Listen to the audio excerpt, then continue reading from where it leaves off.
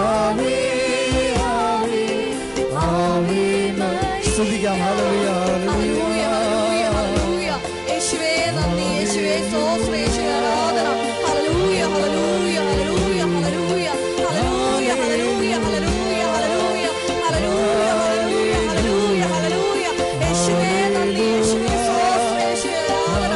Hallelujah ഹല്ലേലൂയ ഹല്ലേലൂയ ഹല്ലേലൂയ ഹല്ലേലൂയ ഹല്ലേലൂയ ഹല്ലേലൂയ ഹല്ലേലൂയ. യേശുവേ നന്ദി, യേശുവേ സ്തോത്രം,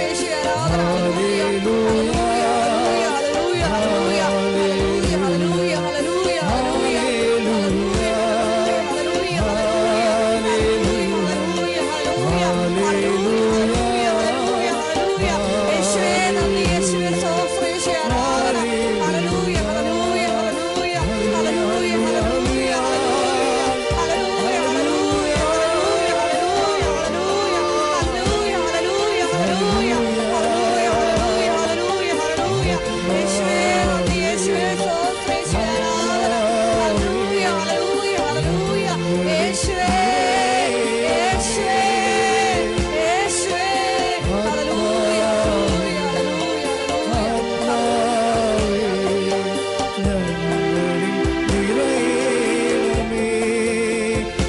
ഹല്ലേലൂയ ഹല്ലേലൂയ ഭാഷാപരമുള്ളവര് ഭാഷാപരത്തോട് സ്തുതിക്കട്ടെ. ഹല്ലേലൂയ.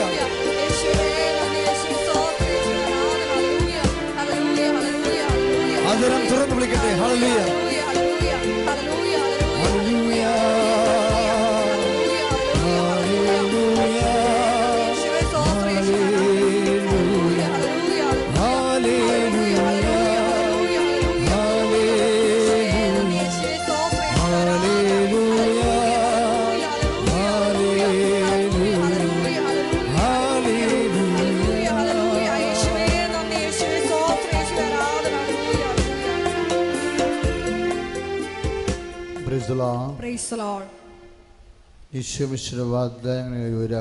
സർവ്വേശ്വരന്റെ പരിശുദ്ധ മാതാവേ, ഞങ്ങൾക്ക് വേണ്ടി അപേക്ഷിക്കണമേ. സഹോദരങ്ങളെ, കൃപ അഭിഷേകമായി ലഭിക്കുന്ന ദ പ്രോസസ് ഓഫ് ഫങ്ഷനിങ്, അഭിഷേക വിധി പ്രകാരം നമ്മളിലേക്ക് കൃപ ആഗീരണം ചെയ്യുകയും ദൈവം നമുക്ക് അഭിഷേകം ചെയ്യുകയും ചെയ്യുന്ന ദിവ്യനിമിഷങ്ങളിലേക്ക് നമ്മൾ പ്രാർത്ഥനാപൂർവം പ്രവേശിക്കുകയാണ്. എല്ലാ വിഷയങ്ങൾക്കും ദ മിഷൻസ്, ദൗത്യങ്ങൾ, എല്ലാ ദൗത്യങ്ങൾക്കും കറസ്പോണ്ടിങ് ഗ്രേസ് ഉണ്ട്. അതിന് ആവശ്യമായ ദൈവത്തിൻ്റെ കൃപയുണ്ട്. ഇപ്പോൾ നിനക്ക് ഒരു ഓട്ടിസം ബാധിച്ച കുട്ടിയാണുണ്ടെന്ന് വിചാരിച്ചു. അപ്പോൾ നീ എന്ത് ചെയ്യും? നീ ടാർഗറ്റ് ചെയ്യണത് എങ്ങനെയാണ്? ഇതിൻ്റെ ഓട്ടിസം എങ്ങനെ മാറ്റിയെടുക്കാൻ പറ്റും എന്ന് വിചാരിച്ചുകൊണ്ട് നീ അതിൻ്റെ സ്പെഷ്യലിസ്റ്റുമായിട്ട് ഡിസ്കസ് ചെയ്യും. ചില സമയത്ത് ഒരിക്കലും മാറ്റാൻ പറ്റാത്ത ചില ജീവിതാവസ്ഥകൾ വരും, നമുക്ക് ചേഞ്ച് ചെയ്യാൻ പറ്റാത്ത. നമുക്ക് ചേഞ്ച് ചെയ്യാൻ പറ്റാത്ത ജീവിതാവസ്ഥകൾ അതൊരു പദ്ധതിയാണ് ദൈവത്തിൻ്റെ. നല്ല മാർജിനുള്ള പദ്ധതിയായിരിക്കും. നമുക്ക് ചേഞ്ച് ചെയ്യാൻ പറ്റാത്തതാണെങ്കിൽ നല്ല മാർജിനുള്ള മേജർ പ്രോജക്റ്റായിരിക്കും. ഞാനൊരിക്കൽ ഈ അരൂർ ഒരു സ്ഥലത്ത് ധ്യാനിപ്പിച്ചുകൊണ്ടിരിക്കുകയായിരുന്നു. അന്നാണ് ആദ്യമായിട്ട് ഈശോ പ്രോജക്റ്റിനെ കുറിച്ച് എന്നോട് സംസാരിച്ചത്. പ്രോജക്റ്റ്.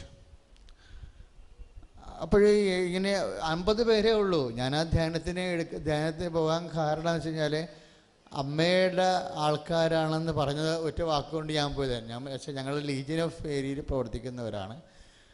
ഞങ്ങളുടെ റോസറി പ്രയർ ഗ്രൂപ്പാണ്. അമ്മയെക്കുറിച്ച് അച്ഛൻ ഞങ്ങളോട് ഒന്ന് പറയണമെന്ന് പറഞ്ഞു. അപ്പോൾ ഞാനത് 50 ആയാലും 5 ലക്ഷമായാലും അതിനൊരു വിലയേ ഉള്ളൂ. ഞാൻ വരാമെന്ന് പറഞ്ഞു. ഞാനവിടെ ചെല്ലുമ്പോൾ ഇവർ നല്ല പ്രയറിലിരിക്കുക. അവരുടെ മുഖ്യ ധ്യാന ഹാളിൽ 10-35 പേരേ ഉള്ളൂ. ഇപ്പുറത്തുമാരുടെ ഒരു ചാർത്ത് പോലൊരു സംഭവം കെട്ടിയിട്ടുണ്ട്. അതിൻ്റെ അകത്തൊരു 5-8 പേരിരിക്കുന്നുണ്ട്. അവരോട് നിന്ന് മധ്യസ്ഥ പ്രാർത്ഥന നടത്തുകയാണ്. അപ്പോൾ സാധാരണ ഒരു സ്വാഭാവികമായിട്ടൊരു ചെറിയൊരു പ്രോഗ്രാമായിട്ട് നമുക്ക് തോന്നത്തുള്ളൂ. പക്ഷേ ഞാൻ ടോക്ക് ചെയ്യാൻ തുടങ്ങിക്കഴിഞ്ഞപ്പോൾ ഈശോ പ്രോജക്റ്റ് എന്ന് പറയാൻ തുടങ്ങി. പ്രോജക്റ്റ്. അപ്പം അന്ന് വരെ ഈശോ പറയാത്ത സബ്ജക്റ്റാണത്, ആധ്യാത്മികതയിൽ. അപ്പം ഞാൻ ശ്രദ്ധിക്കണേ ഉണ്ട് ശരിക്കും. എന്നിട്ട് ഞാൻ എൻ്റെ ശുശ്രൂഷയുമായിട്ട് മുന്നോട്ട് പോയിക്കൊണ്ടിരിക്കുന്ന സമയത്ത് മൈനർ പ്രോജക്റ്റ്, മേജർ പ്രോജക്റ്റ് പിന്നെയും മനസ്സിൽ വന്നു. Minor project. അപ്പം ഞാൻ ആൾക്കാരെ സ്തുതിപ്പിക്കാൻ വിട്ട്. കാര്യം മെസ്സേജ് ഡിസൈൻ ചെയ്യാൻ പറ്റാതെ വന്നപ്പോൾ പിന്നെ ചെയ്യാൻ പറ്റുന്ന പരിപാടി എന്ന് വെച്ച് കഴിഞ്ഞാൽ, വരുന്ന മെസ്സേജ് ഓൺലൈനിൽ ഓൺ ദി സ്പോട്ട് നമുക്ക് ഡിസൈൻ ചെയ്യാൻ പറ്റുന്നില്ല എന്നുണ്ടെങ്കിൽ നമുക്ക് പിന്നെ പ്രെയർ സപ്പോർട്ട് വേണം. അതുകൊണ്ട് ഞങ്ങൾ പറഞ്ഞു, ഞാൻ ജനങ്ങളുടെ കാര്യം പറഞ്ഞില്ല, ഇങ്ങനെ മെസ്സേജ് ഡിസൈൻ ചെയ്യാൻ പറ്റാതെ വരുന്നത് കൊണ്ടാണ് സ്തുതിപ്പിക്കണമെന്ന് പറഞ്ഞില്ല. ഞാൻ പറഞ്ഞു നിങ്ങൾ സ്തുതിക്കൂ, പ്രേ ഫോർ മീ, എനിക്ക് വേണ്ടി പ്രാർത്ഥിക്കാൻ പറഞ്ഞു. അങ്ങനെ പ്രാർത്ഥിക്കാൻ പറഞ്ഞപ്പോൾ അവർ പ്രാർത്ഥിച്ച് കഴിഞ്ഞപ്പോൾ ഈ പ്രാർത്ഥനയിലാണ് നല്ല പരിശുദ്ധാത്മാവ് നന്നായിട്ട് വർക്കൗട്ട് ചെയ്യണത്. ഈ പരിശുദ്ധാത്മാവിന് തന്നെ ഒരു ചെറിയ നമുക്കത് കൃത്യമായിട്ട് മനസ്സിലാക്കണം. അതായത് നല്ല കാലാവസ്ഥ ഉണ്ടാക്കി കൊടുക്കണം പരിശുദ്ധാത്മാവിന്. ഫെസിലിറ്റേറ്റർ എന്ന് നമ്മളിപ്പോഴും ഈ കാലങ്ങളിൽ പറയുന്നൊരു വാക്കാണ്. എല്ലാ സുപ്പീരിയേഴ്സ്, ഇപ്പോൾ ഞാൻ എൻ്റെ ഇടവകയിൽ I am not a vicar എന്നൊരു സാങ്കേതിക അർത്ഥത്തിലല്ല ഞാൻ നിൽക്കുന്നത്. ഞാനൊരു ഫെസിലിറ്റേറ്ററാണ്. അവിടുത്തെ സഭയെ എന്നെ ഏൽപ്പിച്ചത്രയും കാലം ജനങ്ങളെ ആധ്യാത്മികതയിൽ ആഴപ്പെടുത്തണം, നേതൃത്വത്തിൽ വളർത്തണം, ജനങ്ങളുടെ കഴിവിനെ പ്രയോജനപ്പെടുത്തിക്കൊണ്ട് അവരുടെ കുടുംബത്തിനും സമൂഹത്തിനും സഭയ്ക്കും അതിനെ ഇൻവെസ്റ്റ് ചെയ്യിക്കണം. അങ്ങനെ സമൂഹം എല്ലാ മേഖലകളിലും വളർന്നു വരാൻ ഐ എം എ ഫെസിലിറ്റേറ്റർ. ഞാനൊരു സൗകര്യപ്പെടുത്തി കൊടുക്കുന്ന ആളാണ് അവിടെ. അപ്പോൾ അതുകൊണ്ട് എല്ലാ കാര്യവും ഞാൻ ചെയ്യണമെന്നില്ല. അതൊക്കെ ഇപ്പോൾ എൻ്റെ അക്കൗണ്ട് നോക്കണതും കാഷ്യറും വേറെ. അപ്പം ഞാൻ പൈസയുമായിട്ട് എനിക്ക് ബന്ധമില്ല. അതിവിടെയില്ല, അവിടെയില്ല, എൻ്റെ ഇടവകയിലില്ല. അതിന് ഫൈനാൻസ് സെക്രട്ടറി ഉണ്ട്, അതിന് ഫൈനാൻസ് ബോഡിയുണ്ട്, അവർ കൈകാര്യം ചെയ്യും. കാര്യം അവരതിന് എക്വിപ്ഡാണ്. ശരിക്കും നമ്മളവരെ വിശ്വാസത്തിൽ എടുക്കണം, അത്രയേ ഉള്ളൂ കാര്യം. ഇതുപോലെ തന്നെയാണ് ഈ ഓരോ സമയം വരുമ്പോൾ നമ്മൾ കൃപയുടെ ഫെസിലിറ്റേറ്ററായിട്ട് മാറണം. അതായത് പരിശുദ്ധാത്മാവിനെ പ്രവർത്തിക്കാൻ പറ്റിയ നല്ല കാലാവസ്ഥ ഉണ്ടാക്കിയെടുക്കണം. അതാണ് എപ്പോഴും ക്ലൈമറ്റ്, പ്രേ ഫോർ ക്ലൈമറ്റ്. പരിശുദ്ധാത്മാവ് നിങ്ങൾ കൃപയുമായിട്ട് മുന്നോട്ട് പോകാൻ ഉദ്ദേശിക്കുന്നുണ്ടെങ്കിൽ ആദ്യത്തെ അച്ഛൻ്റെ സ്റ്റാൻഡിങ് ഇൻസ്ട്രക്ഷൻ എന്ന് പറയുന്നത് പ്രേ ഫോർ സ്യൂട്ടബിൾ ക്ലൈമറ്റ്. പരിശുദ്ധാത്മാവിന് പ്രവർത്തിക്കാൻ പറ്റിയ അനുകൂല സാഹചര്യം ഉണ്ടാക്കാൻ എന്നെ സഹായിക്കണമേ. കാര്യം പരിശുദ്ധാത്മാവിന് പറ്റിയ കാലാവസ്ഥയില്ല എന്നുണ്ടെങ്കിൽ ഇപ്പം നമുക്കറിയാമല്ലോ, ഊട്ടിയിലെ ഫ്ലവർ ബൊട്ടാണിക് ഗാർഡനിൽ നമ്മൾ പോകുമ്പോൾ വാങ്ങിക്കുമ്പോൾ ഈ ഫ്ലവർ ഇത്രയുണ്ട് ഇല്ലേ, എഡ്വേർഡ് റോസ് എന്ന് പറയുന്നത് ഫ്ലവർ ഇപ്പം ഇത്രയും ഉണ്ട്. ഈ മണ്ണുത്തിക്കാരൊക്കെ കാണിക്കുന്ന ചില മണ്ണാങ്കട്ട പരിപാടികളുണ്ട്. അതായത് നല്ല ജെന്യൂസായിട്ടുള്ള എല്ലാത്തിനെയും അവർ വലുതാക്കുകയും ചെറുതാക്കുകയും ചെയ്തിട്ട് ഇപ്പം നമുക്ക് നേഴ്സറി പ്ലാന്റുകളല്ലേ കിട്ടണത് ഇല്ലേ. നിങ്ങളെങ്കിലും ഒരു തീരുമാനം എടുക്കണം. അതായത് അതിൻ്റെ ചെമ്പരത്തി അതിൻ്റെ കറക്റ്റ് എന്തായിരുന്നു, റോസ് അതിൻ്റെ കറക്റ്റ് എന്തായിരുന്നു, ആ ഒറിജിനൽ സംഭവം എവിടെയെങ്കിലും ഉണ്ടെങ്കിൽ അതിന് നഷ്ടപ്പെടുത്തി കളയരുത്. കാര്യം വെച്ച് കഴിഞ്ഞാൽ ഇപ്പം ബട്ടർഫ്ലൈസൊന്നും പൂമ്പാറ്റകളൊന്നും പൂക്കളെ ഇരിക്കണില്ലല്ലേ, നിങ്ങൾ ശ്രദ്ധിക്കണില്ലേ? നമ്മുടെ തേനും മധുരവും പൂമ്പാറ്റയും ഒക്കെ അങ്ങ് കൈമോശം വരികയും ഒരു 100 പൂവെ ചുറ്റി നടന്നിട്ട് ഞാനിങ്ങനെ പൂമ്പാറ്റ നോക്കിക്കൊണ്ടിരിക്കുമ്പോൾ എനിക്ക് സങ്കടം വരും. അതായത് അതിൻ്റെ ആ പഴയ ഓർമ്മയിൽ പൂമ്പാറ്റയുടെ ജനറ്റിക്കൽ ജീനസിലൂടെ വന്നിട്ടുള്ള പൂക്കൾ കണ്ടു കഴിഞ്ഞാൽ തേനുണ്ടാകുമെന്നുള്ള ഓർമ്മ പൂമ്പാറ്റകളുടെ മനസ്സിലുണ്ട്. അതാ ആ മനസ്സനുസരിച്ചുകൊണ്ട് അവൻ്റെ ഒരു ഇത് എന്താണ് പാരമ്പര്യം പോലെ, അവൻ പഴയ ശീലം പോലെ ഓരോ പൂക്കളിലും ഇങ്ങനെ പറന്ന് തത്തി കളിക്കണം എന്നല്ലാതെ അവന് തേന് കിട്ടണില്ല. എന്താ കാര്യം? ഈ മണ്ണുത്തിക്കാരുടെയും അതുപോലെ തന്നെ ശാസ്ത്രീയമായിട്ടും ഉണ്ടായപ്പോൾ പൂക്കൾ വലുതായി കാണും ചിലപ്പോൾ, പക്ഷേ തേനുണ്ടാക്കണ ആ യന്ത്രം പോയി. ദൈവത്തിൻ്റെ സിസ്റ്റത്തിൻ്റെ കളിക്കുമ്പോഴേ ഈ ബുദ്ധിയുള്ള മണ്ടന്മാരായി നമ്മൾ അവസാനിക്കുക. തേനില്ല. അതുകൊണ്ട് പൂക്കൾ പൂമ്പാറ്റകൾ ഇപ്പം വളരെ അപൂർവമാണ്. നമുക്ക് തേനീച്ചകളെ പോലും നാട്ടിൽ കാണുന്നില്ലല്ലോ. എന്ത് തേനീച്ചകൾ? നിങ്ങളൊന്ന് ചിന്തിച്ച് നോക്കിയേ. നിങ്ങൾക്ക് 50 വയസ്സുള്ളവർ 60 വയസ്സുള്ള ചിന്തിക്കേ, നാടൊരുപോലെ തേനീച്ചകളുടെ കാലം വരുന്നു. ഇപ്പോഴത്തെ ആൾക്കാർക്ക് തേനീച്ചകളെ കാണുന്നില്ല. ഇനി നമ്മൾ വേണമെങ്കിൽ എന്തെങ്കിലും തരത്തിൽ കൊണ്ടുവന്ന് കൃത്രിമമായിട്ട് വളർത്തണം. പണ്ടങ്ങനെയല്ല, ഉള്ളത്തെങ്കിലും മാവിലൊക്കെ നിറച്ച് തേനീച്ചയായിരുന്നു. തേനീച്ച സർവൈവ് ചെയ്യാൻ പറ്റുന്ന അത്രയും തേൻ ഉൽപ്പാദിപ്പിക്കാൻ നമ്മുടെ പൂക്കൾക്ക് കഴിയുന്നില്ലാത്തവർ. തൊഴിലുറപ്പുകാർ വന്നു കഴിഞ്ഞപ്പോൾ മൊത്തം എല്ലാം പുല്ലും പറിച്ച് എല്ലാം. നല്ല കാര്യമാണ് ചെയ്യുമ്പോഴും ചില സമയത്ത് അതുകൊണ്ട് ജീവിക്കുന്ന ഒരു വംശം ഉണ്ടായിരുന്നു ഇവിടെ. അവരുടെ ആവാസ വ്യവസ്ഥയാണ് തകർന്നത്. ഞാൻ പറഞ്ഞു വരുന്നത് ആവാസ വ്യവസ്ഥ, കൃപയുടെ ആവാസ വ്യവസ്ഥ ഉണ്ട്, പരിശുദ്ധാത്മാവിൻ്റെ കാലാവസ്ഥയും. ഇത് എങ്ങാനും കൈമോശം വന്നാൽ നമ്മൾ വളരെ വിജിലൻ്റ് ആയിരിക്കണം. ഇപ്പോൾ ഊട്ടിലെ ഫ്ലവറിനെ കുറിച്ച് ഞാൻ പറഞ്ഞില്ലേ, ഊട്ടിലെ ഫ്ലവർ നോക്കുമ്പോൾ നമുക്ക് വളരെ സന്തോഷം തോന്നും. ദൈവം ഇതുപോലെ ഒരെണ്ണം ഞങ്ങളുടെ വീടിൻ്റെ മുറ്റത്ത് വളർന്ന് വന്നെച്ചെങ്കിൽ നമ്മൾ ഉടനെ 175 രൂപയോ 500 രൂപ കൊടുത്തിട്ട് ഊട്ടിലെ ഫ്ലവർ ആ ചെടി വാങ്ങിച്ചുകൊണ്ട് വരും ഇല്ലേ. വീട്ടിൽ വെച്ചിട്ട് വരും. വീട്ടിൽ വരുമ്പോൾ നമുക്ക് അപ്പോൾ നമ്മൾ പറയും ഇത് കണ്ട് ഇതൊന്ന് വിടർന്ന് വരട്ടെ, അപ്പോൾ കാണാം ഇത് ഇത്ര ഉണ്ടെന്ന് പറയും. ഇത് വിടർന്ന് നമ്മുടെ വീട്ടിൽ വിടർന്ന് വരുമ്പോൾ ഇത് ഇങ്ങനെ ഇരിക്കണ കാണാം, ഒരു വെള്ളക്കാവ് പോലെ ഇരിക്കും. എന്താ പറ്റിയേ? ഒരേ ഫ്ലവറ്, ഒരേ ചെടി അല്ലേ, ഒരേ ചെടി, മാറ്റമൊന്നുമില്ല. ആ മദർ പ്ലാന്റ് തന്നെയാണ് നമ്മൾ വെച്ചിരിക്കണത്. നമ്മൾ വെച്ചപ്പോൾ എന്തുകൊണ്ടാണ് ഇത് ചെറുതായി പോയത്? പൂക്കൾ, അതിൻ്റെ കാലാവസ്ഥ മാറി. അതുകൊണ്ട് എപ്പോഴും ബൈബിളിൽ എപ്പോഴും ഇത് കർത്താവിൻ്റെ ആത്മാവ്. ബൈബിൾ തുടങ്ങണത് എങ്ങനെയാണ്? ബൈബിൾ തുടങ്ങുമ്പോൾ തന്നെ നല്ല ടൈറ്റായിട്ട് ഫ്രെയിം ടൈറ്റ് ചെയ്ത് കാണിക്കണത് എങ്ങനെയാണ്? ആദ്യ ദൈവം ആകാശവും ഭൂമിയെ സൃഷ്ടിച്ചു, ഭൂമി രൂപരഹിതവും ശൂന്യമായിരുന്നു, ആഴത്തിൻ്റെ മീതെ അന്ധകാരം വ്യാപിച്ചിരുന്നു. അപ്പോൾ ഇരുട്ടിനിങ്ങനെ കാണിക്കുകയാണ്, ഇരുട്ടിൻ്റെ ഒരു പ്രപഞ്ചം. അത് ആഴത്തിന് മീതെ അന്ധകാരം വ്യാപിച്ചിരുന്നു. അന്ധകാരത്തിൻ്റെ ജലപ്പരപ്പിലൂടെ ദൈവത്തിൻ്റെ ആത്മാവ് ചലിച്ചു എന്ന് അല്ലേ. അപ്പോൾ ദൈവത്തിൻ്റെ ആത്മാവാണ് അവിടുത്തെ ഒരു ഫോക്കൽ പോയിൻ്റായിട്ട് വരുന്നത്. അപ്പം അന്ന് കർത്താവിൻ്റെ ആത്മാവിനെ വിളിച്ചിരുന്നത് എന്താ? ദൈവത്തിൻ്റെ ആത്മാവെന്നാണല്ലേ. അത് ഇനി ഈ ദൈവത്തിൻ്റെ ആത്മാവ് പ്രപഞ്ചത്തെ സൃഷ്ടിച്ച ദൈവത്തിൻ്റെ ആത്മാവ് തന്നെയാണ്. പിന്നെ എസക്കേലിൻ്റെ കാര്യം വരുമ്പോഴെന്താ പറയണത്? കർത്താവിൻ്റെ ആത്മാവിനെ അസ്ഥികളുടെ താഴ്വരെ കൊണ്ടുപോയി നിർത്തി ഇല്ലേ. എസക്കേൽ 37 കർത്താവ് എന്നോട് ചോദിച്ചു, മനുഷ്യപുത്ര, ഈ അസ്ഥികൾക്ക് ജീവനുണ്ടാകുമോ? ഉടനെ ഞാൻ പറഞ്ഞു, കർത്താവേ, അങ്ങ് അറിയുന്നുവല്ലോ എല്ലാം. അപ്പോൾ ദൈവം എന്നോട് സംസാരിച്ചു.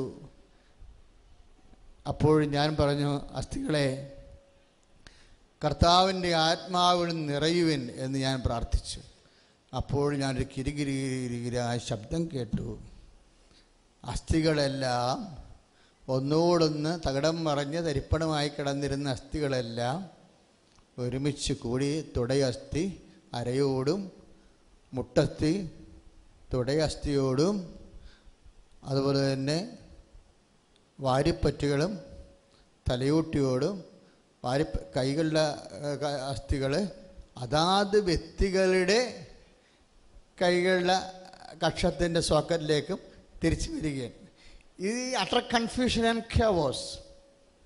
ദൈവവേദന ഈ രണ്ടും ഒരു സംഭവമാണ്. എന്താ?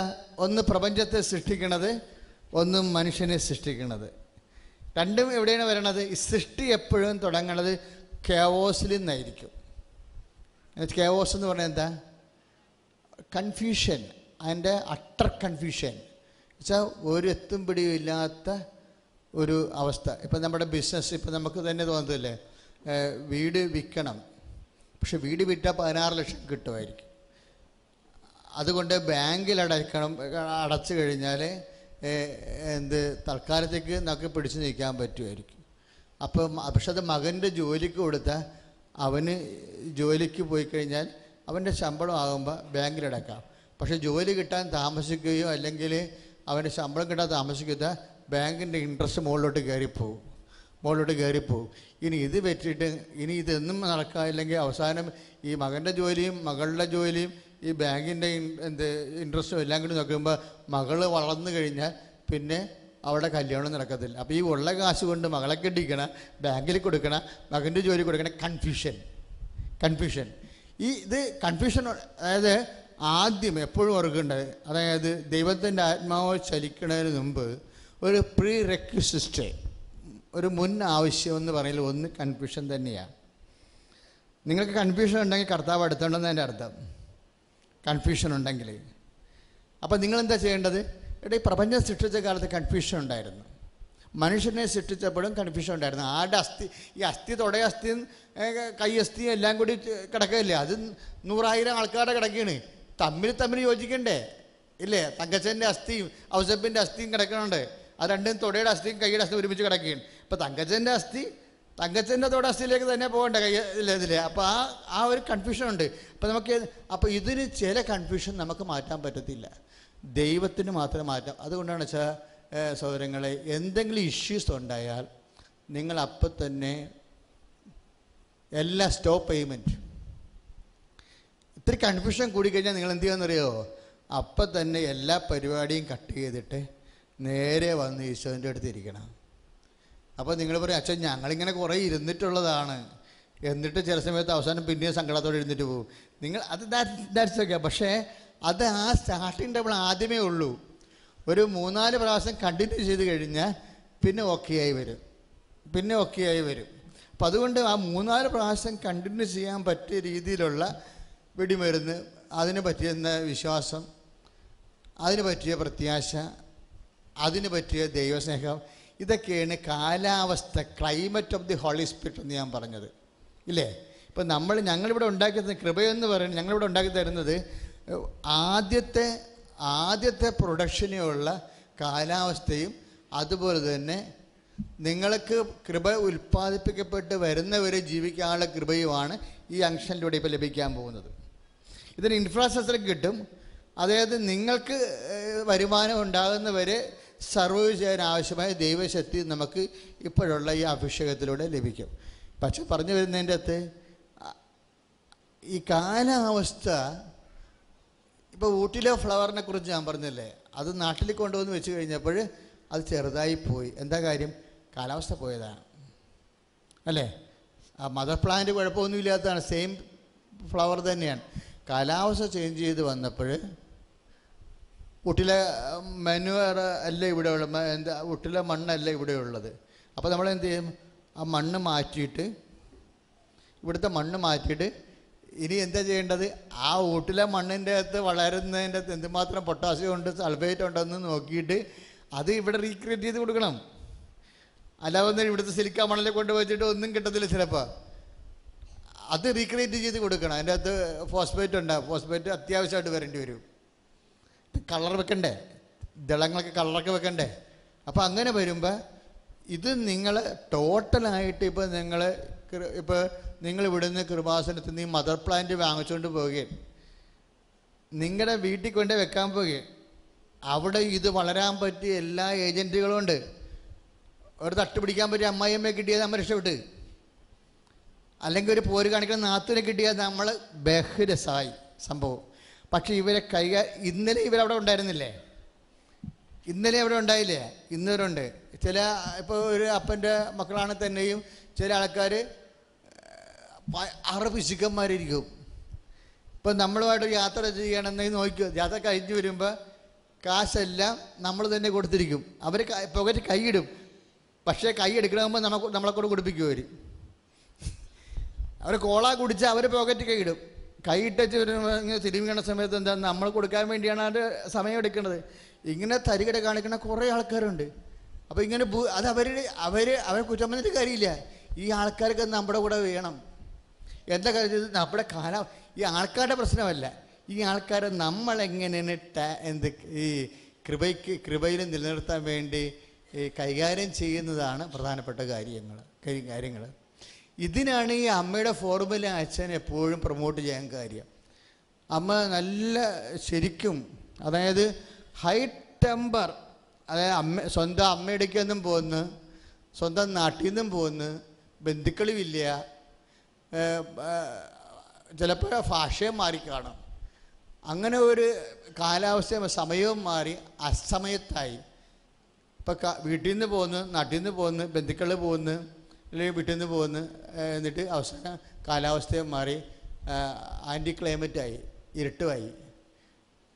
ആ സമയത്തും അവളെ പെറ്റ് കിടന്നുകൊണ്ട് ധ്യാനിച്ചെന്നാണ് പറയണത്. പെറ്റ് കിടക്കുകയാണ്, ചോരക്കുഞ്ഞ് കൈ കിടക്കുകയാണ്. അപ്പോൾ ആട്ടിടയന്മാർ വന്ന് പറഞ്ഞ്, നമ്മളോട് പറഞ്ഞു തന്നെ കിടക്കണ, പിള്ളക്കച്ചയിൽ പൊതിഞ്ഞ്, ഇവനായിരിക്കും രാജശിശു. രാജശിശു എന്ന് പറഞ്ഞപ്പോൾ അമ്മ ഒന്ന് നോക്കി. അപ്പോൾ അമ്മയ്ക്കൊരു കാര്യം മനസ്സിലായി. എന്താ ഇതിങ്ങനെ, ഈ വെറുതെ വഴി നടക്കുന്ന ആൾക്കാർക്ക് രാജശിശു ആനയാണെന്നൊന്നും പറയാൻ പറ്റത്തില്ല. അപ്പായി എവിടെയോ നിൽക്കുന്നുണ്ട്. ഉടനെ സുവിശേഷം പറയാണ്, അമ്മ ഇതെല്ലാം ഹൃദയത്തിൽ സംഗ്രഹിച്ചെന്ന്. അപ്പം ഈ അപ്പായുണ്ട്, പക്ഷെ അപ്പായ്ക്ക് ഡയറക്റ്റ് വന്ന് പ്രത്യക്ഷപ്പെടാൻ പറ്റുന്ന കാര്യം, അപ്പായാണ് ഈ പരീക്ഷ ഇട്ടിരിക്കുന്നത്. അപ്പം അതന്നെ ക്വസ്റ്റ്യൻ ഇട്ടിരിക്കുന്നത്, അപ്പം അതന്നെ അതിൻ്റെ ആൻസർ പറഞ്ഞു കൊടുക്കണത് എങ്ങനെയാണ്? അപ്പോൾ അമ്മ ജയിച്ചാലും അതിൻ്റെ അകത്തൊരു ആ ഒരു നിറം ഉണ്ടാകത്തില്ല. അതൊരു ജയമെന്ന് പറയാൻ പറ്റത്തില്ല. അപ്പം ദൈവം മാറിക്കളയണത് പോലും ദൈവം ഉപേക്ഷിക്കണതല്ല. നമ്മുടെ ജയം നമ്മുടെ പേരിൽ തന്നെ ആയിരിക്കണമെന്ന് അപ്പയ്ക്ക് നിർബന്ധമുണ്ട്. അപ്പയുടെ ഒരു പണ്ട് പോലെ അപ്പയുടെ രീതിയാണ്, ടെസ്റ്റ് ഇട്ടിട്ട് മാറിക്കളയും. ടെസ്റ്റ് ഇടും, എന്നിട്ട് പിന്നെ ഹെൽപ്പ് ചെയ്യത്തില്ല. ആളെ ഇങ്ങനെ തുണി ഉരിഞ്ഞ് ആണി തൂക്കി നിർത്തിയിട്ട് മാറിക്കളഞ്ഞു. ഹലോ എന്ന് വിളിച്ച്, നമാസ്തബക് ദാനി, എന്നെ ഉപേക്ഷിച്ചത് എന്താണെന്ന് അറിയാതെ വിളിച്ചു പോയതാ. അറിയാതെ അവസരമായിപ്പോയല്ലേ. അതായത് മരണം ഇങ്ങനെ വന്ന് നക്കാൻ തുടങ്ങി, ബോധം പോയി അബോധത്തിലേക്ക് നീങ്ങുമ്പോൾ മാനുഷ്യമായ അവസ്ഥയിൽ ഇനി മരിക്കുകയല്ലേ ആൾ. അപ്പോൾ ഇനി ഉയർത്തില്ലെങ്കിൽ എന്ത് ചെയ്യും? അതിന് അപ്പായല്ലേ ഒരു മാർഗമുള്ളു. അതാണ് അവസാനം കാറിക്കൂവി വിളിക്കണത്, എന്നെ എന്തേ ഉപേക്ഷിച്ച് കളഞ്ഞെന്ന്. അതിന് മറുപടി പറഞ്ഞില്ല. അതിന് പകരം അപ്പ വേറൊരു പണി ചെയ്ത്, ഭൂമി പിളർത്തി, ദേവാലയത്തിൻ്റെ തിരശ്ശീല കീറി, അപ്പ അടയാളം കാണിക്കും. പക്ഷേ ഈശോ അത് കാണണം നിർബന്ധമില്ല. ദൈവപൈതലെ, എൻ്റെയും നിൻ്റെയും പരീക്ഷണകാലത്ത് അപ്പ ചെയ്യുന്ന കാര്യങ്ങൾ നമ്മൾ കാണണം നിർബന്ധമില്ല. നമ്മൾ കണ്ടില്ലെങ്കിലും അപ്പ അടയാളം കാണിച്ചിരിക്കും. കൈയിട്ടിട്ട് കർത്താൻ സുടലേ. ഹല്ലേലൂയ ഹല്ലേലൂയ ഹല്ലേലൂയ ഹല്ലേലൂയ ഹല്ലേലൂയ. യേശുവേ നന്ദി, യേശുവേ സ്തോത്രം. ഹല്ലേലൂയ ഹല്ലേലൂയ ഹല്ലേലൂയ ഹല്ലേലൂയ ഹല്ലേലൂയ ഹല്ലേലൂയ ഹല്ലേലൂയ ഹല്ലേലൂയ ഹല്ലേലൂയ. യേശുവേ നന്ദി. ഹല്ലേലൂയ ഹല്ലേലൂയ ഹല്ലേലൂയ ഹല്ലേലൂയ ഹല്ലേലൂയ ഹല്ലേലൂയ ഹല്ലേലൂയ. യേശുവേ സ്തുതി. ഹല്ലേലൂയ ഹല്ലേലൂയ ഹല്ലേലൂയ ഹല്ലേലൂയ ഹല്ലേലൂയ ഹല്ലേലൂയ ഹല്ലേലൂയ ഹല്ലേലൂയ ഹല്ലേലൂയ ഹല്ലേലൂയ. ഒരുമിച്ച് പാടുക സന്തോഷത്തോടെ. എന്നെ കേൾക്കുന്ന എല്ലാവരും പാടുക. ഇന്നിവിടെ ഈ നിമിഷം ദൈവശക്തി വെളിപ്പെടട്ടെ. ഇന്നിവിടെ ഈ നിമിഷം ദൈവശക്തി വെളിപ്പെടട്ടെ. എന്നും ജീവിക്കുന്ന യേശുവിൻ്റെ സാന്നിധ്യത്തെ ജനതകൾ കണ്ടിടട്ടെ. ഇന്നും ജീവിക്കുന്ന യേശുവിൻ്റെ സാന്നിധ്യത്തെ ജനതകൾ കണ്ടിടട്ടെ. കർത്താവിൻ്റെ കരബലം പൂർണ്ണമായി വെളിപ്പെടും, അത്ഭുതങ്ങൾ സംഭവിക്കട്ടെ. കർത്താവിൻ്റെ കരബലം പൂർണ്ണമായി വെളിപ്പെടും, അടയാളങ്ങൾ സംഭവിക്കട്ടെ. ചേർന്നെല്ലാവരും പാടാം. കർത്താവിൻ്റെ കരബലം പൂർണ്ണമായി വെളിപ്പെടും, അത്ഭുതങ്ങൾ സംഭവിക്കട്ടെ. കർത്താവിൻ്റെ കരബലം പൂർണ്ണമായി വെളിപ്പെടും, അടയാളങ്ങൾ സംഭവിക്കട്ടെ. കൈകൾ ഉയർത്തിയടിച്ചുകൊണ്ട്, ഇന്നിവിടെ ഈ നിമിഷം ദൈവശക്തി വെളിപ്പെടട്ടെ. ഇന്നിവിടെ ഈ നിമിഷം ദൈവശക്തി വെളിപ്പെടട്ടെ. ഇന്നും ജീവിക്കുന്ന യേശുവിൻ്റെ സാന്നിധ്യത്തെ ജനതകൾ കണ്ടിടട്ടെ. ഇന്നും ജീവിക്കുന്ന യേശുവിന്റെ സാന്നിധ്യത്തെ ജനതകൾ കണ്ടിടട്ടെ. സത്യവിശ്വാസ മാർഗത്തിലായിരങ്ങൾ കൂട്ടമായി ചേർന്നിടട്ടെ. സത്യവിശ്വാസ മാർഗത്തിലായിരങ്ങൾ കൂട്ടമായി ചേർന്നിടട്ടെ. ഭക്ഷണിലൂടെ ഈശോ പറഞ്ഞത് എന്താണെന്ന് വെച്ചാൽ, ഈശോ കണ്ണടച്ച് പ്രാണനെ സമർപ്പിച്ചു. ഈശോ മരിച്ചു കിടക്കിയില്ലേ? ഈശോ കാണുന്നില്ലെങ്കിലും അപ്പ അടയാളം കാണിക്കും. അപ്പ അതാണ് വിശ്വാസം. അപ്പ ഞാൻ കാണുന്നില്ലെങ്കിലും അപ്പ അടയാളം കാണിക്കുമെന്ന് ഈ പച്ചനിലൂടെ വെളിപ്പെടുത്തി നന്ദി പറയുന്നു. ഈശോനെ ഉയർപ്പിച്ചാണ് കണ്ടത്. പാതാളം തുറന്ന് കാണിച്ചിട്ട് പ്രേതാലം തുറന്ന് മരിച്ചവർ ഉയർത്തിപ്പിച്ച്. അപ്പാടെ ഭാഷയാണത്. അപ്പാ സത്യസന്ധന. വിശ്വാസത്തിൻ്റെ അന്ത്യനിമിഷങ്ങളിൽ നിന്നെ കൈവിട്ടവർ നിനക്ക് തോന്നും. വെറും തോന്നലാണ് ദൈവവേദലെ. അപ്പ ആരെയും കൈവിടത്തില്ല. അപ്പായ്ക്കൊരു നിർബന്ധമുണ്ട്. എൻ്റെ മകൻ്റെ വിജയം, എൻ്റെ മകളുടെ വിജയം നിൻ്റെത് മാത്രമായിരിക്കുമെന്ന്, കോപ്പി അടിച്ചതായിരിക്കരുതെന്ന്, അപ്പ പറഞ്ഞു തന്നുള്ളതായിരിക്കരുതെന്ന്. നമുക്ക് വേണ്ടത് പരീക്ഷകളിൽ കരുത്താണ്. പരീക്ഷകളിൽ കരുത്തിന് നമുക്ക് വേണ്ടത് എന്താ? യേശുവിൻ്റെ ആത്മാവാണ് വേണ്ടത്. കൃപാഭിഷേകത്തിൽ അഭിഷേകം ചെയ്യപ്പെടേണ്ടത് യേശുവിൻ്റെ ആത്മാവിലാണ്. യേശുവിലൂടെ ലോകത്തിൻ്റെ അരൂപിയെ, ദുഷ്ടൻ്റെ അരൂപിയെ ജയിച്ച് അപ്പായുടെ തിരുമനസ്സ് നിറവേറ്റി ദൈവരാജ്യം ഉദ്ഘാടനം ചെയ്ത യേശു ക്രിസ്തുവിൻ്റെ ആത്മാവിനെയാണ് നമുക്ക് വേണ്ടത്. അതുകൊണ്ടാണ് ഇങ്ങനെ എഴുതിയിരിക്കുന്നത്. മിശിഹായ്ക്ക് അടുത്ത് വന്നപ്പോൾ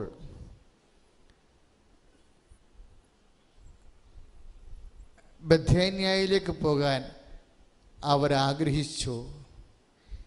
എങ്കിലും യേശുവിൻ്റെ ആത്മാവ് അതിനെ അവരെ അനുവദിച്ചില്ല. Praise the Lord. അപ്പോസ്തല പ്രവർത്തനം 16:7. മിശിഹായ്ക്ക് അടുത്ത് വന്നപ്പോൾ ബഥേന്യയിലേക്ക് പോകാൻ അവർ ആഗ്രഹിച്ചു. എങ്കിലും യേശുവിൻ്റെ ആത്മാവ് അത് അനുവദിച്ചില്ല. ഇവിടുത്തെ ആത്മാവ് ആരാ? യേശുവിൻ്റെ ആത്മാവാണ്. ഇപ്പം നമ്മൾ നടപടി ഉൽപ്പത്തി പുസ്തകം എന്താ കണ്ടത്? ദൈവത്തിൻ്റെ ആത്മാവ് അല്ലേ? എസെക്കിയേലിൻ്റെ പുസ്തകത്തിൽ എന്താ കണ്ടത്? കർത്താവിൻ്റെ ആത്മാവ്. ഇപ്പം എന്താ പറയണത്? അതിന് വല്ല വ്യത്യാസമുണ്ടോ? വല്ല വ്യത്യാസമുണ്ടോ? വൺ ആൻഡ് സെയിം പേഴ്സണാ. പരിശുദ്ധാത്മാവെന്ന് പറയുന്ന തൃത്വത്തിൻ്റെ മൂന്നാം ആളാണ്. One and same person. എന്നാൽ പിന്നെ കർത്താവിൻ്റെ ആത്മാവെന്ന ദൈവത്തിൻ്റെ ആത്മാവെന്ന് പറഞ്ഞാൽ പോരെ? ഇപ്പം എന്താ യേശുവിൻ്റെ ആത്മാവെന്ന് പറയണത്? നമ്മൾ കൃപാഭിഷേകത്തിൽ നമുക്ക് വേണ്ടത് ആരെയാണ്? യേശുവിൻ്റെ ആത്മാവിനെ. എന്താ കാര്യം?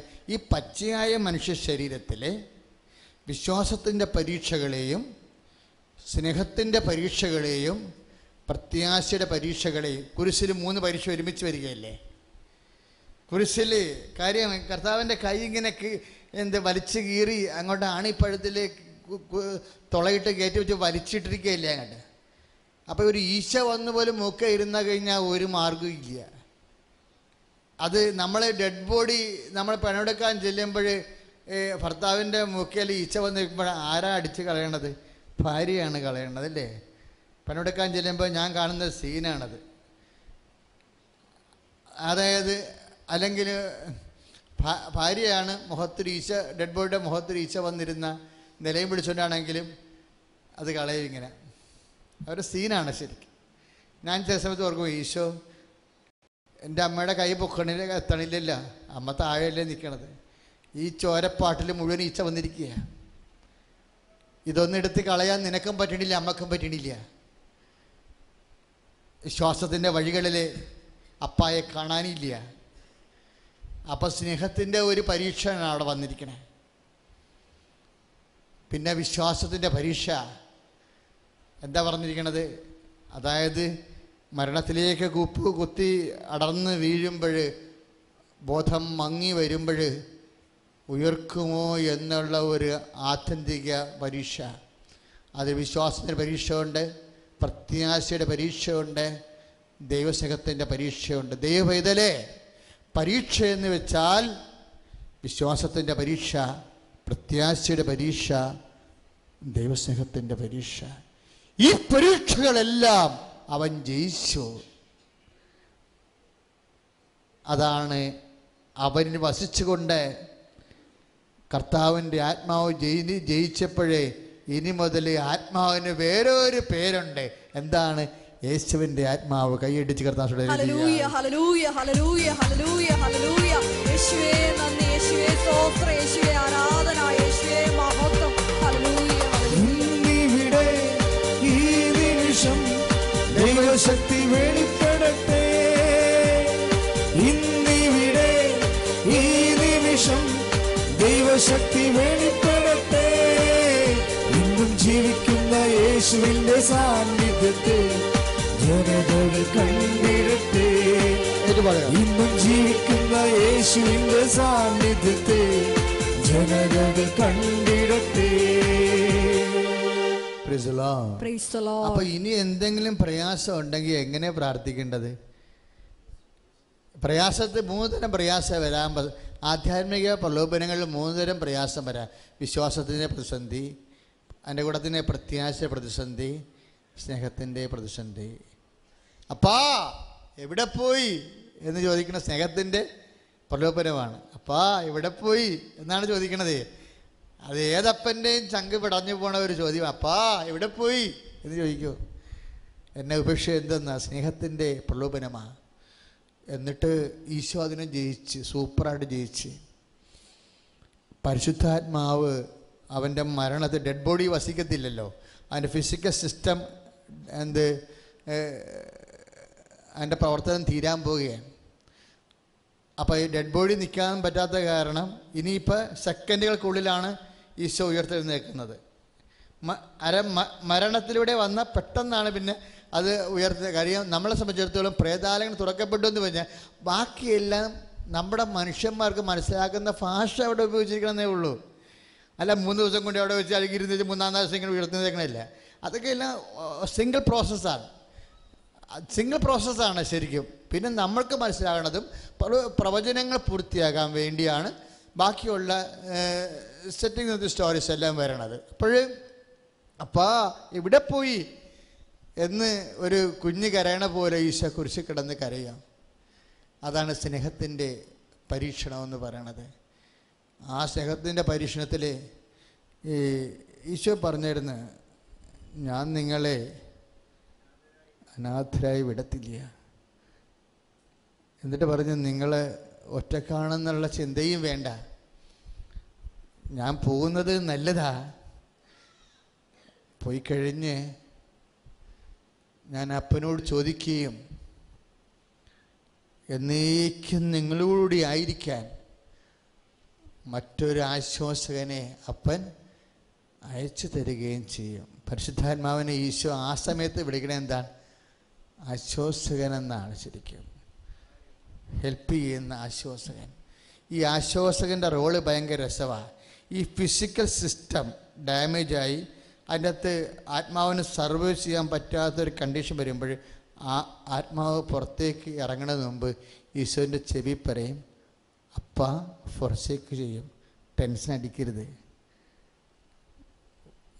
ഇൻ കേസ് നിനക്ക് അപ്പാ കൈവിട്ട് പോയെന്ന് തോന്നു കഴിഞ്ഞാൽ നീ കണ്ണും പൂട്ടി പറയണം, അപ്പാ I come on my spirit എന്ന് പറയണം. പറഞ്ഞിട്ട് ഉപദേശിച്ചിട്ടാണ് പോയിരിക്കണേ. എന്താണ്? ഇനി അപ്പാ നിന്നെ കൈവിട്ട് കളഞ്ഞാലും കേട്ടോ നിനക്ക് തോന്നിയാലും നീ ഒരു അടുത്ത വാക്ക് പറയണം. എന്താണ്?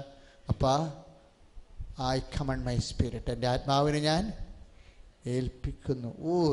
അവിടെയാണ് വിജയം, വിശ്വാസ വിജയം എന്ന സ്നേഹത്തിൻ്റെ വിജയം വന്ന. അപ്പന് ഉപേക്ഷിച്ചെന്ന് തോന്നിയപ്പോഴും പരിശുദ്ധാത്മാവ് ഈശോനെ സഹായിച്ചു. മക്കളെ, പരിശുദ്ധാത്മാവിനോ എന്ന് പറയുമ്പോൾ തന്നെ നമ്മളിങ്ങനെ കുരിശ് വെച്ച് പറയും, എന്താ അത്? കർത്താവേ, ഞാൻ പരിശുദ്ധാത്മാവെന്ന് പറയണത് നിന്നിൽ വസിച്ചു, നീ സ്നേഹത്തിൻ്റെയും വിശ്വാസത്തിൻ്റെയും പ്രത്യാശയുടെയും അഗ്നിപരീക്ഷകളെ അതിജീവിച്ചിട്ട് നിൻ്റെ ചെവിയിൽ ഓതി തന്നിട്ട് നിന്നെ വിശ്വാസ വിജയം കൈവരിക്കാൻ നിന്നെ സഹായിച്ച യേശുവിൻ്റെ ആത്മാവിനെ ഞാൻ ഉദ്ദേശിക്കണമെന്ന് പറയണം. അല്ല, നമുക്ക് വെള്ളത്തിൻ്റെ മീതെ ചുറ്റി നടന്ന പരിശുദ്ധാത്മാവ് നമുക്ക് ആവശ്യമില്ല. നമുക്ക് വേണ്ടത് യേശുവിൻ്റെ ആത്മാവിനെ. എന്ന് വെച്ചാൽ യേശുവിൽ വസിച്ചുകൊണ്ട് രക്ഷണകൃത്യം പൂർത്തിയാക്കാൻ വേണ്ടി സ്നേഹത്തിൻ്റെയും വിശ്വാസത്തിൻ്റെയും പ്രത്യാശയുടെയും അഗ്നിപരീക്ഷകളെ ജയിച്ച് അതിജീവിച്ച ആത്മാവാണ് യേശുവിൻ്റെ ആത്മാവ്. പ്രാർത്ഥിക്കുക, കർത്താവായ യേശുവേ, നിന്നിൽ ഇറങ്ങി വസിച്ചുകൊണ്ട് രക്ഷണകൃത്യം പൂർത്തിയാക്കി സ്നേഹത്തിന്റെ അഗ്നിപരീക്ഷകളെ വിശ്വാസത്തിന്റെ അഗ്നിപരീക്ഷകളെ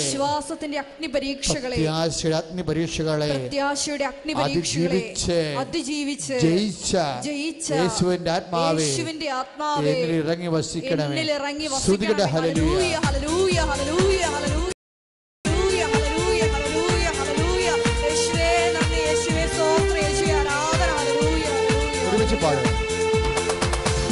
ആത്മാവേ, ആത്മാവേ, ഞങ്ങളിൽ നിറയണമേ.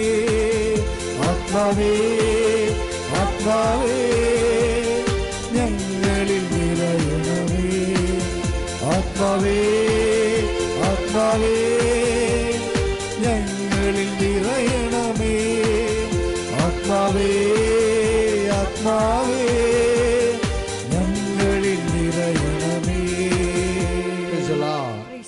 ഈ ആത്മാവ് അച്ഛൻ മുമ്പ് പറഞ്ഞ് ഊട്ടിയിലെ ഫ്ലവർ നമ്മുടെ നാട്ടിൽ കൊണ്ടു വെക്കുമ്പോൾ ഊട്ടിയുടെ കാലാവസ്ഥ നമ്മൾ റീക്രിയേറ്റ് ചെയ്ത് കൊടുക്കണമെന്ന് പറഞ്ഞല്ലേ, ഇല്ലേ? യേശുവിൻ്റെ ആത്മാവ് നമ്മുടെ സിസ്റ്റത്തിൽ വർക്ക് ചെയ്യുമ്പോൾ യേശുവിലുണ്ടായിരുന്ന കാലാവസ്ഥ റീക്രിയേറ്റ് ചെയ്യേണ്ടി വരും. പറഞ്ഞ മനസ്സിലായ മക്കളെ? ഇത്തിരി സീരിയസ് ആണ്. അതായത് ഊട്ടിയിലെ ഫ്ലവർ നമ്മുടെ വീട്ടിൽ കൊണ്ടു വെക്കുമ്പോൾ അതേ പ്രൊഡക്ഷൻ ഔട്ട്പുട്ട് ഉണ്ടാകണമെന്നുണ്ടെങ്കിൽ ഊട്ടി കാലാവസ്ഥ റീക്രിയേറ്റ് ചെയ്യണ്ടേ? ഇതുപോലെ തന്നെ യേശുവിൽ വസിച്ച് വിജയിച്ച ആത്മാവിനെ നമ്മുടെ ഉള്ളിൽ കൊണ്ടുവന്ന് വളർത്തുമ്പോൾ യേശുവിൻ്റെ കാലാവസ്ഥ റീക്രിയേറ്റ് ചെയ്യേണ്ടി വരും. അപ്പ സഹായിക്കും. അപ്പ ഒരു ഫെസിലിറ്റേറ്ററാണെന്ന് ഞാൻ ആദ്യമേ പറഞ്ഞില്ലേ, അല്ലേ? അപ്പ സഹായിക്കും. ഇവിടെയാണ് നമ്മൾ മൈനർ പ്രോജക്റ്റ് മേജർ പ്രോജക്റ്റായിട്ട് തിരിക്കുന്നത്. യേശുവിൻ്റെ ആത്മാവ് നമ്മളിൽ വസിച്ചുകൊണ്ട് യേശുവിലുണ്ടാക്കി അതേ ഔട്ട്പുട്ട് ഉണ്ടാക്കാൻ വേണ്ടി അപ്പ ചെയ്യുന്നത് പ്രോജക്റ്റ് തരികയാണ് ചെയ്യണത്. അത് മൈനർ പ്രോജക്റ്റ് ഉണ്ട്, മേജർ പ്രോജക്റ്റ് ഉണ്ട്. നമുക്കൊരു കാര്യം മനസ്സിലാക്കണേ, ഭൂമി നല്ലതാ, ശരീരവും നല്ലതാ. ശരീരത്തിൽ ഇപ്പോൾ 2 കൊറിന്ത്യൻസ് 4:10 പറയണത് എന്താ വെച്ച് കഴിഞ്ഞാൽ, ശരീരത്തിൽ കർത്താവിൻ്റെ മരണം ഞങ്ങൾ പ്രഖ്യാപിക്കുന്നു. ശരീരം ഉണ്ടെങ്കിൽ മാത്രമേ കർത്താവിൻ്റെ മരണം പ്രഖ്യാപിച്ച് ഉയർപ്പിൽ വിശ്വസിച്ച് വരവ് കാത്തിരുന്നിട്ട് മഹത്വപ്പെടാൻ പറ്റത്തുള്ളൂ. ശരീരം നല്ലതാണ്. പനി പിടിക്കാനും കോളറ വരാനും എയ്ഡ്സ് വരാനും ക്യാൻസർ വരാനും ഈ ശരീരം നല്ലതാണ്. എന്താ വെച്ച് കഴിഞ്ഞാൽ ഇത് വ്യത്യസ്തമായ രീതിയിലാണ് ഭൂമിയിൽ വിശ്വാസി കർത്താവിൻ്റെ മരണം ശരീരത്തിൽ ആവഹിക്കണത്. ഞാൻ ഈ ക്യാൻസർ പേഷ്യൻറ്റിനെ സിങ്കിങ് മൂഡുള്ള ക്യാൻസർ പേഷ്യൻ്റെ അടുത്ത് കുർബാനയും കൊടുക്കാൻ വേണ്ടി ചെല്ലുമ്പോൾ ഞാൻ വാതിൽ ക്ലോസ് ചെയ്യും. എല്ലാവരെയും പുറത്താക്കിയിട്ട് ഞാൻ വാതിൽ ക്ലോസ് ചെയ്യും. ഇപ്പോൾ ചിലപ്പോൾ ചെറുപ്പക്കാരായിരിക്കും, ചിലപ്പോൾ പ്രായമുള്ളവരായിരിക്കും. ചെറുപ്പക്കാരാണെങ്കിൽ ഞാൻ അവിടെ കൂടി ഇരിക്കും. എന്ന് വെച്ച് കഴിഞ്ഞാൽ അവരോട് അവർ തിരിച്ചു പോവുകയാണെന്ന് മനസ്സിലാക്കി കഴിഞ്ഞാൽ ഞാൻ അവിടെ പറയും, ഞാനും നീയും തമ്മിലുള്ള വ്യത്യാസം എന്ന് പറയണത്, ഞാനും നിന്നെപ്പോലെ തിരിച്ച് ഈശോൻ്റെ അടുത്ത് വരും. ചിലപ്പോൾ ഇത്തിരി ടൈം അങ്ങോട്ടും ഇങ്ങോട്ടും മാറുമെന്ന് മാത്രമേ ഉള്ളൂ. എല്ലാവരും തിരിച്ചു പോരാനുള്ളവരാണല്ലേ, അല്ലേ? പിന്നെ എന്താ പ്രശ്നം? അല്ലെങ്കിൽ ആരെങ്കിലും കുറേ ആൾക്കാർ 1000 കൊല്ലം ഇവിടെ ജീവിക്കാൻ വേണ്ടി ടിക്കറ്റ് എടുത്തവരായിരിക്കും. ഇല്ലല്ലോ, എല്ലാവരും തിരിച്ചു പോരാനുള്ളതാണ്. പിന്നെ ടൈമിൻ്റെ പ്രശ്നം മാത്രമേ ഉള്ളൂ. ഇപ്പോൾ വേറെ കാര്യമൊന്നുമില്ല ഇതിൻ്റെ അകത്ത്. ടൈമിൻ്റെ പ്രശ്നം മാത്രമേ ഉള്ളൂ. എന്നിട്ട് ഞാൻ പറയും, ഇപ്പോൾ ഈ ചില ആൾക്കാർ, ചില പോലീസുകാർ ഏട് മൂത്ത് 45-ാമത്തെ വയസ്സിൽ പല സ്റ്റേഷനിൽ ഇരുന്ന് ഏട് മൂത്ത് പണ്ട് എസ് ഐ ആകുമായിരുന്നു, ഇല്ലേ? 50-ാമത്തെ വയസ്സിൽ ഗവൺമെൻറ് അവർക്ക് എസ് ഐ സെലക്ഷൻ കൊണ്ട് അവരുടെ സർവീസ് കൊണ്ടാണ്, സത്യസന്ധമായ സർവീസ് കൊണ്ട് അവരുടെ റിപ്പോർട്ട് നോക്കിയിട്ടാണ് അത് ചെയ്യണത്. ചില പയ്യന്മാർ എസ് ഐ ആകുന്നില്ലേ, ഡയറക്റ്റ് അപ്പോയിൻമെൻ്റാണത്. അതായത് നമ്മൾ പേയ്മെൻറ്റ് നടത്തി കഴിഞ്ഞാൽ ഡയറക്റ്റ് അപ്പോയിൻമെൻറ്റ് വരും. ഇപ്പോൾ ഒരു ക്യാൻസർ പേഷ്യൻറ്റ് ഡയറക്റ്റ് അപ്പോയിൻമെൻ്റ് ആണത്. നമ്മൾ 90 വയസ്സ് പോലെ ഏടുമുത്തിന് വയസ്സ് കണ്ട കാര്യമില്ല, മനസ്സിലല്ലേ? അപ്പം ഞാൻ നിന്നോട് ഒരു അനീതിയും ചെയ്തിട്ടില്ല, നിന്നോട് പറഞ്ഞെടുത്തത് അങ്ങോട്ട് തന്നല്ല, കൂലി വാങ്ങി പോയിക്കൊള്ളാൻ പറയും. ദൈവത്തിൻ്റെ നിലപാടതാണ്. ദൈവം ഒരു അനീതിയും ചെയ്തില്ല. 27ാമത്തെ വയസ്സിൽ ക്യാൻസർ വന്നാലും 50ാമത്തെ വയസ്സിൽ ക്യാൻസർ വന്നാലും ദൈവം ഒരു അനീതിയും ചെയ്തില്ല. അതായത് നമ്മൾ പറഞ്ഞൊത്ത ആയുസിൻ്റെ ടൈമാണത്. ഞാൻ നിന്നോട് അനീതിയും ചെയ്തില്ല. നമുക്ക് കണ്ടു നിൽക്കുന്നവർക്കാണ് അനീതി, കാര്യങ്ങൾ അറിയാൻ പാടില്ലാത്തവർക്ക് അനീതിയായിട്ട് തോന്നണത്. ഇവിടുത്തെ പ്രോബ്ലം എന്ന് വെച്ച് കഴിഞ്ഞാൽ ഇത് വരുന്നതല്ല, ഈ വന്ന നമ്മളതിനെങ്ങനെ സമീപിക്കുന്നു എന്നാണ് പ്രശ്നം. അവിടെയും വിശ്വാസം, പ്രത്യാശയും സ്നേഹമുണ്ട്. മക്കൾ എന്തെല്ലാം പറഞ്ഞാലും ഈ 1 കൊറിന്ത്യൻസിൻ്റെ 13-14 ഈ സാധനം വർക്കൗട്ട് ചെയ്യണത്. അതുകൊണ്ട് ഇത് ആണ് കാലാവസ്ഥയെന്ന് വെച്ചാൽ ക്ലൈമറ്റ്, സ്യൂട്ടബിൾ ക്ലൈമറ്റ് എന്ന് പറയത്തില്ലേ. എൻ്റെ മക്കൾ ഈ പ്രോജക്റ്റ് വരുമ്പോൾ ഇപ്പോൾ നമുക്കറിയാമല്ലോ, ഒരു മിക്സി ആണ് ഓൺ ചെയ്യണമെന്നുണ്ടെങ്കിൽ നമുക്ക് സിംഗിൾ ഫേസ് വർക്കൗട്ട് ചെയ്യാം. പക്ഷേ ഒരു പൊടിപ്പിക്കണ മില്ലുണ്ടാക്കണമെങ്കിൽ ഗവൺമെൻറ് പറയും അത് 3 ഫേസിൽ വർക്കൗട്ട് ചെയ്യും.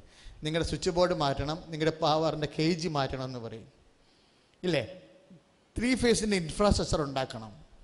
അപ്പോൾ ഹെവി പ്രോജക്റ്റ് ചെയ്യുമ്പോൾ നമ്മുടെ ഇൻഫ്രാസ്ട്രക്ചർ അനുസരിച്ച് കൂട്ടേണ്ടി വരും. അപ്പം സാധാരണ വിശ്വാസം അനോയിൻറ്റഡ് വിശ്വാസമാക്കി മാറ്റണം. അഗ്നിപരീക്ഷകളെ അതിജീവിച്ച വിശ്വാസം. അപ്പോൾ ഇപ്പോൾ ഇൻഫ്രാസ്ട്രക്ചർ ചേഞ്ച് ചെയ്ത് വരുമ്പോൾ അഗ്നിപരീക്ഷകൾ മസ്റ്റായിട്ട് വരും. അതാണ് പ്രോജക്റ്റ് എന്ന് പറയണത്. ഇപ്പം നമ്മൾ ഇന്നലെ കണ്ടില്ലേ, 1-10-1-7 എന്താ കണ്ടത്? അഗ്നിപരീക്ഷകളെ അതിജീവിച്ച വിശ്വാസം തങ്കത്തേക്കാൾ വിലയുള്ളതാണ് എന്ന് വെച്ച് കഴിഞ്ഞാൽ അതിജീവിച്ച വിശ്വാസമാണ്. അതെന്ന് പറയണത് 3 ഫേസാണ് സാധനം. അപ്പോൾ വലിയ ഹെവി പ്രൊഡക്ഷൻ ഉള്ളപ്പോഴാണ് 3 ഫേസ് ആക്കണത്. ഹെവി പ്രൊഡക്ഷൻ അല്ല, അല്ലെങ്കിൽ മിക്സിയിൽ നമുക്ക് വല്ല ജ്യൂസ് ഉണ്ടാക്കാനേ പറ്റത്തുള്ളൂ. ഈ പാരമ്പര്യ വിശ്വാസം കൊണ്ട് ജ്യൂസ് അടിക്കാനേ പറ്റത്തുള്ളൂ, വേറെ ഒന്നും നടക്കത്തില്ല. ഒരു പ്രൊഡക്ഷൻ നടത്താൻ പറ്റില്ല. ഇവിടുത്തെ പ്രോബ്ലം എന്ന് വെച്ച് കഴിഞ്ഞാൽ ഈശോ ആദ്യമേ പറഞ്ഞു, ഞാൻ വന്നിരിക്കണത് സിംഗിൾ ഫേസ് ജ്യൂസ് അടിക്കാൻ വന്നിരിക്കണതല്ല, ഞാൻ വന്നിരിക്കണത് ജീവൻ ഉണ്ടാകാനും അത് സമർത്ഥമായും ഉണ്ടാകാനും. അവിടെയാണ് പ്രശ്നം കിടക്കുന്നത്. എൻ്റെ മക്കൾ വളരെ അവധാനതയോടുകൂടി സമീപിക്കണം. ഞാൻ 32 കൊല്ലം അച്ഛനായിട്ട് ഇപ്പോൾ ഈശോൻ്റെ അടുത്തറ നിൽക്കുമ്പോൾ ഞാൻ പറയാൻ വള്ളി പുള്ളി സത്യമാണ്. നിങ്ങളെ മോഹിപ്പിക്കാനോ അല്ലെ ഒന്നും പറയത്തില്ല. ഒരു സാധനവും ഞാൻ പഠിച്ചിട്ടും പറയണതല്ല. ഇതെല്ലാം എന്നെ ഈശോ അറിയിക്കണതനുസരിച്ച് ഞാൻ നിങ്ങളോട് പറഞ്ഞുകൊണ്ടിരിക്കണ. ഇതിൻ്റെ അകത്തൊന്നും തെറ്റ് വരത്തില്ലൊരിക്കലും. ശ്രദ്ധിക്കട്ടെ. ഹല്ലേലൂയ, യേശുവേ സ്തോത്രം. ഹല്ലേലൂയ, ഹല്ലേലൂയ, ഹല്ലേലൂയ, ഹല്ലേലൂയ. യേശുവേ നന്ദി, യേശുവേ സ്തോത്രം, യേശുവേ ആരാധന. ഹല്ലേലൂയ, ഹല്ലേലൂയ. അപ്പോൾ ഇങ്ങനെ ചിലപ്പോൾ വിശ്വാസം അപ്ഗ്രേഡ് ചെയ്യാൻ വേണ്ടി ഒരു പ്രോജക്റ്റ് വന്നപ്പോൾ നമ്മൾ വിശ്വാസം അപ്ഗ്രേഡ് ചെയ്ത് അത് 3 ഫേസിലാക്കി. അതുപോലെ തന്നെ സ്നേഹത്തിൻ്റെ കിട്ടും, അതുപോലെ തന്നെ പ്രത്യാശയുടെ കിട്ടും. ഇപ്പം ചില ആൾക്കാർ പറയുന്നത്, എൻ്റെ ഞാൻ അവർ ആത്മഹത്യ ചെയ്യാൻ പോകണമെന്ന് പറഞ്ഞപ്പോഴാണ് ഞാൻ അവർക്ക് എൻ്റെ മകൻ്റെ ജോലിക്ക് വെക്കേണ്ട കാശ് അവർക്ക് കൊടുത്ത് അവിടെ കടന്ന് നിവർത്തിയത്. ഇപ്പോൾ അവരെന്നോട് ചോദിക്കണം മേടിക്കാമെങ്കിൽ മേടിക്കുന്നത്. ഞങ്ങളെവിടെ പൊളിച്ചുകൊണ്ട് പോകത്തില്ല, നിങ്ങളെന്താ ഞാൻ മനുഷ്യ പൊറപ്പിക്കല്ലേ എന്ന് ചോദിക്കും. അവരുടെ ആത്മഹത്യ ചെയ്യാൻ പോകണമെന്ന് പറഞ്ഞ് ജപ്തി നടപടി വന്ന് ആത്മഹത്യ ചെയ്യാൻ പോകണമെന്ന് പറഞ്ഞപ്പോഴാണ് എൻ്റെ മകൻ്റെ ജോലി കൊടുത്ത കാശ് എടുത്തിട്ട് ഞാൻ അവരെ നിലനിർത്തിയത്. ഇപ്പം ഞാൻ കാശ് ചോദിക്കുമ്പോൾ എൻ്റെ മകൻ്റെ ഇപ്പോഴും ജോലി കിട്ടാൻ കിടക്കുക, ഞാൻ കാശ് ചോദിക്കുമ്പോൾ അവർ പറയണത് നിങ്ങളെന്താ മനുഷ്യ പൊറപ്പിക്കത്തില്ലേ, മെഡിക്കാമെങ്കിൽ മെഡിക്ക്, ഞങ്ങൾ ഇവിടുന്ന് ഒരിടത്തും പൊളിച്ചുകൊണ്ട് പോകാൻ പറ്റില്ല, നിങ്ങൾ എന്താ കാശ് കാണാത്ത പണി എന്താ ഞങ്ങളോട് കാണിക്കണത്? ദൈവമേ, വാദിപ്രതിയായി. ഇതെന്താ സംഭവം? അപ്പം ഞാൻ ചോദിച്ചു, ചേച്ചി പിന്നെ എന്താ കൊടുത്തത്?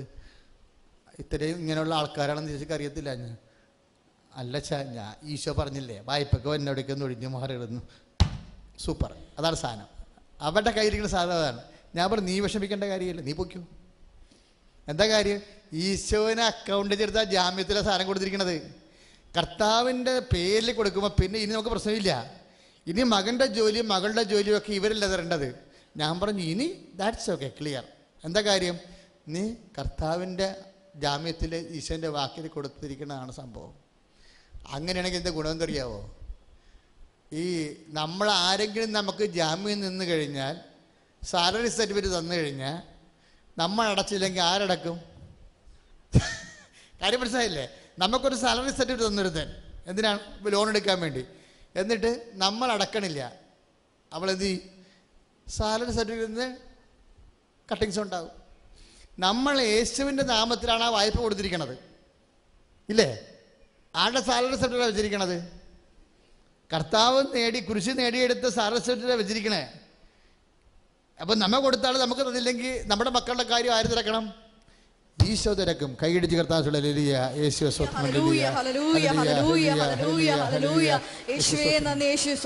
അതുകൊണ്ട് ഹാപ്പി ആവുക. ഏത് കാലാവസ്ഥയിലും ഹാപ്പിയാകാൻ മനുഷ്യന് പറ്റുന്ന ഒരേ ഒരു നാമമാണ് ഈശോയുടെ നാമം. ഈശോയുടെ നാമത്തിൽ എന്തെങ്കിലുമൊക്കെ നന്മ ചെയ്യാൻ കഴിഞ്ഞിട്ടുണ്ടെങ്കിൽ ഇനി അത് മനുഷ്യന്മാരത് ചെയ്തു തന്നില്ല, നിങ്ങളെന്ത് പണിയാണ് കാണിച്ചത്, നിറവില്ലാത്തവരായി പോയില്ല, ഞാൻ നിങ്ങളോട് കാണിച്ചതുപോലെ നിങ്ങൾ എന്നോട് കാണിക്കേണ്ടതല്ല, ഞാൻ ഒന്നുമില്ലെങ്കിൽ പലിശങ്ങൾ തന്നാൽ പോയ, ഇങ്ങനെയുള്ള ശാശി വർത്തമാനങ്ങൾ ഡയലോഗ് എല്ലാം സ്റ്റോപ്പ് ചെയ്യുക. എല്ലാം സ്റ്റോപ്പ് ചെയ്യുക. എന്താ കാര്യം? കർത്താവേ, ഞാൻ നിന്നെ ഒപ്പിച്ചാൽ കൊടുത്തിരിക്കണം, എനിക്ക് വേറെ ഒന്നും പറയാനില്ല.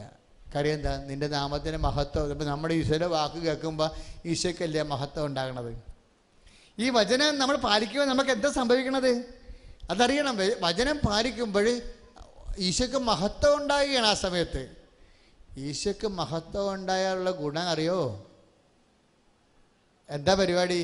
അതിന് റിപ്രോസിറ്റി. അതായത് ഈശോ പറഞ്ഞ എന്താണ്? അപ്പാ 33 വയസ്സായപ്പോൾ പറഞ്ഞ്, മോനെ വരാൻ സമയമായില്ല, 33 കൊല്ലം എടുത്ത് പോയിട്ട് കാണാതിരിക്കാൻ പറ്റില്ല, എൻ്റെ സമയം കഴിഞ്ഞില്ലേ, വാ. ഇല്ലപ്പാ, ഞാൻ 55 വയസ്സാകുമ്പോൾ വരാം. ഇവിടെ ഈ എല്ലാവർക്കും എന്നോട് എന്തിഷ്ടമാണ്, കുറച്ച് കഷ്ടപ്പാടും നിയമജമാനും പൈസന്മാരെ വില ഭാര്യയൊപ്പം സൂചിപ്പം കാണിക്കണമെങ്കിൽ അതിൻ്റെ ഇരട്ടി മനുഷ്യർ എന്നെ സ്നേഹിക്കുന്നുണ്ട്. അപ്പോൾ പറഞ്ഞ്, ഇല്ല മോനെ, 33 വയസ്സ് ഇതിൻ്റെ രക്ഷണീകൃതത്തിലുള്ളൂ. അതാണ് അപ്പാടെ മനസ്സ്. അപ്പോൾ മനസ്സിലായി വരാതിരിക്കാൻ പറ്റത്തില്ല. എനിക്കൊന്നേ അവസാനം പറയാനുള്ളൂ കേട്ടോ.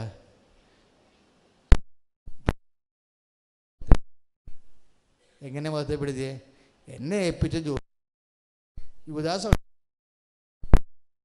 പീലാത്തോസ് ഉണ്ടായിട്ട് ഞാൻ പൂർത്തിയാക്കി. അതാണ് സംഭവം. 17:4 അപ്പ അവസാനം പിടിക്കാൻ മണിക്കൂർ മുമ്പ് പറഞ്ഞ ഭർത്താവാ പറയാനുള്ളൂ. എന്നെ ഏൽപ്പിച്ച ജോലി അത് യുവദാസ് ഉണ്ടായിട്ടും പീലാത്തോസ് എന്നെ ക്രൂശിക്കപ്പെടാൻ വേണ്ടിയുള്ള ജനങ്ങൾ ഗോഗുവ വിളിച്ചിട്ടും പുരോഹിതന്മാരെനിക്കെതിരെ നിന്നിട്ടും എന്നെ ഏൽപ്പിച്ച ജോലി ഞാൻ പൂർത്തിയാക്കി. മക്കളെ, നമുക്ക് ചിലപ്പോൾ പ്രതിലോമകര ഭർത്താവ, അല്ലെങ്കിൽ ഭാര്യയെ, അല്ലെങ്കിൽ തോന്നിയ മാസം മക്കളാ, ഇങ്ങനെ പലരും ഇത് അവസാനം വരെ ഉണ്ടാകും. അപ്പോഴും നമ്മുടെ ചിന്ത എന്തായിരിക്കണേ? അമ്മയെങ്കിൽ അമ്മ, ഭാര്യയെങ്കിൽ ഭാര്യ, അപ്പനെങ്കിൽ അപ്പൻ, ഭർത്താവെങ്കിൽ ഭർത്താവ്, ആങ്ങളെങ്കിൽ ആങ്ങള. എന്തിനാണ് യേശുവിൻ്റെ ആത്മാവിനെ ചോദിക്കണത്? ഇപ്പോഴേ ഏൽപ്പിച്ച ജോലി പൂർത്തിയാക്കാൻ വേണ്ടി അല്ലേ? യേശുവിൻ്റെ ആത്മാവിനെ ഷോക്കേസിൽ വെക്കാനാണല്ലോ ചോദിക്കണേ. നമ്മൾ ചോദിക്കണേ എന്താ? ചോദിക്കണേ കൃപാഭിഷേകത്തിൽ എന്തിനാ? ഏൽപ്പിച്ച ജോലി പൂർത്തിയാക്കാൻ. കൃപ എന്തിനാ? കർത്താവ് ഏൽപ്പിച്ച ജോലി പൂർത്തിയാക്കാൻ. അത് പീലാത്തോസ് ഉണ്ടെങ്കിലും കൈ കഴുകിയാലും അത് യുവദാസ് വന്ന് യുവദാസിനുമായിട്ടൊരു കോംപ്രമൈസ് ഈശോ അപ്പായോട് ആദ്യമേ പറഞ്ഞതാണ്. ഞാൻ എപ്പോഴും പ്രാർത്ഥിക്കുമ്പോൾ ഈശോ ഓർമ്മയൊക്കെ പറഞ്ഞു തരും. ഈശോ അപ്പായോട് പറഞ്ഞതാണ് ശരിക്കും. അപ്പ അവനെ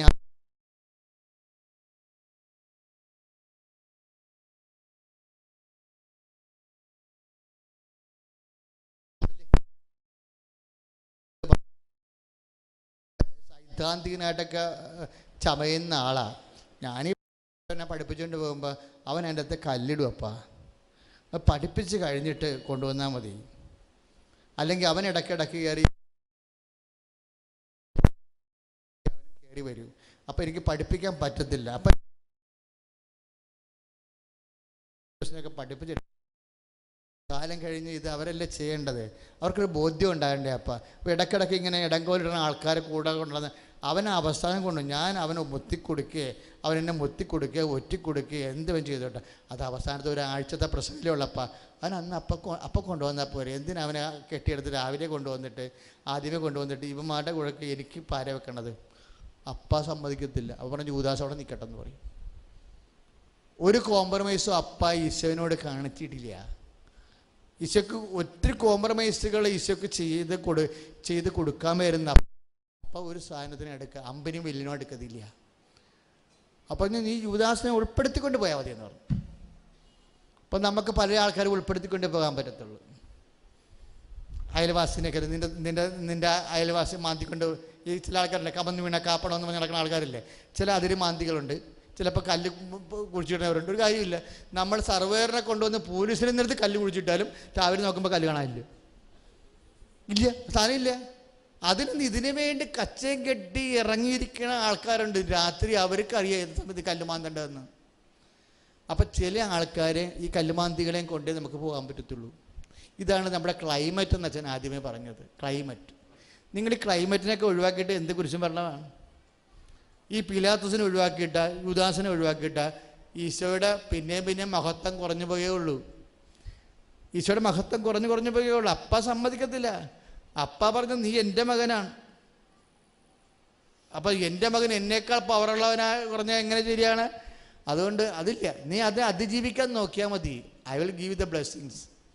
അതിനെ അതിജീവിക്കാനുള്ള കൃപ തരും. പിന്നെ മക്കളെ, ഒരു ഹെവി പ്രോജക്റ്റ് എന്ന് മേജർ പ്രോജക്റ്റ് മൈനർ പ്രോജക്റ്റ് എന്ന് ഞാൻ പറഞ്ഞില്ലേ. ഇപ്പോൾ ഒരു ഹെവി പ്രോജക്റ്റ് നമുക്ക് കിട്ടിക്കഴിഞ്ഞാൽ അതിൻ്റെ അർത്ഥം എന്താണെന്നറിയാവോ? അതിൻ്റെ കറസ്പോണ്ടിങ് കൃപയുണ്ട്. അതാണ് പ്രശ്നം. ഇപ്പം നമ്മൾ അന്ന് ഈശോ അരൂര് വെച്ച് എന്താ പറഞ്ഞത്? എടാ, പഞ്ചായത്തിൽ കാണ പണിയണ പരിപാടിയുണ്ട്, അതിൻ്റെ മാർജിൻ 7,000 രൂപ അല്ലെങ്കിൽ 10,000 രൂപയേ ഉള്ളൂ. നിൻ്റെ മുമ്പിൽ കാണുന്ന ഈ വലിയ പാലമില്ലേ, റെയിൽവേ പാലം കിടപ്പുണ്ട്, അത് അതിൻ്റെ മാർജിൻ എന്ന് പറഞ്ഞാൽ 1 കോടി രൂപയാണ്. കോൺട്രാക്ടറിന് കിട്ടിയിരിക്കുന്നത് 1 കോടി രൂപയാണ്. അപ്പം നീ തീരുമാനിച്ചാൽ മതി ഏത് വർക്ക് ചെയ്യണമെന്ന്. മൈനർ പ്രോജക്റ്റ് ചെയ്താൽ ഇതിൻ്റെ പ്രശ്നം വെച്ച് കഴിഞ്ഞാൽ മൈനർ പ്രോജക്റ്റ് ചെയ്താൽ മൈനർ ഗ്രേസാണ് നമുക്ക് കിട്ടത്തുള്ളൂ. മേജർ പ്രോജക്റ്റ് ചെയ്യണമെങ്കിൽ അതിന് മേജർ മാർജിനാണ് കിട്ടണം. മേജർ പ്രോജക്റ്റ് ചെയ്യാനുള്ള കപ്പാസിറ്റി നമുക്കുണ്ട്, വലിയ വർക്കുകൾ എടുക്കാനുള്ള കപ്പാസിറ്റി ഇതുണ്ട്. അതാണ് യേശുവിൻ്റെ ആത്മാവെന്ന് പറയുന്നൊരു കാര്യം. ഇപ്പം എന്താ പ്രശ്നം വെച്ച് കഴിഞ്ഞാൽ, ഇപ്പം കഴിഞ്ഞ ഒരു ദിവസം ഞാൻ ഇങ്ങനെ എപ്പോഴും ഓർക്കുന്നൊരു കാര്യമാണ്. അവളിവിടെ വന്ന് മരിയൻ ദിവസം കൂടിയതാണ്. ഒരു നേഴ്സിൻ്റെ കാര്യം ഞാൻ ഇടയ്ക്ക് പറയാറുണ്ട്. കാര്യം അതൊരു നല്ല കൃപാഭിഷേകം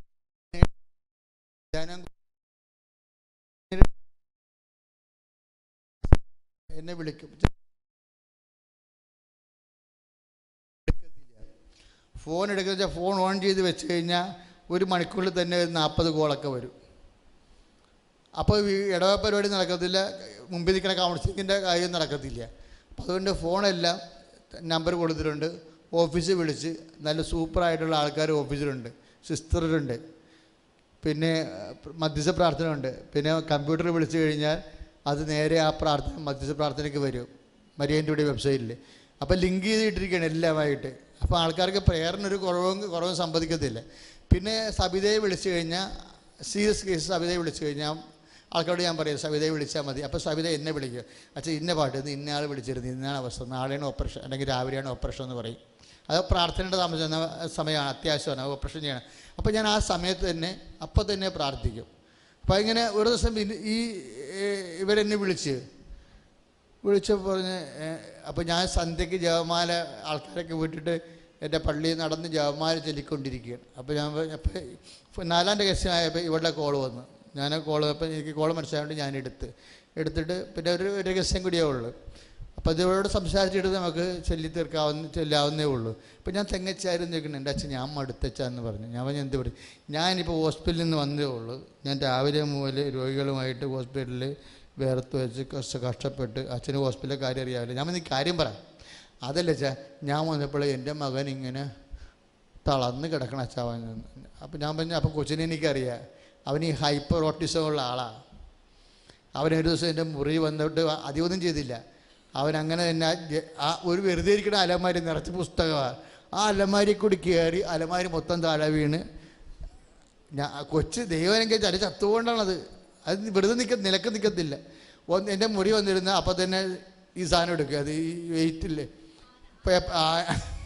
ഒരു ആനക്കാണാക്കരുത്, ഒരു ആന ഇരിപ്പുണ്ട് അതിൻ്റെ മുകളിൽ ഈ മരത്തിൻ്റെ. അതെടുക്കാൻ മുന്നേ കക്ഷി ആരോടും ചോദിക്കാൻ കയറി എല്ലാം കൂടി ഇടിച്ചു തരും. പിന്നെ വരുമ്പോൾ എൻ്റെ മുറി ഇരുന്നുകൊണ്ട് പേന എടുക്കും, അല്ലെങ്കിൽ നമ്മുടെ ഈ വെയിറ്റില്ലേ പേപ്പർ വെയിറ്റ് അതെടുത്ത് ചില്ലിട്ടടിക്കും പണിയാൻ. അപ്പം ഞാനോട് ദൈവമേ, ഒരു അരമണിക്കൂർ പോലും ഇവനെ എനിക്ക് സഹിക്കാൻ പറ്റുന്നില്ല. അപ്പം ഇവളെങ്ങനെ സഹിക്കണേ? മേജർ പ്രോജക്റ്റാണ്. ഇതാ മേജർ പ്രോജക്റ്റ് എന്ന് പറയുന്നത്. അതായത് ചില പ്രോജക്റ്റുകളുണ്ട് ഭയങ്കര ഹൈ മാർജിനായിരിക്കും. ഈ പാലം പണിയണ പോലെയുള്ള 1 കോടി മാർജിനാണ് സാധനം വേണ്ടത്. ഒരു സാധനം കൂടെ തരും. നിങ്ങൾക്കൊരു കാര്യം മനസ്സിലാക്കണം, ഉണ്ടായിട്ടുള്ളതിന് അവൻ മൂലമാണ്, അവനെ കൂടാതെ ഒന്നും ഉണ്ടായിട്ടില്ലെന്ന്. ഇതിലുമേലാണ് സംഭവം തുടങ്ങുന്നത്, ഇല്ലേ? ഇപ്പം യോഹന്നാൻ 1:3 എന്താ പറയണത്? ഉണ്ടായിട്ടുള്ള വിശ്വാസിയെ സംബന്ധിച്ചുള്ള അങ്ങനെയാണ്. ഉണ്ടായിട്ടുള്ളതെല്ലാം ആരും ഉണ്ടാക്കി തന്നതല്ല.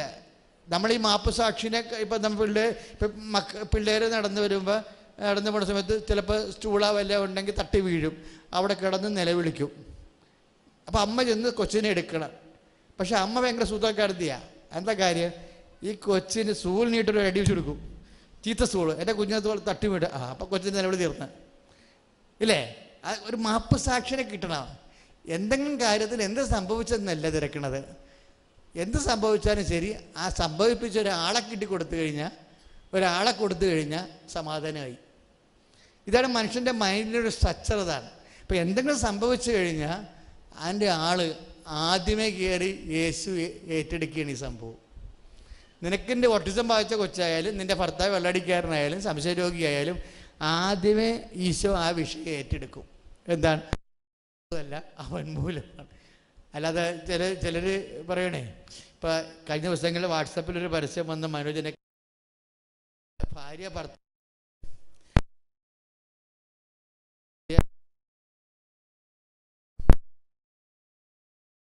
ഭർത്താവ് പറഞ്ഞ് അവനവൻ ചെയ്യണപ്പോൾ അവന് പരിഹാരം വന്നു. എന്താ പ്രശ്നം എന്ന് വെച്ച് കഴിഞ്ഞാൽ, നമ്മൾക്ക് വരുന്ന സംഭവത്തിന് അപ്പോൾ ബ്രോക്കറായാലും ഒരു തേർഡ് പേഴ്സണെ നമ്മൾ കണ്ടുപിടിക്കും. തേർഡ്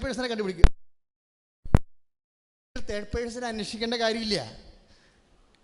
അത് ഞാൻ തന്നെ. നിനക്ക് സംശയമുള്ള ഭർത്താവിനെ തന്നത് ഞാൻ തന്നെ.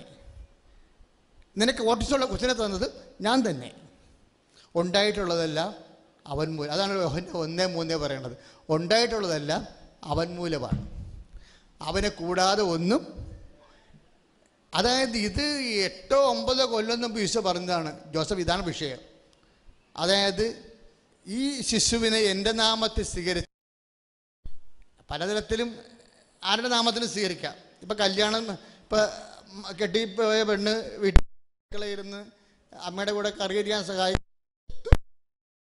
ഇങ്ങനെ എന്നെ കൊണ്ട് കെട്ടിത്താത്തിയപ്പോൾ സമാധാനമായില്ല, അല്ലേ? സമാധാനമായപ്പോൾ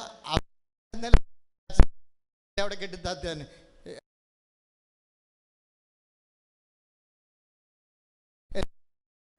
ഇങ്ങനെ പറയും,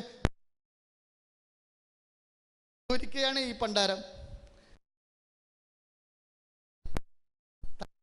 നമുക്കില്ലല്ലോ, അല്ലേ? ദൈവത്തിൻ്റെ തിരുമനസ്സേ നമുക്കുള്ളൂ. നമുക്കൊരു പ്രോജക്റ്റാണിത്. ഈശോ പറഞ്ഞു, ഇത് നിങ്ങൾക്ക് 2 തരത്തിൽ, ഒന്നെങ്കിൽ ബ്രോക്കറിൻ്റെ പേരിലെടുക്കാം, ആ പകയനാണ് ചതിച്ചതെന്ന് പറയാം, ഇല്ലേ? അപ്പോൾ നിങ്ങളെ അയ്യോ, അപ്പോൾ നമുക്ക് സംഭവിക്കുന്ന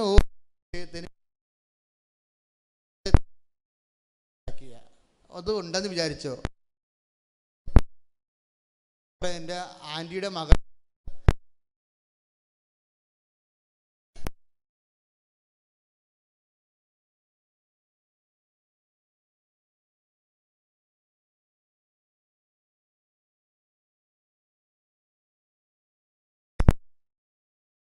ആ സംഭവിച്ച വിഷയത്തെ രണ്ട് തരത്തിൽ നമുക്ക് എടുക്കാൻ പറ്റും. എന്ത് സംഭവിച്ചാലും സംഭവിച്ച വിഷയത്തെ രണ്ട് തരത്തിൽ നമുക്ക് എടുക്കാൻ പറ്റും. എന്താ? ഒന്ന്, മനുഷ്യരെടുക്കണ പോലെ മാനുഷികമായ രീതി എടുക്കണം. അല്ലെങ്കിൽ വിശ്വാസിയാണെങ്കിൽ വിശ്വാസിക്കടുത്ത രീതിയിലെടുക്കണം. ഈശോ പറഞ്ഞത് എന്താ വെച്ചാൽ, ഈ ശിശുവിനെ എൻ്റെ നാമത്തിൽ സ്വീകരിക്കണവൻ സ്വീകരിക്കണം. 9:27 മർക്കോസിൻ്റെ സുവിശേഷം 9:7. ഈ ശിശുവിനെ എൻ്റെ നാമത്തിൽ സ്വീകരിക്കണവൻ. ഇപ്പം നിനക്ക് വന്നിരിക്കുന്ന അപരാധങ്ങൾ അല്ലെങ്കിൽ ആരെങ്കിലും വഴി വന്നിട്ടുള്ള എന്തെങ്കിലും തകർച്ചകൾ, അത് ആ തകർച്ച എന്തുമായിക്കൊള്ളട്ടെ. ഇപ്പം ഭാര്യയും ഭർത്താവും രണ്ടുപേരും ലെക്ചറായിരുന്നു. എൻ്റെ അടുത്ത് പണ്ടൊരു കേസ് വന്നതാണ്. ഭാര്യയും ഭർത്താവും ലെക്ചറായിരുന്നു.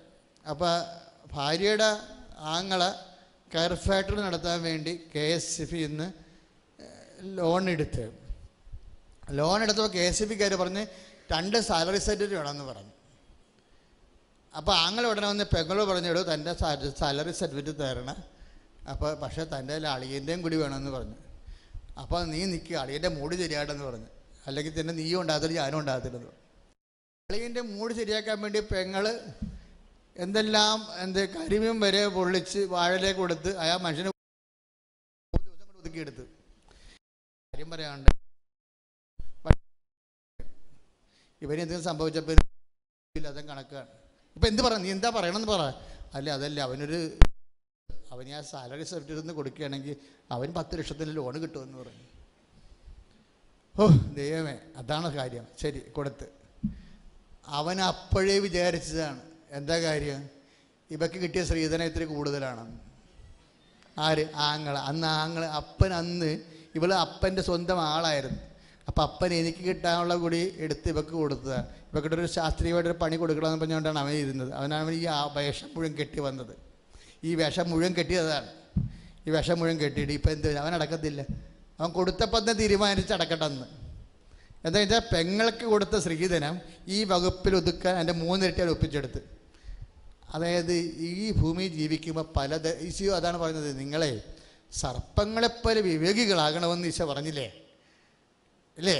അപ്പം പലതരത്തിലുള്ള ആൾക്കാരുണ്ട് ചില സമയം. പക്ഷേ എന്തെങ്കിലും സ്ക്രാപ്പ് ഐറ്റംസ് ഇതുപോലെ സംഭവിച്ച് കഴിയുമ്പോൾ നിങ്ങൾ വിശ്വാസത്തിലൊരു തീരുമാനം എടുക്കണം. എന്താണ്? ഞാൻ ഈ വിഷയം ഇനി അളിയനായിട്ട് പിന്നെ അപ്പൻ ചെത്താനും കയറത്തില്ല, ആ വീട്ടിലും കയറത്തില്ല. നിങ്ങൾക്ക് അങ്ങനെ ചെയ്യാൻ തരുവേ, നീ പൊയ്ക്കോ, നീ ഞാൻ വിടത്തില്ലെന്നൊന്നും പറഞ്ഞില്ലല്ലോ. ആ പഹയൻ നമ്മളെ പറ്റിച്ചതാണ്. അവൻ അറിഞ്ഞുകൊണ്ട് നമുക്കൊരു പണി തന്നതാണ്. അപ്പം ആ വീട്ടിൽ ഞാൻ കയറത്തില്ല. ഇവിടെ അങ്ങനെ തീരുമാനിക്കാം. ഇങ്ങനെ എന്തെങ്കിലും എടാകൂടങ്ങൾ എക്കച്ചക്കലൊക്കെ ഉണ്ടെങ്കിൽ ഇപ്പം ക്ലിയർ ചെയ്യണം. കാരണം കൃപയുമായിട്ട് ഇതിനൊന്നും ബന്ധമില്ല. നിങ്ങൾ അളിയനോട് നാട്ടുകാരുടെ വീട്ടുകാരുടെ സംഘക്കാരുടെ പാർട്ടിക്കാരുടെ പള്ളിക്കാരുടെ എന്തെങ്കിലും വിധത്തിലുള്ള ഇതുപോലുള്ള മനസ്സിരിപ്പും നിസ്സഹകരണവും മാനുഷികമായ അരൂപിയാലുണ്ടെങ്കിൽ നിങ്ങൾ ഇപ്പം റെക്ടിഫൈ ചെയ്യണം. അതാ കാര്യം. ചെയ്ത് നമ്മൾ സ്വീകരിക്കാൻ പോണ ആര്യൻ കർത്താവിൻ്റെ ആത്മാവിനെ സ്വീകരിക്കാൻ പറ്റിയ ക്ലൈമറ്റ് ഉണ്ടാക്കാൻ പോവുകയാണ്. ഒന്ന് എഴുന്നേറ്റ് ശ്രുതിയുടെ ഹല്ലേലൂയ, യേശുവേ സ്തോത്രം, ഹല്ലേലൂയ, ഹല്ലേലൂയ, ഹല്ലേലൂയ. ശക്തിയോടെ സ്തുതിക്കുക. Hallelujah, hallelujah. 2 കൈകളും ഉയർത്തി ഹല്ലേലൂയ, യേശുവേ നന്ദി, ഹല്ലേലൂയ.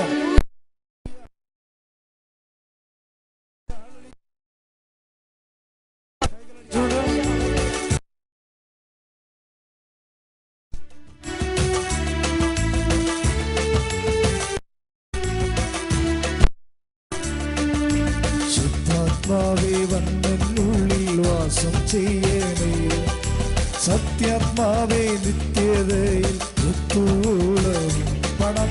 ശുദ്ധാത്മാവേ വന്നെന്നുള്ളിൽ വാസം ചെയ്യണേ, സത്യാത്മാവേ നിത്യതയിൽ ജീവനൂതുക, ജീവദായക, ജീവനൂതുക, ജീവദായക, ജീവനാളമാ ഒഴിഞ്ഞു തീരുക, ജീവനാളമാ ഒഴിഞ്ഞു തീരുക. ശുദ്ധാത്മാവേ, ശുദ്ധാത്മാവേ വന്നെന്നുള്ളിൽ വാസം ചെയ്യണേ, സത്യാത്മാവേ നിത്യതയിൽ എത്തുക. ശുദ്ധാത്മാവേ വന്നെന്നുള്ളിൽ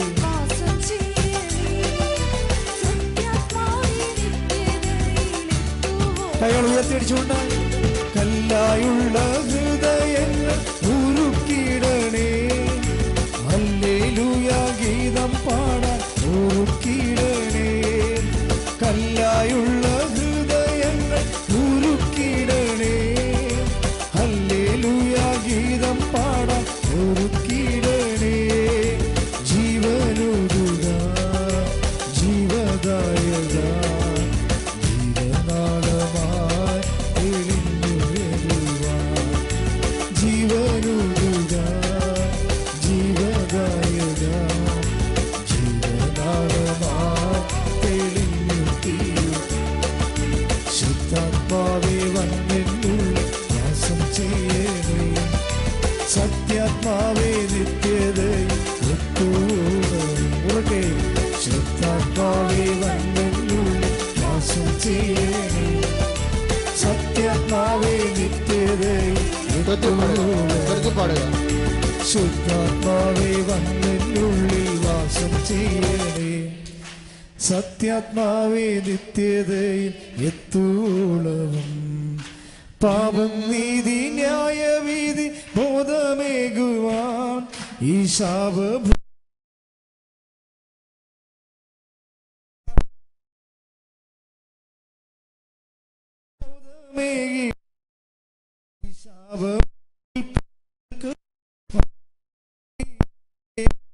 ജീവനുതുക ദായക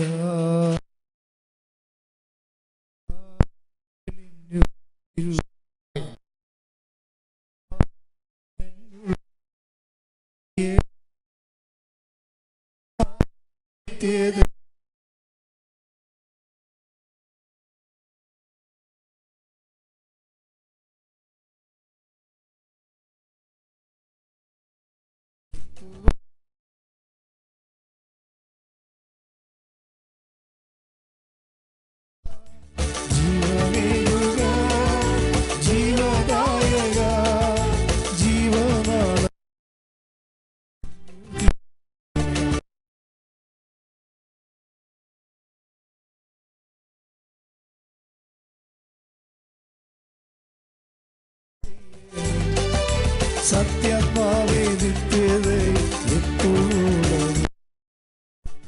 Praise the Lord.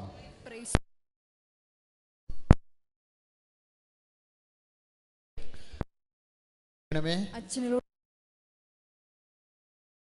സംസാരിക്കുന്നത് അഭിഷേകമായി ഞങ്ങൾക്ക് അഭിഷേകം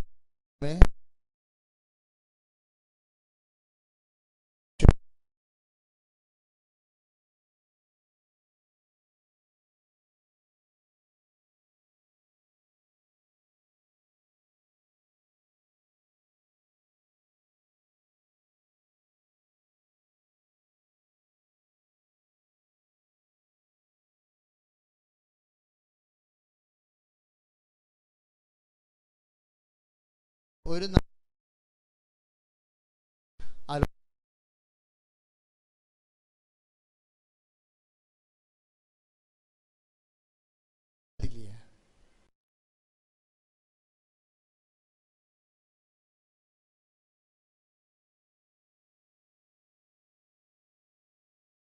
നമുക്ക് അബദ്ധങ്ങളിൽ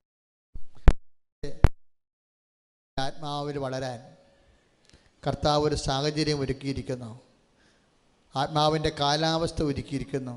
എനിക്കെൻ്റെ മാറാൻ കർത്താവ്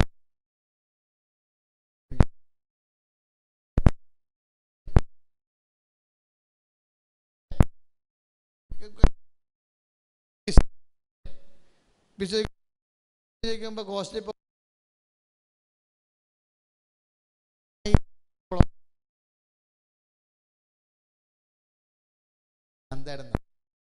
പഠനം മുടക്കി ആ ഞൊട്ടിക്കുമെന്ന് പറയും. ശരിയല്ലേ? നമ്മുടെയൊക്കെ ഒന്ന് സർട്ടിഫിക്കറ്റ് മേടിച്ച് എന്ത് പണയം വെച്ച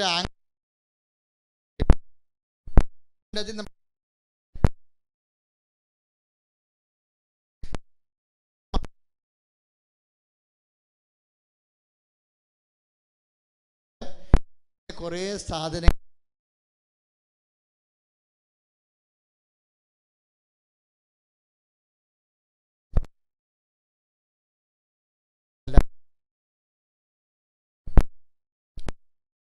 വളരെ സംസാരിക്കേണ്ടത്.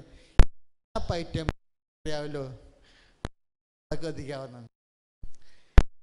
ഈ വിളക്ക് കത്തിക്കണ പരിപാടി ഈ വേസ്റ്റ് എല്ലാം കൂടി കൂട്ടിയെടുത്തിട്ട് അത് ആക്കി മാറ്റി അത്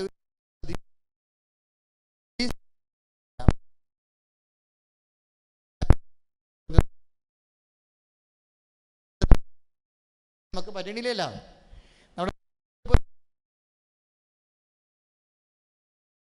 നമുക്ക് തന്നെ ഇന്നാക്റ്റീവായി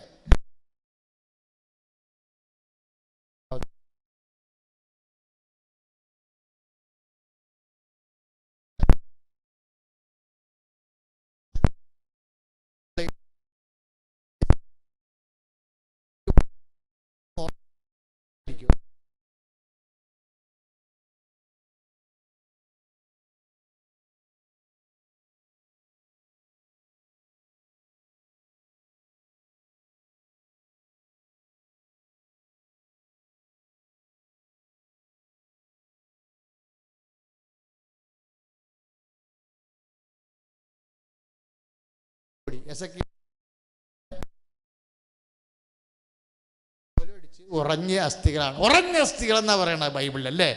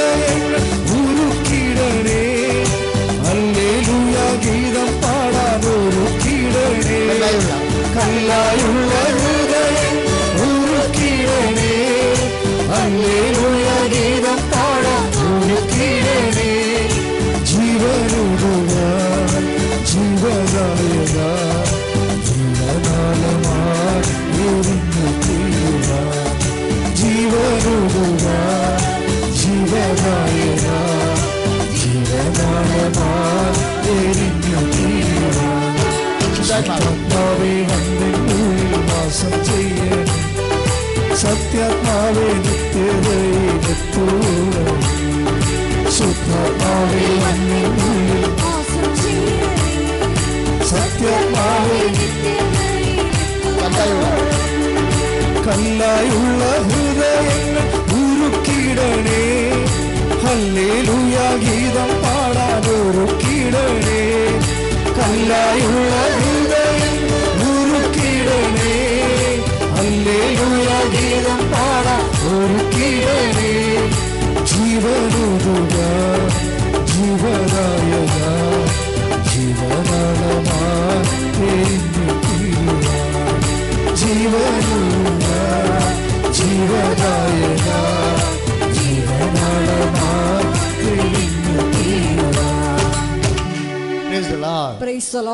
മക്കളെ, ഈശോ എന്നാ സംസാരിച്ചുകൊണ്ടിരിക്കണമെന്നറിയാവോ? അതായത് നിന്റെ നിരാശകൾ, നിന്റെ അവസാദങ്ങൾ, ഡിപ്രഷൻസ്, നിനക്ക് തെറ്റിപ്പറ്റിപ്പോയെന്നുള്ള നിന്റെ സ്വയം കുറ്റപ്പെടുത്തലുകൾ, നിന്റെ ജീവിത പങ്കാളിയുമായിട്ട്, മക്കളുമായിട്ട്, അയൽവാസികളുമായിട്ട് എപ്പോഴും ഫ്രിക്ഷൻ ഉണ്ടാക്കുന്ന രീതിയിലുള്ള സ്വഭാവ വൈപരീത്യങ്ങളോ മാനസിക വൈരുദ്ധ്യ പെരുമാറ്റങ്ങൾ, ഇതെല്ലാം ഉണ്ടാക്കുന്ന ആന്തരിക സംഘർഷങ്ങൾ, ഇതിനെല്ലാം കൂടി ആണ് ഈശോ പറയണത് ഞാൻ ഏറ്റെടുത്തു കൊള്ളാമെന്ന്. When you receive this child in my name, you receive myself. ബൈബിളിൽ ഇങ്ങനെ കീ വേർഡ് എന്ന സംഭവമുണ്ട്. കീ വേർഡ് ഒരൊറ്റ തുറക്കൽ കൊണ്ട് ഒരു പ്രപഞ്ചം മൊത്തം തുറന്നു കിട്ടും നമുക്ക്. ഈശോ പറഞ്ഞു, ശിശുവിനെ എൻ്റെ നാമത്തെ സ്വീകരിക്കുന്നവൻ എന്നെ സ്വീകരിക്കുന്നു. ദൈവവേദലേ, നിനക്ക് ഇന്ന് വരെ ഉണ്ടായിട്ടുള്ള ഇതുപോലെ ചെറുതും വലുതുമായ കയ്യബദ്ധങ്ങളോ ബുദ്ധിമോശങ്ങളോ തീരുമാനദോഷങ്ങളോ അതുപോലെ നീ അനുഭവിക്കുന്ന ഭാരങ്ങളോ നിരാശയോ വൈരാഗ്യമോ ഇതെല്ലാം ഈശോൻ്റെ അക്കൗണ്ടിലേക്ക് മാറ്റാൻ പറഞ്ഞിരിക്കുക. അതിന് വിശ്വാസം വേണം, പ്രത്യാശ വേണം, സ്നേഹം വേണം. ഒരുപക്ഷെ മേൽത്തരം വിശ്വാസവും മേൽത്തരം സ്നേഹവും അഗ്നി പരീക്ഷകളെ അതിജീവിച്ച പ്രത്യാശയും വേണം. അത് നിനക്കിപ്പോഴ് അറിവിൻ്റെ ജ്ഞാനപരത്താൽ നിനക്കത് ലഭിച്ചിരിക്കുക. അല്ലെങ്കിൽ പിന്നെ അച്ഛനിലൂടെ കർത്താവ് അതിജീവിച്ച വിശ്വാസത്തെക്കുറിച്ച് വെളിപ്പെടുത്തത്തില്ലായിരുന്നു. അപ്പോൾ നിനക്കിപ്പോൾ ചെയ്യാവുന്ന കാര്യം കർത്താവിൻ്റെ ആത്മാവിനെ സ്വീകരിക്കുന്നതിന് ആദ്യ നടപടി എന്ന രീതിയിൽ സ്ക്രാപ്പല്ല, ആരോടെങ്കിലും പരിഭവവും പരാതിയും വൈരാഗ്യവും. ഇനി ഒരവസരം കിട്ടിയാൽ ചില പറയലേ, അവൻ ഒറ്റ ആളാണ് എൻ്റെ ജോലി നഷ്ടപ്പെട്ടതെന്ന് പറയും. ഞാനിന്ന് എവിടെ ഇരിക്കേണ്ടതായിരുന്നു? ചിലർ അപ്പന്മാരോട് ചോദിക്കത്തില്ലേ, അന്ന് എന്നെ പഠിപ്പിച്ചെങ്കിൽ ഞാൻ ഇന്ന് എവിടെ ഇരിക്കേണ്ടതായിരുന്നു? അപ്പനോട് മിണ്ടത്തില്ല, അല്ലെങ്കിൽ അമ്മയോട് മിണ്ടത്തില്ല. അതെന്ത് സംഭവം എന്നറിയാവോ? അങ്ങനെ വരുമ്പോഴേ നമുക്കറിയാമല്ലോ, ഈ ചന്ദ്രനെ കണ്ടിട്ടില്ലേ? നിങ്ങൾ കണ്ടിട്ടുണ്ടോ? ഓ ഭാഗ്യേ. എന്താ പ്രശ്നം? കാണേണ്ട പോലെ ഒന്നും കാണണം ഈ സംഭവത്തിന്. എന്താ വെച്ച് കഴിഞ്ഞാൽ ചന്ദ്രൻ എപ്പോഴും ഇങ്ങനെ പൂർണ്ണചന്ദ്രനാണോ? അല്ല, ചിലപ്പോൾ നാരങ്ങാൻ മിഠായി പോലെ ഇങ്ങനെ അരിവാൾ പോലെ ഇരിക്കും, അല്ലേ? പൊന്നരിവാളമ്പിളിയിൽ, അല്ലേ? അങ്ങനെ ഇരിക്കും. അമ്പിളി ആവാൻ ഇങ്ങനെ അരിവാൾ പോലെ ഇരിക്കും. അത് ചിലപ്പോൾ അത് കൂടി നാരങ്ങാൻ മിഠായി പോലെ വരും. ചിലപ്പോൾ ഇതിൽ കൂടിയിട്ട് കുറച്ചുകൂടി മുഖപ്രകാശമാവും. ചിലപ്പോൾ പൂർണ്ണചന്ദ്രനാകും, അല്ലേ? എൻ്റെ മക്കളെ, ആത്മാവിൻ്റെ അവസ്ഥ ഇങ്ങനെയാണ്. എവിടെയാണ് കർത്താവിൻ്റെ പ്രകാശം തട്ടണത് അത്രയും പ്രകാശപ്പെടും. പിടിയോ? ഇത് മക്കളെ ശ്രദ്ധിച്ച് കേൾക്കണം. ഇത് ഈശോ പറഞ്ഞിട്ട് 7 മാസമായി. ഇതാണ് സംഭവം. അതായത് എവിടെയാണ് ഈശോ പ്രകാശം കിട്ടണത്, കർത്താവിൻ്റെ ഏത് മേഖലയിലാണ് ഈശോയുടെ വചനം അക്സെപ്റ്റ് ചെയ്യണത് നമ്മൾ, അത്രയും പ്രകാശം ഈശോ പ്രകാശം വരും. ഇപ്പോൾ ഭൂമിയുടെ നിഴലല്ലേ, ഇപ്പം സൂര്യൻ്റെ ഇടയ്ക്ക് ഭൂമി വരുമ്പോൾ ഭൂമിയുടെ നിഴലാണ് ചന്ദ്രനിലടിക്കണത്, അല്ലേ? അപ്പം അതുകൊണ്ടാണ് നിഴലടിക്കാത്ത ഭാഗങ്ങൾ, വെളിച്ചം വീണ സ്ഥലങ്ങളാണ് നമുക്ക് രാത്രി തെളിഞ്ഞ് കാണുന്നത്, അല്ലേ? അതനുസരിച്ച് നിഴൽ കൂടുതൽ നിഴൽ ഓരോ ദിവസം ചെല്ലുന്നോറും കുറഞ്ഞ ഭാഗത്ത് അടിച്ചിട്ട് അവസാനം മൊത്തം സൂര്യൻ്റെ പ്രകാശം ചന്ദ്രനിൽ അടിക്കുന്ന ഒരു ദിവസം നമുക്ക് പൂർണ്ണചന്ദ്രനെ കാണാൻ പറ്റും രാത്രി. അപ്പം ഈ നിഴൽ ഇറങ്ങിപ്പോണതാണ്. അതുപോലെ നമ്മുടെ ആത്മാവിൽ ഏതെല്ലാം മേഖലകളിലാണ് ഈശോയുടെ വെളിച്ചം അടിക്കണത് അത്രയും ഭാഗം വെളുത്തിരിക്കും, പ്രകാശപൂർണ്ണമാകും. മറ്റത് കരിക്കട്ടയായിട്ടിരിക്കും. അതാണ് ഈ കൃപയും ഭയങ്കര വ്യത്യാസമുണ്ടെന്ന് പറയണത്. ചില ആൾക്കാർ പറയുവേ, ഓ എന്നാ പെണ്ണ് പിടിച്ചാൽ എന്ത്, ബാറ് നടത്തിയാൽ എന്ത്, അവസാനം അച്ഛനെ വിളിച്ച് കുമ്പസാരിപ്പിച്ചാൽ മതിയല്ല എന്ന്. ഒട്ടും ഒരു പണിയും നടക്കത്തില്ല. അങ്ങനെയല്ലേ കുറേ പണ്ടാരം പിടിച്ച കിളവന്മാർക്ക് ചത്തുപോയത്. ഇവിടെ ഞാൻ ഇന്നലെ പറഞ്ഞ പോലെ സ്റ്റെപ്പിന് ഔട്ട് പോസ്റ്റ് ഒരു ദിവസം ഒരു വീട്ടിൽ, അടുത്ത ദിവസം വേറെ വീട്ടിൽ. കാശുണ്ട്. പഴയ ജന്മികളുടെ അവസ്ഥ കണ്ടിട്ടുണ്ടല്ലേ? ജന്മികൾ കണ്ട് വേറെ ആൾക്കാരും പഠിച്ചു. ജന്മിക്കൊക്കെ അത്യാവശ്യം പെണ്ണുങ്ങൾ 3-4 ഒക്കെയാണ് പല വീടുകളിലൊക്കെ ഉള്ളത്. അതല്ലേ ഇങ്ങനെ പലയിടത്തും മക്കളൊക്കെ ഉണ്ടായിരിക്കണം. ഏറ്റവും കൂടുതൽ ഞാൻ അതിനെക്കുറിച്ചൊന്നും പറയണില്ല. പക്ഷേ എന്നാലും കഴിഞ്ഞ കാലങ്ങൾ വളരെ മോശം കാലമായിരുന്നു. പൂർവ്വർക്ക് വേണ്ടി ബലിയർപ്പിക്കണമെന്ന് ഞാൻ പറയത്തില്ല. അത് സ്പിരിറ്റും ജീസസുകാർ പറയണതാണ്. അവരുടെ ചില ദുർന്യായങ്ങൾ അവർ പറയുന്നുണ്ട്. അത് പെന്തക്കോസ്തുകാരിൽ നിന്ന് എടുത്താണ് അവർ. സഭയിൽ വരുന്ന വ്യാജ പ്രബോധനങ്ങൾ വരുമ്പോൾ ശ്രദ്ധിക്കണം നിങ്ങൾ. പെന്തക്കോസ്തുകാരനെ സംബന്ധിച്ചിടത്തോളം ഈ 32 വയസ്സുകാരൻ 40 വയസ്സുകാരനെയൊക്കെ അവൻ വെള്ളത്തിൽ കൊണ്ട് കായലിലും നദിയിലൊക്കെ മുക്കി പിടിക്കുന്നുണ്ട് ഇല്ലേ? എന്താ കാര്യം പറയണത്? അതായത് ജ്ഞാനസ്നാനം എന്താണെന്ന് ആദ്യം നിങ്ങൾ അറിയണം. എന്താ ജ്ഞാനസ്നാനം? ഉത്ഭവദോഷവും നീക്കി കർമ്മദോഷവും ഉണ്ടെങ്കിൽ അതും നീക്കി നമ്മളെ ക്രൈസ്തവരും ദൈവത്തിൻ്റെ മക്കളും ആക്കി തീർക്കുന്ന കൂദാശ. പെന്തക്കോസ്തുകാരൻ സ്വീകരിക്കാതിരുന്ന് നമ്മുടെ കുഴപ്പമാണ്. അതുകൊണ്ട് അവൻ്റെ ഉത്ഭവദോഷവും കർമ്മദോഷവും ഒക്കെ നിൽക്കുകയാണ്. അതുകൊണ്ട് അവനെ എവിടെയെങ്കിലും കൊണ്ട് നമുക്ക് മുക്കി പിടിക്കും. അല്ലെങ്കിൽ പാവപ്പെട്ട നല്ല ശുദ്ധ ആനാം വെള്ളത്തിൽ ജ്ഞാനസ്നാനപ്പെട്ട കത്തോലിക്കൽ എന്തിനാണ് ഇവൻ്റെ പുറകെ പാലുമായിട്ട് നടക്കുന്നത്? നാണമില്ലേ? നമുക്കൊരു ബോധം ഉണ്ടാകണം. നമ്മൾ ജീവിക്കുന്ന ലോകത്ത് ജീവിക്കുന്നതിനേക്കാൾ വലിയവനാണെന്ന് ഈശോ പറഞ്ഞിട്ടില്ലേ? 4:17 1 യോഹന്നാൻ 4:17 4:27 പ്രിയപ്പെട്ടവനെ, നിന്നിൽ ജീവിക്കുന്നവൻ ലോകത്ത് ജീവിക്കുന്നതിനേക്കാൾ വലിയവനാണെന്ന്. നമ്മൾ ജീവിക്കുന്ന ആരാണ്? യേശുവിൻ്റെ ആത്മാവാണ്. കൈയടിച്ച് കിടന്ന സുഖ ഹല്ലേലൂയ ശുദ്ധാത്മാ ഹല്ലേലൂയ ഹല്ലേലൂയ ഹല്ലേലൂയ ഹല്ലേലൂയ ഹല്ലേലൂയ.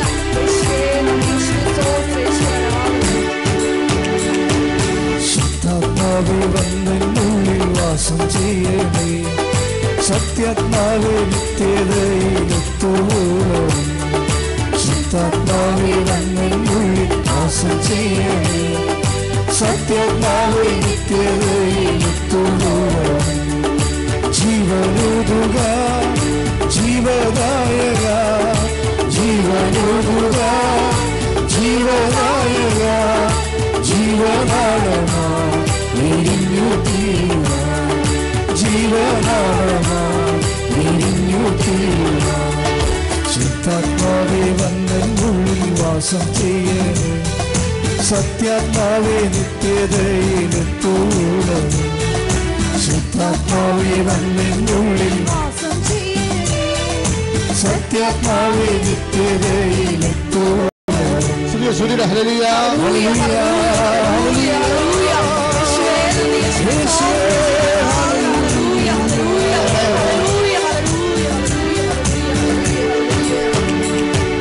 കല്ലായുള്ള ഹൃദയങ്ങൾ ഉരുക്കിടണേ, ഹല്ലേലൂയ ഗീതം പാടാൻ ഒരുക്കിടണേ.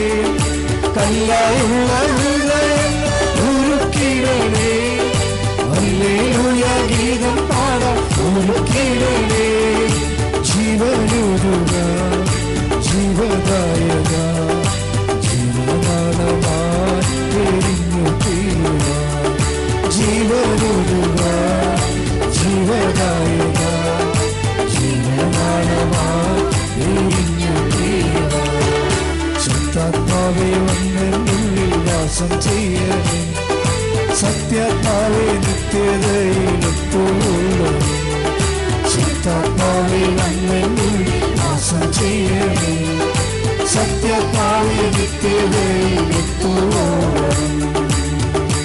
ഹല്ലേലൂയ ഹല്ലേലൂയ ഹല്ലേലൂയ ഹല്ലേലൂയ ഹല്ലേലൂയ. യേശുവേ യേശുവേ യേശുവേ യേശുവേ യേശുവേ ഹല്ലേലൂയ ഹല്ലേലൂയ. ഇപ്പോൾ ഈശോ പറഞ്ഞിരിക്കുന്നത് ഈ ശിശുവിനെ 9 മാർക്കോസ് 9:27 ഈ ശിശുവിനെ അല്ലെങ്കിൽ ഈ ബലഹീനതയെ എൻ്റെ നാമത്തിൽ സ്വീകരിക്കുന്നവന് എന്നെ സ്വീകരിക്കാൻ കഴിയുമെന്ന്. ഈ ശിശുവിനെ എൻ്റെ നാമത്തിൽ, അപ്പം നിങ്ങൾക്ക് ഉണ്ടായിരിക്കുന്ന ഇപ്പം എന്ത് ബലഹീനമായ സാഹചര്യമായാലും അതൊരു പ്രോജക്റ്റാണ്. എന്താണ്? ചിലപ്പോൾ മൈനറാകും, ചിലപ്പോൾ മേജറാകും. ഈ ശിശു എന്ന് പറയുമ്പോൾ എന്താ അർത്ഥം? എല്ലാ തരത്തിലും ബലഹീനമാണ് ശിശു, പ്രത്യേകിച്ച് മനുഷ്യ ശിശു ഇല്ലേ? നമ്മുടെ യൂട്യൂബിൽ ആന പ്രസവിക്കണതുണ്ട്. നമ്മുടെ കോടനാട് ആന വളർത്തൽ കേന്ദ്രത്തിൽ ആന പ്രസവിക്കുന്നത് വാട്സപ്പിൽ ഒരു ദിവസം വന്നിരുന്നു. അപ്പോൾ ആനക്കുഞ്ഞ് പ്രസവിച്ച് കഴിഞ്ഞിട്ട് എൻ്റെ ദൈവമേ, ഒരു 100 കുടം ബ്ലഡാണ് ആനയുടെ വയറ്റിൽ നിന്ന് പുറത്തേക്ക് വന്നത്. ഞാനെടുത്തപ്പോൾ ആന ചത്തുപോകുന്നു. അതിൻ്റെ ആനക്കുഞ്ഞിങ്ങനെ എൻ്റെ കത്ത് കിടക്കുകയാണ്, പടഞ്ഞ് കിടക്കുക. എന്നിട്ട് ആന ഉടനെ തിരിഞ്ഞ് കാലുകൊണ്ട് അതിങ്ങനെ അതിനൊന്നും മറിച്ച് നേരെയാക്കാൻ വേണ്ടിയുള്ള ശ്രമമുണ്ട് കാലുകൊണ്ട്. പക്ഷെ ആന കാലും കൈയും കെടുത്തില്ലേ പോലും കുറച്ച് കഴിഞ്ഞപ്പോൾ ആനക്കുട്ടി മാശ പൊട്ടി പുറത്ത് വന്ന് താഴെ വീണതാണത്. ഈ ആനയുടെ ഈ ഉദരത്തിൽ നിന്ന് ഈ കുഞ്ഞ് താഴെ വീണതിന് ഏതാണ്ട് ഒരു 3 മീറ്ററുണ്ട്. ഞാനിവിടെ ഈ 3 മീറ്റർ മുകളിൽ നിന്ന് 70 കിലോനാണ് താഴെ വീണത്. അതിൻ്റെ അസ്ഥി ഒടിയത്തില്ലേ? പക്ഷേ അസ്ഥി ഒടിഞ്ഞിലൊന്നുമില്ല. കുറച്ച് കഴിഞ്ഞപ്പോൾ ആന ഒന്ന് കുടഞ്ഞ് നേരെയായി.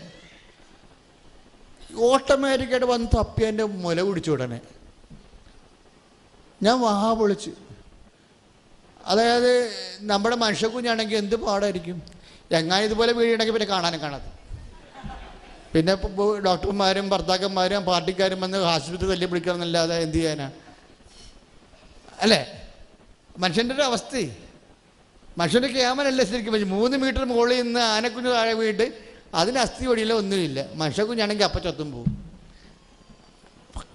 വളരെ അശുവാണ് മനുഷ്യൻ്റെ കാര്യം ശരിക്കും പറഞ്ഞാൽ. പ്രപഞ്ചത്തിൽ എന്ത് ഡീസൻ്റായിട്ടാണ് ഓരോ ജീവജാലങ്ങൾ അതിൻ്റെ കുഞ്ഞുങ്ങളെ പുറത്തിട്ട്.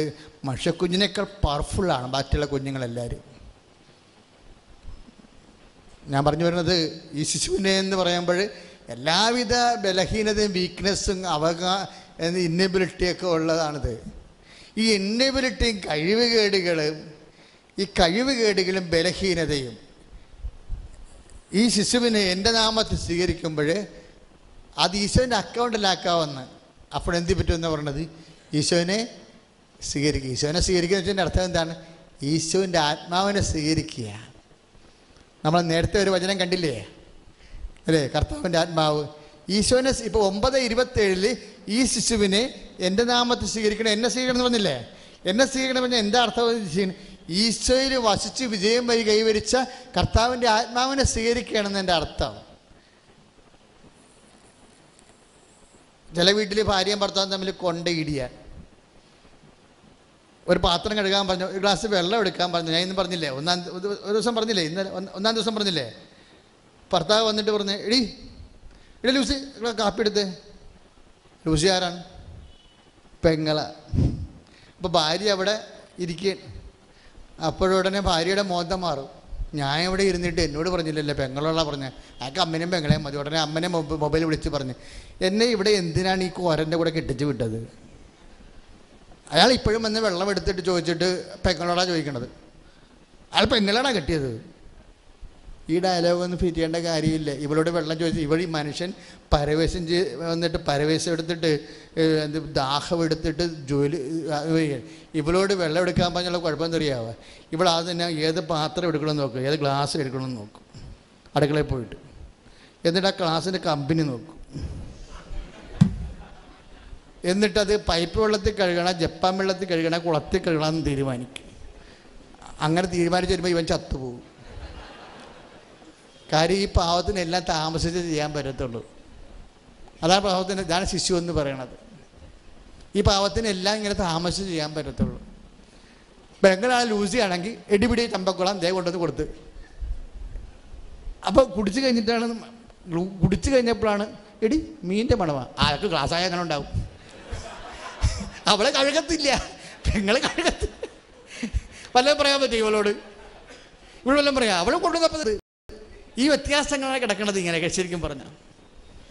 അപ്പം ശിശു ആരാണ് ശരിക്കും പറഞ്ഞാൽ?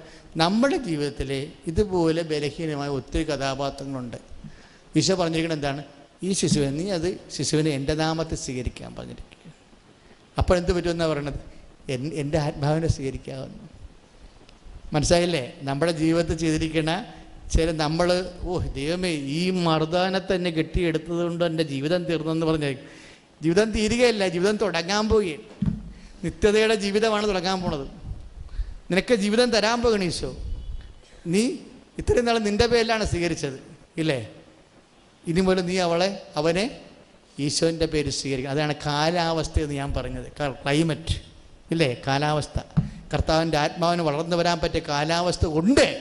പക്ഷെ യു മറ്റ് റെക്കഗ്നൈസ് ഇറ്റ്. നീ തിരിച്ചറിയണം. ശ്രുതികട ഹല്ലേലൂയ. ശുദ്ധാത്മാവേ ഹല്ലേലൂയ ഹല്ലേലൂയ ഹല്ലേലൂയ ഹല്ലേലൂയ ഹല്ലേലൂയ ഹല്ലേലൂയ ഹല്ലേലൂയ ഹല്ലേലൂയ യേശുവേ നന്ദി, യേശുവേ സ്തോത്രം, യേശുവേ ആരാധന.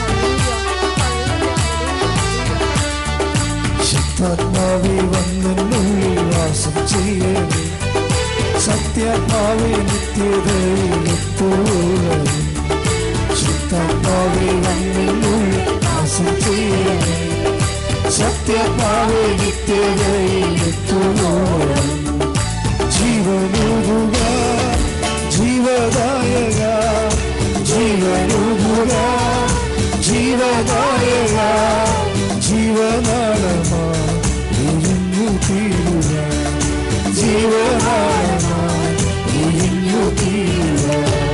ശുദ്ധാത്മാവേ വന്നുള്ളിൽ വാസം ചെയ്യണേ, സത്യാത്മാവേ നിത്യതയിൽ എത്തുവോളം. ശുദ്ധാത്മാവേ വന്നുള്ളിൽ വാസം ചെയ്യണേ, സത്യാത്മാവേ നിത്യതയിൽ എത്തുവോളം. നീതി ന്യായവിൽ ബോധമേകിടാം, പാപം നീതി ന്യായവിൽ ബോധമേകിടാം.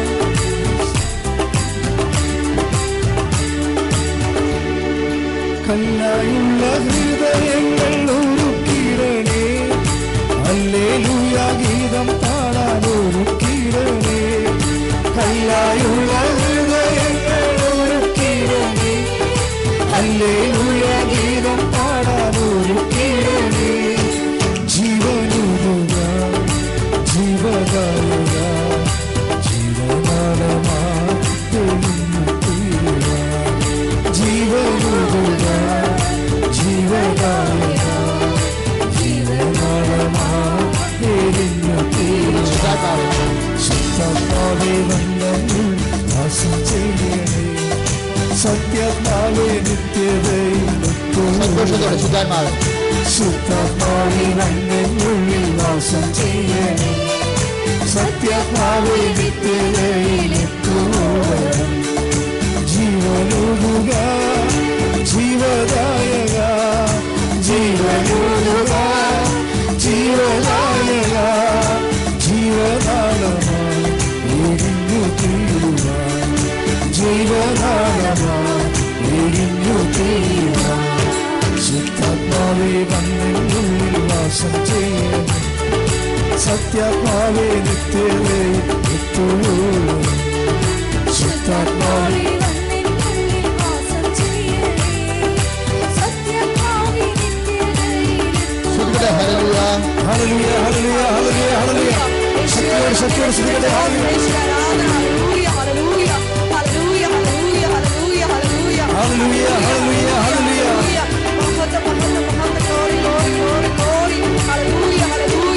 പാപം നീതി ന്യായവിധി ബോധമേകിടാം, ഈ ശാപഭൂവിൽ പെന്തക്കോസ്തിൽ വന്നൊരാവിയേ. പാപം നീതി ന്യായവിധി ബോധമേകിടാം, ഈ ശാപഭൂവിൽ പെന്തക്കോസ്തിൽ വന്നൊരാവിയേ. ജീവനുക ജീവദായക, ജീവനാളമാ എരിഞ്ഞു തീരുക. ജീവനുക ജീവദായക, ജീവനാളമാ എരിഞ്ഞു തീരുക. ശുദ്ധാത്മാവേ വന്നുള്ളിൽ വാസം ചെയ്യണേ, സത്യാത്മാവേ നിത്യതയിൽ എത്തുവോളം. ശുദ്ധാത്മാവേ വന്നുള്ളിൽ വാസം ചെയ്യണേ, സത്യാത്മാവേ നിത്യതയിൽ എത്തുവോളം. ശുദ്ധാത്മാവേ വന്നുള്ളിൽ വാസം ചെയ്യണേ, സത്യാത്മാവേ നിത്യതയിൽ എത്തുവോളം.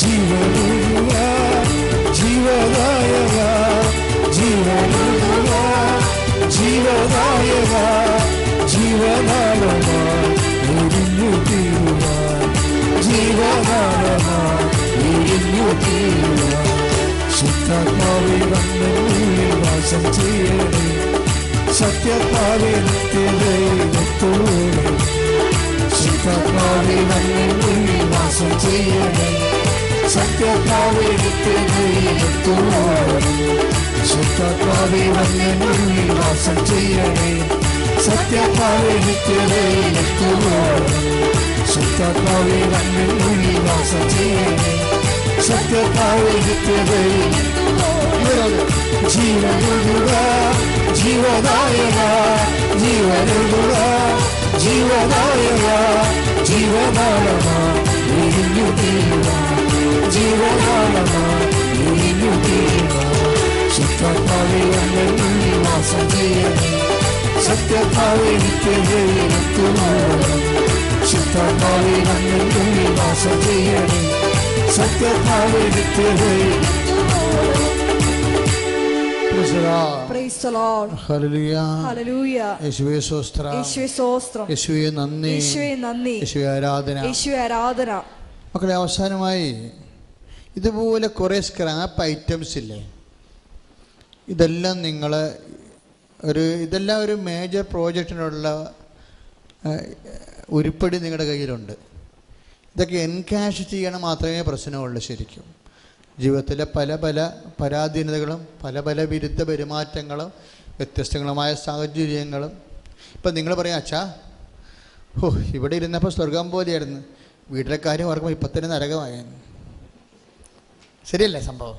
ഇവിടെ ഇരിക്കുമ്പോൾ സ്വർഗം പോലെയായിരുന്നു, പക്ഷേ വീട്ടിലെ കാര്യം ഓർക്കുമ്പോൾ ഇപ്പം തന്നെ നരകം തോന്നണുണ്ടെന്ന്. എന്ന് വെച്ച് കഴിഞ്ഞാൽ പലതരത്തിലുള്ള പെരുമാറ്റങ്ങളല്ലേ, പലതരത്തിലുള്ള സ്വഭാവങ്ങൾ.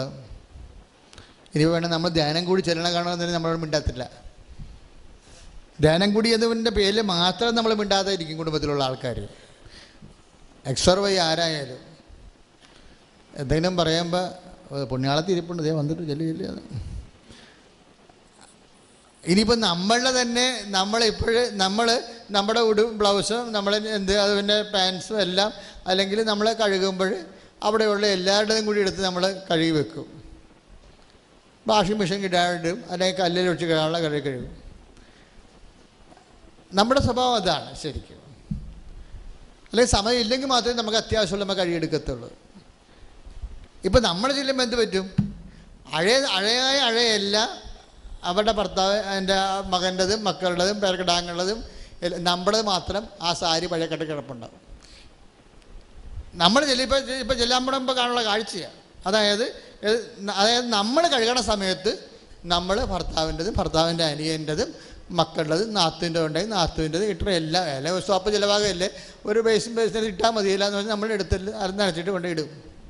നമ്മളങ്ങനെ ചെയ്ത് വന്നിരിക്കണേ. ഇപ്പം നമ്മൾ ധ്യാനം കഴിഞ്ഞ് ചെല്ലുമ്പോൾ എന്താ സംഭവിക്കാൻ പോണത് നോക്കുമ്പോൾ നമ്മളെങ്ങനെയാണ് ദൈവമേ 2-3 ദിവസം പോകുന്ന കാരണം ഇനി അലക്കായിരിക്കും നാളെ. ഇപ്പം ഇന്ന് വെള്ളിയാഴ്ച, നാളെ അലക്കാം എന്നും പറഞ്ഞായിരിക്കും എന്തുമാത്രം അലക്കാണ്ടെന്ന് നമ്മൾ ചെല്ലുമ്പോൾ സംഭവമൊക്കെ അലക്കിയിട്ടിട്ടുണ്ട്. അപ്പോൾ നമ്മൾ ദൈവമേ അലക്കിയല്ല ഭാഗ്യേ നോക്കിയപ്പോൾ നമ്മുടേത് മാത്രം അലക്കിയിട്ടില്ല, ബാക്കിയെല്ലാം അലക്കിയിട്ടുണ്ട്. ഇതോടുകൂടി ജോസഫച്ചമ്മൻ്റെ കൃപയും പോയി. എല്ലാത്തിനും ഒരു തീരുമാനമാകും. ഇന്ന് വൈകുന്നേരത്തോടുകൂടി എല്ലാത്തിനും തീരുമാനമാകും. അപ്പോൾ ഇതാണ് ക്ലൈമറ്റ്. എന്ന് അച്ഛൻ പറഞ്ഞില്ലേ, ക്ലൈമറ്റ്. അവിടെ എന്താ നല്ല ഹെവി ക്ലൈമറ്റ് വരുമ്പോൾ കക്ഷി എന്താ ചെയ്യണത്?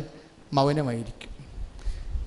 തന്നെയല്ല ഈശോ പഠിപ്പിച്ചൊരു സാധനമുണ്ട്. ഇപ്പം 2:19, 2:52 ലൂക്ക 2:19, 2:52 ഹെവി ഡ്യൂട്ടി വരുമ്പോൾ മൗനമായിരിക്കും ഈശോ അമ്മ. എന്താ പറയുക, നിങ്ങൾ ഈ മൗനം എന്ന് പറയണത് മുഖപ്പിശാചിന് രണ്ടാണ് കേട്ടോ. സുവിശേഷത്തിൽ 2 തരം മൗനമുണ്ട്. ഒന്ന് മുഖപ്പിശാചുണ്ട്. പിശാച് ഒരു മിണ്ടത്തിൽ ആരോടും. മുഖപ്പിശാച് എന്ന് പറയും. കർത്താവ് ഒരു മുഖപ്പിശാചിനെ പുറത്താക്കിയെന്ന് പറഞ്ഞില്ലേ. നിങ്ങൾ കാണിക്കുന്ന പല മൗനവും മുഖപ്പിശാചാണ്, അല്ലാതെ കുഞ്ഞാടിൻ്റെ മൗനമല്ല. മൗനം കാണിക്കാറുണ്ട്, മോന്തം കയറ്റിയിരിക്കും. അത് മുഖപ്പിശാച് എന്ന് പറയും. മുഖപ്പിശാച് മിണ്ടത്തുമില്ല, സംസാരിക്കത്തില്ല. അവിടെ കൊണ്ട് നോക്കിയെടുക്കാൻ പറയും. പിന്നെ അധികം സംസാരിക്കത്തില്ല. ഒരു കാര്യം ഇഷ്ടപ്പെട്ടില്ല എന്നുണ്ടെങ്കിൽ അത് മുഖപ്പിശാച്ച് വേണേൽ ഭക്ഷണം കഴിക്കത്തില്ല. എൻ്റെ അമ്മയെ ഭക്ഷണം കഴിക്കത്തില്ല. ഞാൻ ചില സമയത്ത് ഓർത്തു പോയി, ദൈവം അച്ഛനായത് കഷ്ടമായിപ്പോയെന്ന്. കാര്യം ഈ ജീവിതത്തിനേക്കാൾ ഇരട്ടി കൃപ കുടുംബജീവിതം കൊണ്ട് ഉണ്ടാക്കാൻ പറ്റും. തമാശരല്ല, ഈ മുഖപ്പിശാചം പണിയത് ദിവസവും എക്സസൈസ് ഇല്ലേ, എനിക്കത്രയും പ്രശ്നം വരണില്ലല്ലോ. ഇപ്പം ഇടവ കൊണ്ടിവിടെ ഉണ്ട്, പുറത്തുണ്ട്. നിങ്ങളോട് കൃപ ഉണ്ടാക്കാനുള്ള ഒരു വരുമാന മാർഗ്ഗം എനിക്കില്ല. പിന്നെ ഈ കൃപ ഈ കുരിശിക്കപ്പെട്ടവനുമായിട്ട് ഇടയ്ക്ക് രാവിലെ കൈ വരുന്ന സമയം പോലുള്ള പ്രാർത്ഥനയും പിന്നെ പറ്റുന്ന പോലെയുള്ള കർത്താവിൻ്റെ വേലയോടെ കഴിക്കുകയാണ്. നിങ്ങൾക്കാണെങ്കിൽ നല്ല എംബ്രാസത്ര. ശരിക്കും പറഞ്ഞാൽ ഏത് മാർഗ്ഗേനും നിങ്ങൾക്ക് കൃപ ഉണ്ടാക്കാൻ പറ്റും. കാര്യം കുരിശല്ലേ ഉള്ളൂ. കുരിശാണല്ലേ കൺവേർട്ട് കൃപയാകണത്. പ്രശ്നമാണ് പ്രസാദപരമാകണത്. പക്ഷെ കൈകാര്യം ചെയ്യാൻ അതിൻ്റെ ഫോർമുലയും വേണം. ബാക്കിയുള്ള അനുധാരികളായിട്ടുള്ള കൊടിയ വിശ്വാസം, അതിജീവിച്ച വിശ്വാസം, അതിജീവിച്ച പ്രത്യാശ, അതിജീവിച്ച സ്നേഹം, ഇത്ര സാധനം ഉണ്ടെങ്കിൽ സൂപ്പറാണ്. അൽഫോൺസ അമ്മയെ ഇപ്പോഴും പറയണത് മടത്തി പോകാൻ നേരത്ത് അത് ദൈവവിളിക്ക് ആൾക്കാർ വീട്ടുകാരെ സമ്മതിക്കാൻ കഴിഞ്ഞപ്പോൾ കൈ കൊണ്ടുപോയി അടപ്പിൽ വെച്ച്. ഈ കഥയും പറഞ്ഞിരിക്കുകയല്ലേ ഇപ്പോഴും. ജീവിതം തന്നെ അടപ്പിൽ വെച്ച് എത്രയോ കുടുംബിനികളെ ഞാൻ കണ്ടിട്ടുണ്ട്. കൈപോട്ടം ജീവിതം തന്നെ ഒരാളെ കെട്ടിയതിൻ്റെ പേരിൽ ജീവിതം തന്നെ അടപ്പിലായിപ്പോയ ആൾക്കാരില്ലേ? ഊരാൻ പറ്റുമോ?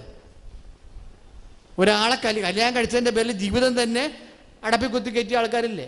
അവരെ അത് ഉരുവക്കൂട്ടിക്കൊണ്ടേ ഇരുത്തും. എൻ്റെ മക്കളെ കുറേ അൺനോൺസ് സെയിൻസ് ഉണ്ട് ഈ ലോകത്ത്. ഞാൻ പ്രാർത്ഥിക്കുന്ന ദൈവമേ ഇവരെയൊക്കെ ഒന്ന് കാനൈസ് ചെയ്യാൻ വേണ്ടി സഭയ്ക്കൊരു ബുദ്ധി ഉണ്ടായെങ്കിലെന്ന്. ശ്രദ്ധിക്കട്ടെ. ഹല്ലേലൂയ, യേശുവേ സ്തോത്രം. ഹല്ലേലൂയ, ഹല്ലേലൂയ, ഹല്ലേലൂയ, ഹല്ലേലൂയ, ഹല്ലേലൂയ. യേശുവേ നന്ദി, യേശുവേ സ്തോത്രം, യേശുവേ ആരാധന. ഹല്ലേലൂയ, ഹല്ലേലൂയ, യേശുവേ സ്തോത്രം. ഇപ്പം ഈശോ എന്താ പറഞ്ഞത്? മൗനവും കുഞ്ഞാടിൻ്റെ മൗനവും മുഖപ്പിശാചും തമ്മിൽ ഉള്ളിൽ വെറുപ്പും സങ്കടവും അരിച്ചവും ദേഷ്യവും വന്നുകൊണ്ട് ഒരു കൈ ഇപ്പം പറഞ്ഞത് എന്താണ്? രണ്ട് കൈ കൂട്ടിയടിച്ചാലല്ലേ സ്വരം കേൾക്കത്തുള്ളൂ. അപ്പോൾ ഒരു കൈ അടിക്കാൻ വെച്ചോണ്ടിരിക്കുന്നത് അതാ മുഖപ്പിശാച്. അടിക്കാൻ വെച്ചോണ്ടിരിക്കുന്നത് അതല്ല കുഞ്ഞാടിൻ്റെ മൗനമായിട്ട് വ്യത്യാസമുണ്ട്. കുഞ്ഞാടിൻ്റെ മൗനം 53:7 മൗനമാണ്. ഐസയ 53:7 കൊല്ലാൻ കൊണ്ടുപോകുന്ന കുഞ്ഞാടിനെ പോലെ അവൻ ശാന്തനായിരുന്നു. റോമൻ കത്രിക്കുന്നതിന് മുമ്പിൽ നിൽക്കുന്ന ചെമ്മരിയാടിനെ പോലെ അവൻ മൗനനായിരുന്നെന്ന്.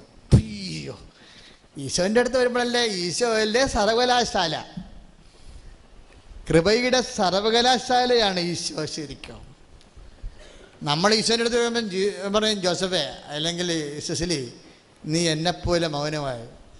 അപ്പോൾ നിന്നെപ്പോലെ എന്ന് പറഞ്ഞാൽ എന്താണ്? ഞാൻ കൊല്ലാൻ കൊണ്ടുപോകുന്ന കുഞ്ഞാടിനെ പോലെ രോമം കത്തിരിക്കുന്നവരുടെ മുമ്പിലേ. അതാണ് എൻ്റെ മനസ്സിന് പരിശുദ്ധാത്മാവ് എപ്പോഴും പറഞ്ഞു, Joseph please listen. Roman cut ചെയ്യുന്നവരുടെ മുമ്പിൽ ഈശോ മൗനമായിട്ട് എന്നതുകൊണ്ട് എനിക്ക് മനസ്സിലായില്ലേ?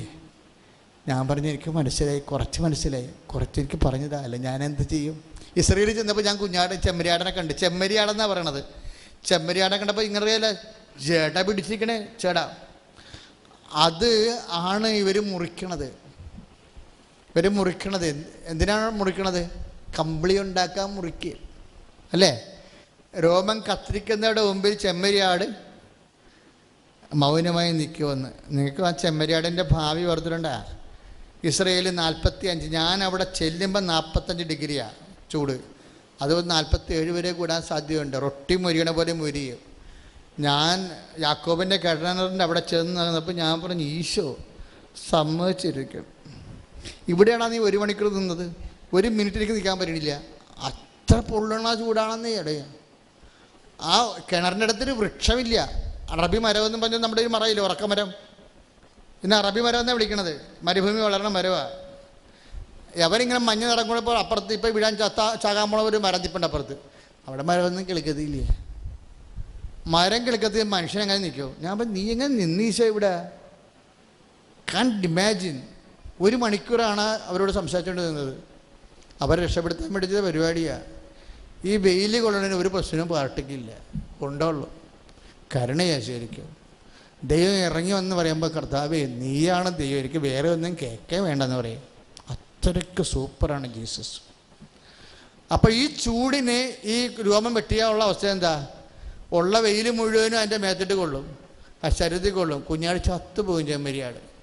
രാത്രിയാണെങ്കിൽ നമ്മളെപ്പോലെയല്ല, ഉടനെ ഒരു 0, ചിലപ്പോൾ 0 വരെ വരും തണുപ്പ്. അതോടുകൂടി തണുത്ത് ഉറക്കും.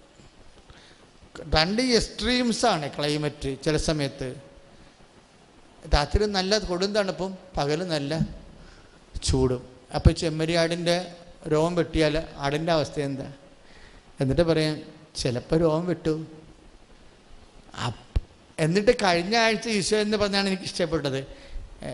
ജോസഫേ, രോമം വെട്ടണത് ആരാണെന്നറിയാവോ? അപ്പായെ വെട്ടണത്. അപ്പോഴാണ് എനിക്ക് ഒരു സമാധാനമായത്. രോമം വെട്ടുന്നവരുടെ മുമ്പിൽ ചെമ്മരിയാട് മൗനമായി നിൽക്കണമെന്ന് ഈശോ അങ്ങനെ നിന്നത്. അപ്പോൾ ഈശോക്ക് വല്ല ഗുണമുണ്ട്. അതുകൊണ്ട് പകൽ ചൂടും രാത്രി തണുപ്പും അല്ലേ അനുഭവിക്കത്തുള്ളൂ, ഇല്ലേ? രോമം വെട്ടിക്കൊണ്ട് പോകുന്നവർക്ക് കമ്പനി ഉണ്ടാക്കി കാശ്മീർ ഉണ്ടാക്കാൻ പറ്റും. മറ്റുള്ളവരുടെ സുഖവും വരുമാനത്തിന് വേണ്ടി ചില സമയത്ത് നമ്മൾ കരുവായി പോകുമ്പോൾ അത് നീ എൻ്റെ അക്കൗണ്ടിലാക്കി കളയണം. കാരണം നിന്നെ ഞാൻ ചെമ്മരിയാടാക്കി മാറ്റുകയാണ്. നമുക്ക് ഉണ്ടാകുന്ന അതാണ് സെർവൻറ്റിൻ്റെ ബിഹോൾഡ്. നമ്മൾ ഈ ധ്യാനം തുടങ്ങിയ സെർവൻ്റ് എന്ന് പറഞ്ഞാൽ തുടങ്ങിയത്. സെർവൻറ്റിലേക്ക് ധ്യാനം ലാൻഡ് ചെയ്യണമാണ്. ധ്യാനം ലാൻഡ് ചെയ്യാൻ പോവുകയാണ്. ഇപ്പോഴും എന്താ സംഭവം? സെർവൻ്റ് എന്നും ദാസൻ എന്നും പറഞ്ഞല്ലേ തുടങ്ങിയത്, ദാസി എന്നും പറഞ്ഞു, ഇല്ലേ? ഇതൊക്കെ ഞാൻ മറന്നുപോയി. ഇപ്പം പരിശുദ്ധാത്മ ഓർപ്പിക്കുകയാണ്, തിരിച്ചു വരികയാണ് ധ്യാനം. എന്താ ദൈവത്തിലെ ചില മറ്റുള്ളവരുടെ വരുമാനത്തിന് വേണ്ടി നീ ചിലപ്പോൾ കരുവായി പോയിട്ടുണ്ടെങ്കിൽ അവരുടെ വൈരാഗ്യം രോമം കത്തിരിക്കുന്നവരുടെ മുമ്പിൽ നീ ചവിട്ടാനും തൊഴിക്കാനും നിൽക്കേണ്ട. ചെമ്മരിയാടിനെ പോലെ ആക്കുമ്പോൾ അത് ചെയ്യണത് ആരാണെന്നറിയാവോ? അത് ഞാൻ തന്നെയാണ്. എൻ്റെ അപ്പനാണ് എന്നെ ചെയ്തത്. നീ അപ്പോൾ ദൈവത്തിൻ്റെ കുഞ്ഞാടാണെന്ന് വിചാരിച്ചാൽ മതി. കൊല്ലപ്പെട്ടാലും നിൽക്കുന്നേ, കൊല്ലപ്പെട്ടാലും നിൽക്കുന്ന ദൈവത്തിൻ്റെ കുഞ്ഞാടായി നീ മാറുമ്പോൾ നിന്നെ മാറ്റണം എന്താണ്? നീ കൃപയുടെ വിജയത്തിലേക്ക് നിന്നെ കൊണ്ടുപോവുകയാണ് ദൈവവേദന. ശ്രുതികട ഹല്ലേലൂയ, യേശുവേ സ്തോത്രം, ഹല്ലേലൂയ, ഹല്ലേലൂയ, ഹല്ലേലൂയ, ഹല്ലേലൂയ, ഹല്ലേലൂയ, ഹല്ലേലൂയ, യേശുവേ നന്ദി, യേശുവേ സ്തോത്രം, യേശുവേ ആരാധന, ഹല്ലേലൂയ, ഹല്ലേലൂയ, ഹല്ലേലൂയ, ഹല്ലേലൂയ. കൊല്ലപ്പെട്ടിട്ട് നിൽക്കും കുഞ്ഞാട്. ഒരുമിച്ച് പാടുക, എല്ലാവരും പാടുക. യേശുവേ സ്തോത്രം, യേശുവേ സ്തോത്രം, ഹല്ലേലൂയ, ഹല്ലേലൂയ, ഹല്ലേലൂയ, യേശുവേ നന്ദി, യേശുവേ സ്തോത്രം, യേശുവേ ആരാധന, ഹല്ലേലൂയ, ഹല്ലേലൂയ, ഹല്ലേലൂയ, ഹല്ലേലൂയ, ഹല്ലേലൂയ, ഹല്ലേലൂയ, ഹല്ലേലൂയ, ഹല്ലേലൂയ, ഹല്ലേലൂയ, യേശുവേ നന്ദി, യേശുവേ സ്തോത്രം, യേശുവേ ആരാധന, ഹല്ലേലൂയ, ഹല്ലേലൂയ, ഹല്ലേലൂയ, ഹല്ലേലൂയ, ഹല്ലേലൂയ. മഹത്വം, മഹത്വം, മഹത്വം. Glory, glory, glory, glory. ഹല്ലേലൂയ, ഹല്ലേലൂയ, ഹല്ലേലൂയ, ഹല്ലേലൂയ, ഹല്ലേലൂയ.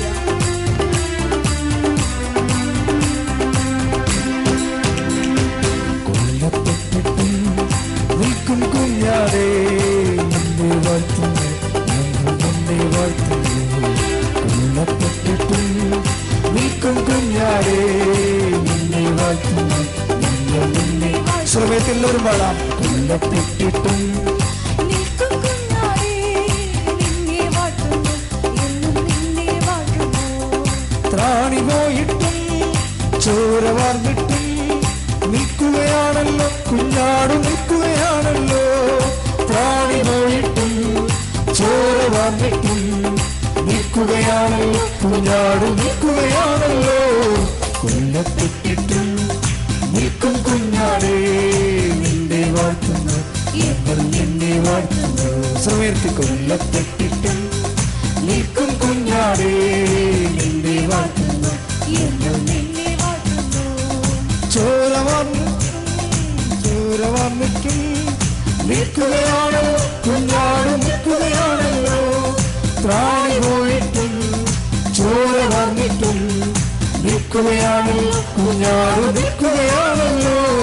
കൊല്ലപ്പെട്ടിട്ടും നിൽക്കും കുഞ്ഞാടേ, നിന്നെ വാഴ്ത്തുന്നു, എന്നും നിന്നെ വാഴ്ത്തുന്നു. ശ്രമിച്ച് പാടാം. കൊല്ലപ്പെട്ടിട്ടും നിൽക്കും കുഞ്ഞാടേ, നിന്നെ വാഴ്ത്തുന്നു, എന്നും നിന്നെ വാഴ്ത്തുന്നു. ഒരുമിച്ച് പാടുക. മുൾമുടി ചൂടിട്ടും ഉള്ളു തകർന്നിട്ടും നിൽക്കുകയാണല്ലോ കുഞ്ഞാട്, നിൽക്കുകയാണല്ലോ. മുൾമുടി ചൂടിട്ടും ഉള്ളു തകർന്നിട്ടും നിൽക്കുകയാണല്ലോ കുഞ്ഞാട്, നിൽക്കുകയാണല്ലോ. കൊല്ലപ്പെട്ടിട്ടും നിൽക്കും കുഞ്ഞാടേ, നിന്നെ വാഴ്ത്തുന്നു, ഞങ്ങൾ നിന്നെ വാഴ്ത്തുന്നു. കൊല്ലപ്പെട്ടിട്ടും നിൽക്കും കുഞ്ഞാടേ, നിന്നെ വാഴ്ത്തുന്നു, ഞങ്ങൾ നിന്നെ വാഴ്ത്തുന്നു. കുരിശു ചുമന്നിട്ടും കയ്പ് കുടിച്ചിട്ടും നിൽക്കുകയാണല്ലോ, കുഞ്ഞാട് നിൽക്കുകയാണല്ലോ. കുരിശു ചുമന്നിട്ടും കൈപ്പ് കുടിച്ചിട്ടും നിൽക്കുകയാണല്ലോ, കുഞ്ഞാട് കുഞ്ഞാണല്ലോ. കൊല്ലപ്പെട്ടിട്ടും നിൽക്കും കുഞ്ഞാടേ, നിന്നെ വാഴ്ത്തുന്നു ഞങ്ങൾ, നിന്നെ വാഴ്ത്തുന്നു. കൊല്ലപ്പെട്ടിട്ടും നിൽക്കും കുഞ്ഞാടേ, നിന്നെ വാഴ്ത്തുന്നു ഞങ്ങൾ, നിന്നെ വാഴ്ത്തുന്നു. സ്നേഹിതരറ്റിട്ടും യാതനയേറ്റിട്ടും നിൽക്കുകയാണല്ലോ, കുഞ്ഞാട് നിൽക്കുകയാണല്ലോ. സ്നേഹിതരറ്റിട്ടും യാതനയേറ്റിട്ടും നിൽക്കുകയാണല്ലോ, കുഞ്ഞാട് നിൽക്കുകയാണല്ലോ. കൊല്ലപ്പെട്ടിട്ടും നിൽക്കും കുഞ്ഞാടേ, നിന്നെ വാഴ്ത്തുന്നു ഞങ്ങൾ, നിന്നെ വാഴ്ത്തുന്നു. കൊല്ലപ്പെട്ടിട്ടും നിൽക്കും കുഞ്ഞാടേ, നിന്നെ വാഴ്ത്തുന്നു ഞങ്ങൾ, നിന്നെ വാഴ്ത്തുന്നു. സ്തുതിക്കാം. ഹല്ലേലൂയ, ഹല്ലേലൂയ.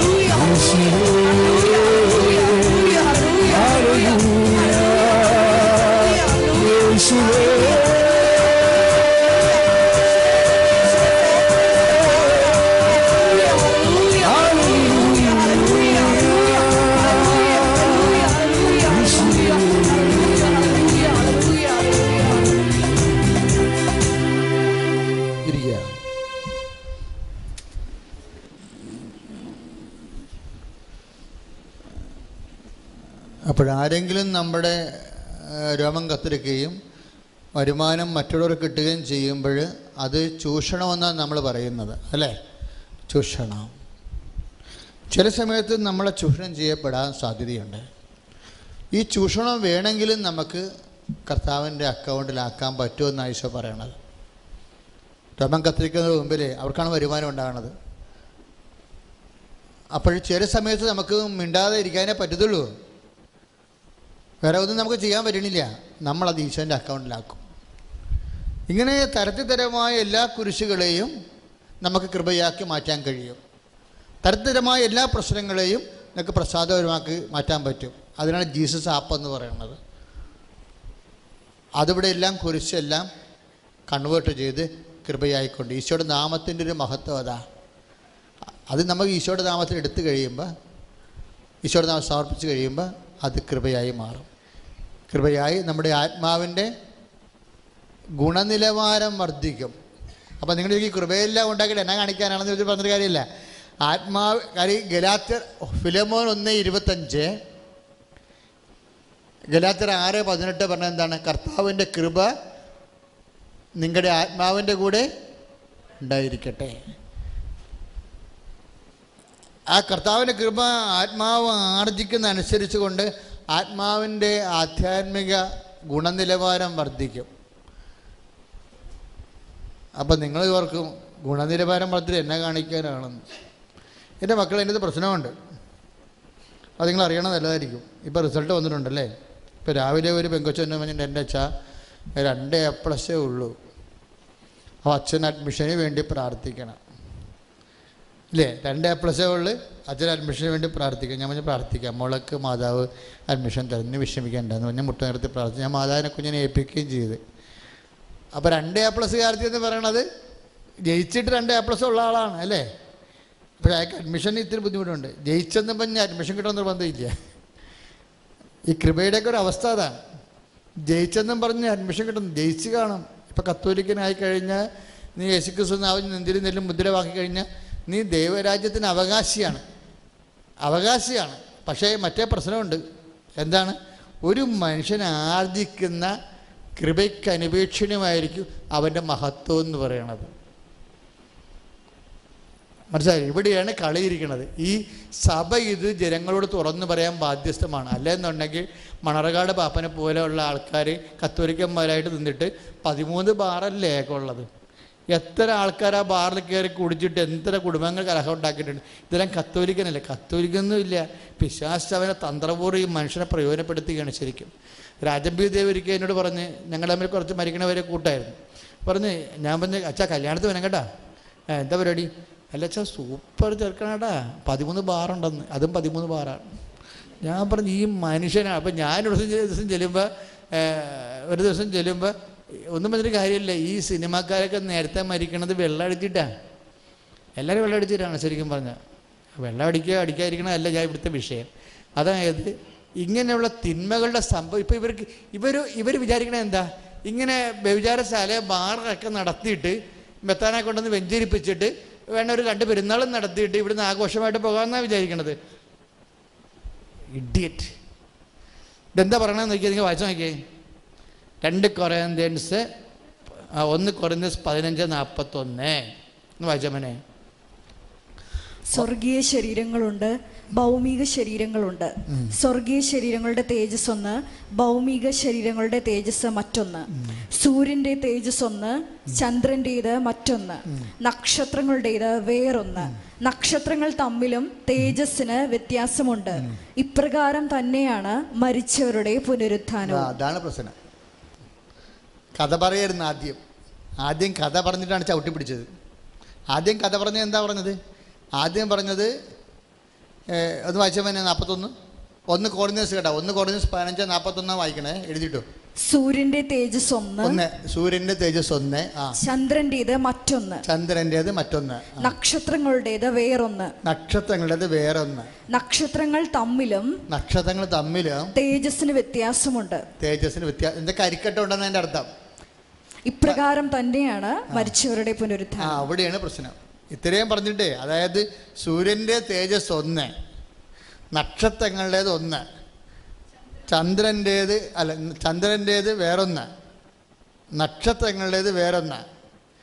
നക്ഷത്രങ്ങൾ തമ്മിലും തേജസ്സിന് വ്യത്യാസമുണ്ടെന്ന്. നമ്മുടെ എറിങ്ടൺ കഴിഞ്ഞിട്ട് ചന്ദ്രശേഖരാണ് കെമിസ്ട്രിയിലും ആസ്ട്രോഫിസിക്സിൽ നൊബൽ സമ്മാനം മേടിച്ച ആൾ. എറിങ്ടൺ ആയിരുന്നു നക്ഷത്രശാസ്ത്രത്തിൽ മിടുക്കൻ. അയാളുടെ ക്ലാസ്മേറ്റാണ് ചന്ദ്രശേഖരൻ, നമ്മുടെ ചന്ദ്രശേഖരൻ, ഇന്ത്യക്കാരൻ. അയാൾക്ക് നോബൽ സമ്മാനം കിട്ടിയിട്ടുണ്ട്. എന്തിനാണ് നോബൽ സമ്മാനം കിട്ടിയത്? നക്ഷത്രങ്ങൾക്ക് പ്രേതങ്ങളുണ്ടെന്ന് കണ്ടുപിടിച്ചതിനാണ്. നക്ഷത്രങ്ങളുടെ പ്രേതങ്ങൾ ഉണ്ടെന്ന് എന്ന് വെച്ചാൽ 5 കോടി കൊല്ലം മുമ്പ് ജീവിച്ചിട്ട് ഹീലിയമെല്ലാം കത്തി കാർബണായി പോയ പ്രേത നക്ഷത്രങ്ങൾ നഭോമണ്ഡലത്തിൽ കറങ്ങി നടക്കേണ്ടെന്ന് ഇല്ലേ? അതായത് നക്ഷത്രങ്ങൾ മരിക്കും. എങ്ങനെയാണ് മരിക്കണത്?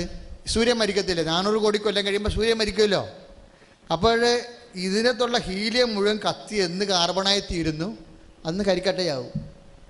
അതാണ് അങ്ങനെ പറയണത്, പൗലോസ് പറയണത്. എന്താ പറയണത്?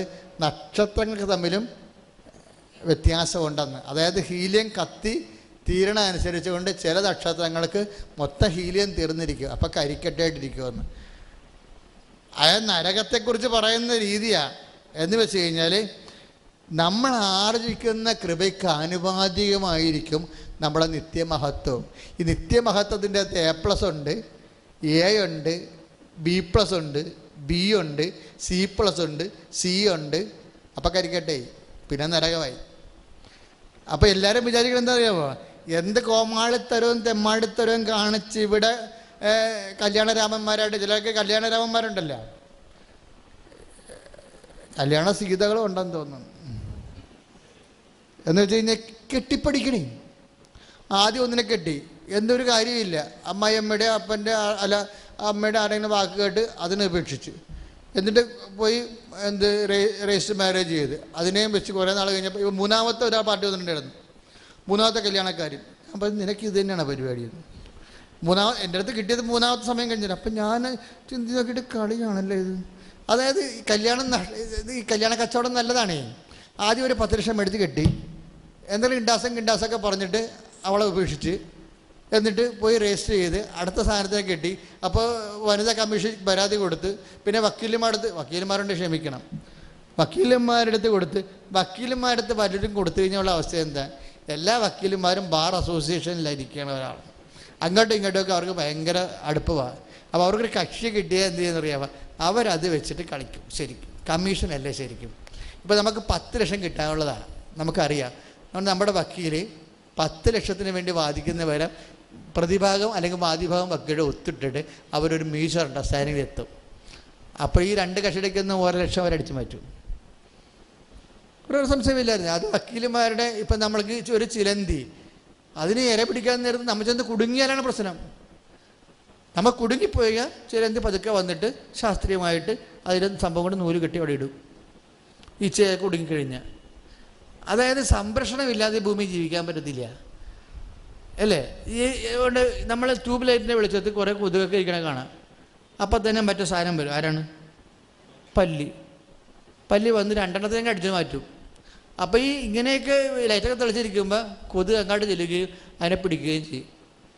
എന്ന് വെച്ച് കഴിഞ്ഞാൽ എൻ്റെ മക്കളെ നല്ല സംരക്ഷണം വേണം. ഇല്ലയെന്നുണ്ടെങ്കിൽ ആശുപത്രിയിൽ പോയാലും കോടതിയിൽ പോയാലും പോലീസ് സ്റ്റേഷനിൽ പോയാലും ഒക്കെ നമുക്ക് നഷ്ടമേ വരത്തുള്ളൂ, ഒരിക്കലും ലാഭം ഉണ്ടാകത്തില്ല, സമയവും പോകും. പക്ഷേ ഈ സംവിധാനം ഇല്ലാതെ പറ്റത്തില്ല. ഡോക്ടർമാരില്ലാതെ നോക്കിയാൽ വിവരം അറിയത്തില്ലേ ഇല്ലേ? ഡോക്ടർമാർ വേണം, വക്കീൽ വേണം. എനിക്ക് ഏറ്റവും ഇഷ്ടം പോലീസുകാരോട്. എന്താ പോലീസ് ഇഷ്ടം എന്ന് പറഞ്ഞാൽ, ഞാൻ കഴിഞ്ഞ മാസം സർക്കാരിൻ്റെ കാലത്ത്, ഈ മാസക്കാലത്ത് എല്ലാവർക്കും ശമ്പളം കൂടിയ പോലീസുകാർക്ക് കൊടുത്തിട്ടില്ല. ഞാൻ വാസ്തവത്തിൽ ആർക്കാണ് കൂടുതൽ ശമ്പളം കൂട്ടേണ്ടത്?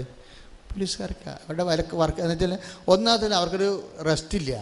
ചെയ്യണ വർക്കെല്ലാം നീചമായ, അതായത് കഷ്ടപ്പെട്ട് ചെയ്യണ വർക്കുകളാണ് എല്ലാ വർക്കുകളും ചെയ്യണത്. പക്ഷേ അതനുസരിച്ച് അവർക്ക് ശമ്പളം ഇല്ലല്ലോ ശരിക്കും. അതിനേക്കാൾ കഷ്ടപ്പാടില്ലാത്ത ജോലി ചെയ്യുന്നവർക്ക് ശമ്പളം എന്ത് ശമ്പളമാണ്? ഞാൻ ചിലത് ഓർക്കുക, അതായത് പോലീസുകാരുടെ ശമ്പളം കൂട്ടണം. കാരണം അവിടെ ജോലി അത്രയാണ്. ഏത് സമയത്തും കാഷ്വാലിറ്റി ഇല്ലേ, ലീവില്ലെന്ന് പറഞ്ഞാൽ ലീവില്ല, അവിടുത്തെ ഒന്നും പറഞ്ഞിട്ട് കാര്യമില്ല. അതൊക്കെ പോലീസിലും. പിന്നെ ഉണ്ട് പട്ടാള. എൻ്റെ അമ്മേ, ഏറ്റവും നരകം പിടിച്ച പരിപാടി പട്ടാള പരിപാടിയാണ്. അതായത് ഈ പട്ടാളത്തിൽ അതായത് ഇപ്പോൾ ഒരു പട്ടാളത്തിലെ ഭക്ഷണം മോശമാണെന്ന് പറഞ്ഞ് ഒരുത്തം അവനെ കൊന്നുകളഞ്ഞില്ലേ? കൊന്നുകളഞ്ഞത് വേറെ ഒന്നും ചെയ്തില്ല. അവൻ വീഡിയോയിൽ എടുത്തിട്ട് ഭക്ഷണം കാണിച്ചതേ ഉള്ളൂ.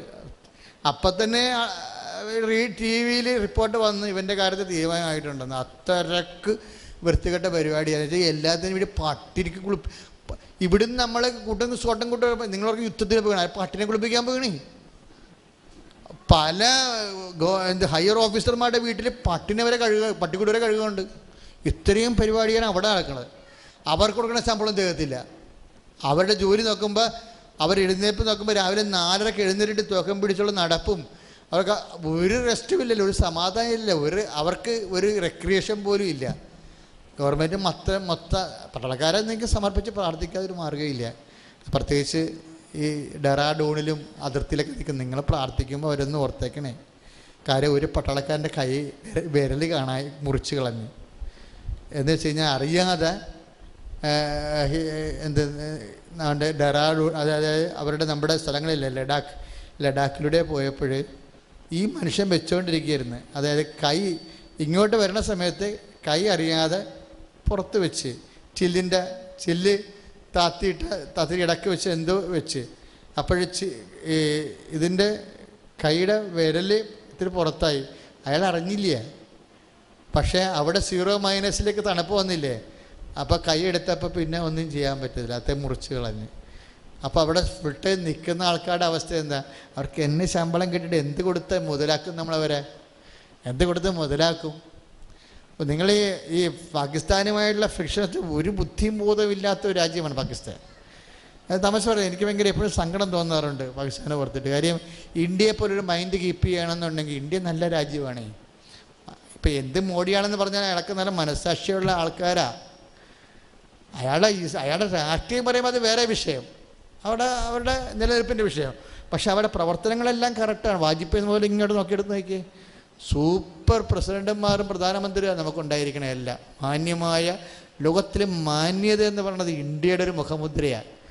അതിന് രാജ്യത്തേക്ക് ജനിക്കാൻ പറ്റിയത് തന്നെ ഒരു അനുഗ്രഹമാണ് ശരിക്കും. പക്ഷേ എങ്കിലും ഇതുപോലെ ഫ്രിക്ഷൻസൊക്കെ ഉണ്ടാകുമ്പോൾ നമുക്ക് നമ്മുടെ ആൾക്കാരെ സംരക്ഷിക്കണമെങ്കിൽ നമുക്ക് ആക്ട് ചെയ്യാതിരിക്കാൻ പറ്റത്തില്ല. അതുകൊണ്ട് നമ്മുടെ ആരാധനയ്ക്ക് വരുമ്പോൾ പട്ടാളക്കാർ, പോലീസുകാർ, ജീവൻ മരണ സംരക്ഷകരായ ഡോക്ടർമാർ, അവരെല്ലാ മേഖലകളിലും ഉള്ളവർ നിങ്ങൾ പ്രാർത്ഥിക്കണം. കാര്യം ദൈവത്തിന് ഇവർക്ക് വേണ്ടിയൊന്നും പ്രാർത്ഥിക്കാൻ ആരുമില്ല. അപ്പോൾ അവരെ ജോലിയല്ലേ ചെയ്യണത്, ജോലി വഴി ശമ്പളം മേടിക്കണം. അവരൊന്നും ഇല്ലാതെ നോക്കിക്കേ. വിവരം അറിയാപ്പോൾ എടുത്ത് പിടിച്ചെന്ന് പറഞ്ഞാൽ നമ്മൾ വാട്സപ്പിൽ ചെല്ലുമ്പോൾ അവിടെ ഡോക്ടറില്ലെന്ന് എന്ത് ചെയ്യും? അതോടെ പണി തീരും. കാര്യം അത് അവരെ നമ്മൾ കുറ്റം പറയുകയും മനസ്സിടിച്ച് കളയുകയൊക്കെ ചെയ്യണത് സമൂഹത്തിന് പൊതു ആരോഗ്യത്തെ തകർക്കണ തുല്യമാണ്. അതല്ല, ചിലപ്പോൾ ഡോക്ടർമാരുടെ കയ്യിൽ ചിലപ്പോൾ അവരും മനുഷ്യരല്ലേ, ചിലപ്പോൾ എന്തെങ്കിലും ഒരു കുഴപ്പം സംഭവിച്ച് ചിലപ്പോൾ അന്ന് ഉണ്ടാകാൻ പറ്റില്ലെന്ന് വന്നെങ്കിൽ അപ്പോൾ തന്നെ നിങ്ങൾ ചെയ്യേണ്ടത് ഇങ്ങനെയുള്ള സമൂഹത്തിൽ സമാധാനം ഉണ്ടാകണം. സമൂഹത്തിൽ സമാധാനം ഉണ്ടാകണം. ഇപ്പോൾ പിണറായി വിജയനാണെങ്കിൽ എവിടെയെങ്കിലും പോകണമെങ്കിൽ നമ്മൾ പ്രാർത്ഥിക്കണം അദ്ദേഹത്തിന് വേണ്ടി. കാര്യം അദ്ദേഹം നമ്മൾ രാഷ്ട്രീയമല്ല ഇവിടെ നോക്കേണ്ടത്. അദ്ദേഹം നമ്മുടെ മുഖ്യമന്ത്രിയാണ്. അദ്ദേഹത്തിൻ്റെ വായിൽ നല്ല സാധനങ്ങൾ വരണം, ജനങ്ങളെ തമ്മിൽ യോജിപ്പിക്കണം. കാരണം RSSുമായിട്ട് എന്തൊരു ഫൈറ്റാണ് മാർക്സിസ്റ്റുകാർ നടത്തുന്നത്. അപ്പോൾ അതിൻ്റെ ഫ്രിക്ഷൻ കുറയണം. ശരിക്കും ഫ്രിക്ഷൻ കുറഞ്ഞില്ല എന്നുണ്ടെങ്കിൽ എപ്പോഴും ബന്ദ് ഹർത്താലുമായിട്ട് നമുക്ക് ജീവിക്കാൻ പറ്റുമോ? RSSകാരെ വെട്ടി, അവരുടെ മാർക്സിസ്റ്റുകാരെ തിരിച്ച് വെട്ടി, ഇങ്ങനെ അങ്ങനെ വെട്ടിപ്പടിച്ചിട്ട് എന്ത് കാണിക്കാനാണ്? സംസ്കാര സമ്പന്നമായ കേരളത്തിൽ സമാധാനത്തിൽ മനുഷ്യൻ ജീവിക്കണം. അതിന് ഏറ്റവും നല്ലത് നമുക്ക് ദൈവത്തെ പിടിപാടുള്ളവർ മധ്യസ്ഥം വഹിക്കണം. കാരണം ഈശോ പറഞ്ഞിട്ടുണ്ട്, സമാധാന പാലകർ ഭാഗ്യവാന്മാർ, അവർ ദൈവപുത്രരെന്ന് വിളിക്കപ്പെടും. അപ്പോൾ നമ്മൾ പിണറായിക്ക് വേണ്ടി മോഡിക്ക് വേണ്ടി പ്രാർത്ഥിച്ചാലും അടിസ്ഥാനപരമായിട്ട് രാജ്യത്തിന് സമാധാനത്തിന് വേണ്ടിയാണ് പ്രാർത്ഥിക്കുന്നത്. അതറിയണം നമ്മൾ. അപ്പോൾ നമ്മൾ ദൈവപുത്രരായിട്ട് മാറും. ഇത് സത്യദൈവത്തിൽ വിശ്വസിക്കണം. നമ്മൾ ചെയ്തില്ല പിന്നെ ആര് ചെയ്യുമെന്നാണ് വിചാരിക്കണേ? ശ്രുതികട ഹല്ലേലൂയ, യേശുവേ സ്തോത്രം, ഹല്ലേലൂയ ഹല്ലേലൂയ ഹല്ലേലൂയ, യേശുവേ നന്ദി, യേശുവേ സ്തോത്രം. പരിശുദ്ധാത്മാവേ പരിശുദ്ധാത്മാവേ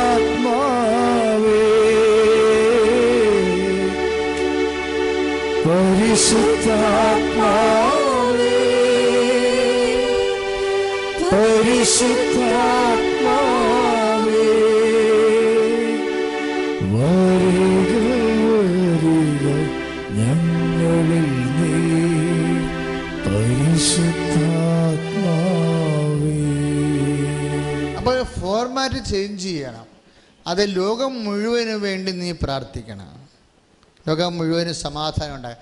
അപ്പോൾ അങ്ങനെ അത് കൃപയുണ്ടെങ്കിൽ മാത്രമേ അങ്ങനെ പ്രാർത്ഥിക്കാം. പിന്നെ എൻ്റെ IELTSൻ്റെ ഹിയറിങ് കിട്ടില്ല, പിന്നെയാണ് പിണറായിക്ക് വേണ്ടി പ്രാർത്ഥിക്കണം. എൻ്റെ IELTSൻ്റെ ഹിയറിങ് കിട്ടിയിട്ടില്ല, പിന്നെയാണ് പിണറായിക്ക് വേണ്ടി പ്രാർത്ഥിക്കാൻ പോണത്. അങ്ങനെയാണെങ്കിൽ നീ എന്നും അതിനുവേണ്ടി തന്നെ പ്രാർത്ഥിച്ചുകൊണ്ടിരിക്കുമോ? കാര്യം നമ്മൾ ഒരു കുഞ്ഞിനെ കുളിപ്പിക്കാൻ കഥ ഞാൻ ഇടയ്ക്ക് പറയാറുണ്ട്.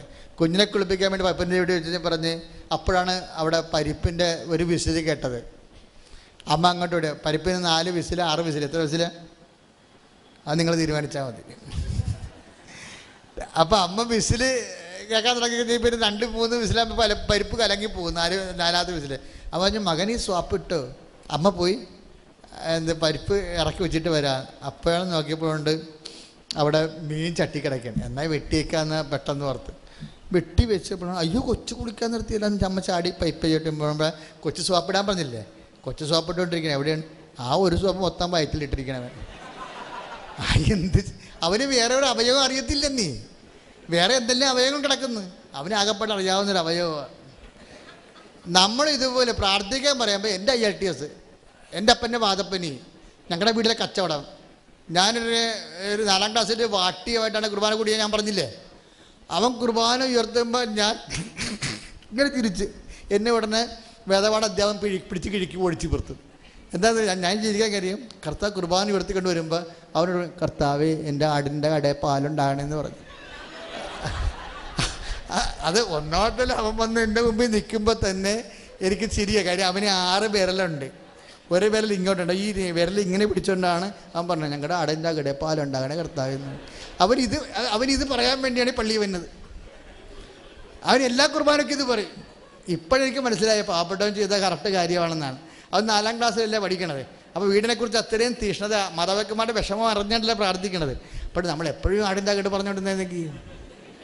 അപ്പോൾ പ്രാർത്ഥന എന്ന് പറയുമ്പോൾ ഫോർമാറ്റ് ഒന്ന് ചേഞ്ച് ചെയ്യണം. ഫോർമാറ്റ് ചേഞ്ച് ചെയ്യണം. എന്താ കാര്യം? ഈ ഭൂമിയിൽ നമ്മൾ സമാധാനം ജീവിക്കാൻ പ്രാർത്ഥന ആരോരുമില്ലാത്ത ആത്മാക്കൾക്ക് വേണ്ടി പ്രാർത്ഥിക്കുന്ന പോലെ തന്നെയായിരിക്കണം. എല്ലാ ദൈവസ്നേഹം ഉള്ളവൻ പ്രപഞ്ചം മുഴുവന് വേണ്ടിയും പ്രാർത്ഥിക്കും. ആ പ്രാർത്ഥന നീ ഏറ്റെടുക്കുമ്പോൾ ഗുണം എന്താണെന്നറിയാവോ? നിങ്ങൾ ദൈവത്തിൻ്റെ കാര്യം ഏറ്റെടുത്താൽ നിങ്ങളുടെ കാര്യം ദൈവം ഏറ്റെടുക്കും. നിങ്ങൾ നോക്കിക്കോ, അതാണ് എൻ്റെ വ്യത്യാസം വരാൻ പോണത്. അതായത് സുവിശേഷ ഭാഗ്യങ്ങളല്ലേ അങ്ങനെ എല്ലാവർക്കും വേണ്ടി പ്രാർത്ഥിച്ച് സമാധാനം ഉണ്ടാക്കാൻ. എല്ലാവരെയും സ്നേഹിക്കണം, എല്ലാവരെയും സ്നേഹിക്കണം.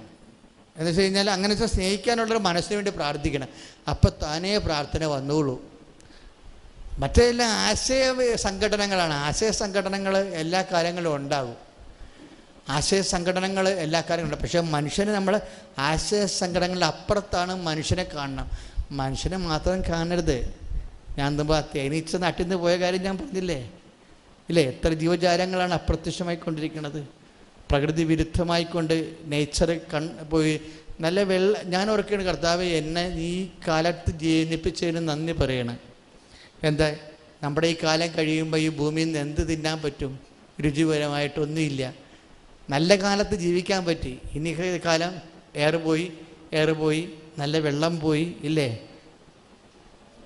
അവസാനം പല ജീവജാലങ്ങളും അപ്രത്യക്ഷമായിക്കൊണ്ടിരിക്കുകയാണ്. നല്ലൊരു കാലം. നിങ്ങൾ ഭൂമി, പ്രകൃതി എല്ലാം പ്രാർത്ഥനയുടെ വിഷയമാണ്. കൃപയുള്ള ക്രിസ്ത്യാനിക്ക് എല്ലാം പ്രാർത്ഥനയുടെ വിഷയമാണ്. സ്തുതിക്കട്ടെ, ഹല്ലേലൂയ. ഹല്ലേലൂയ, ഹല്ലേലൂയ.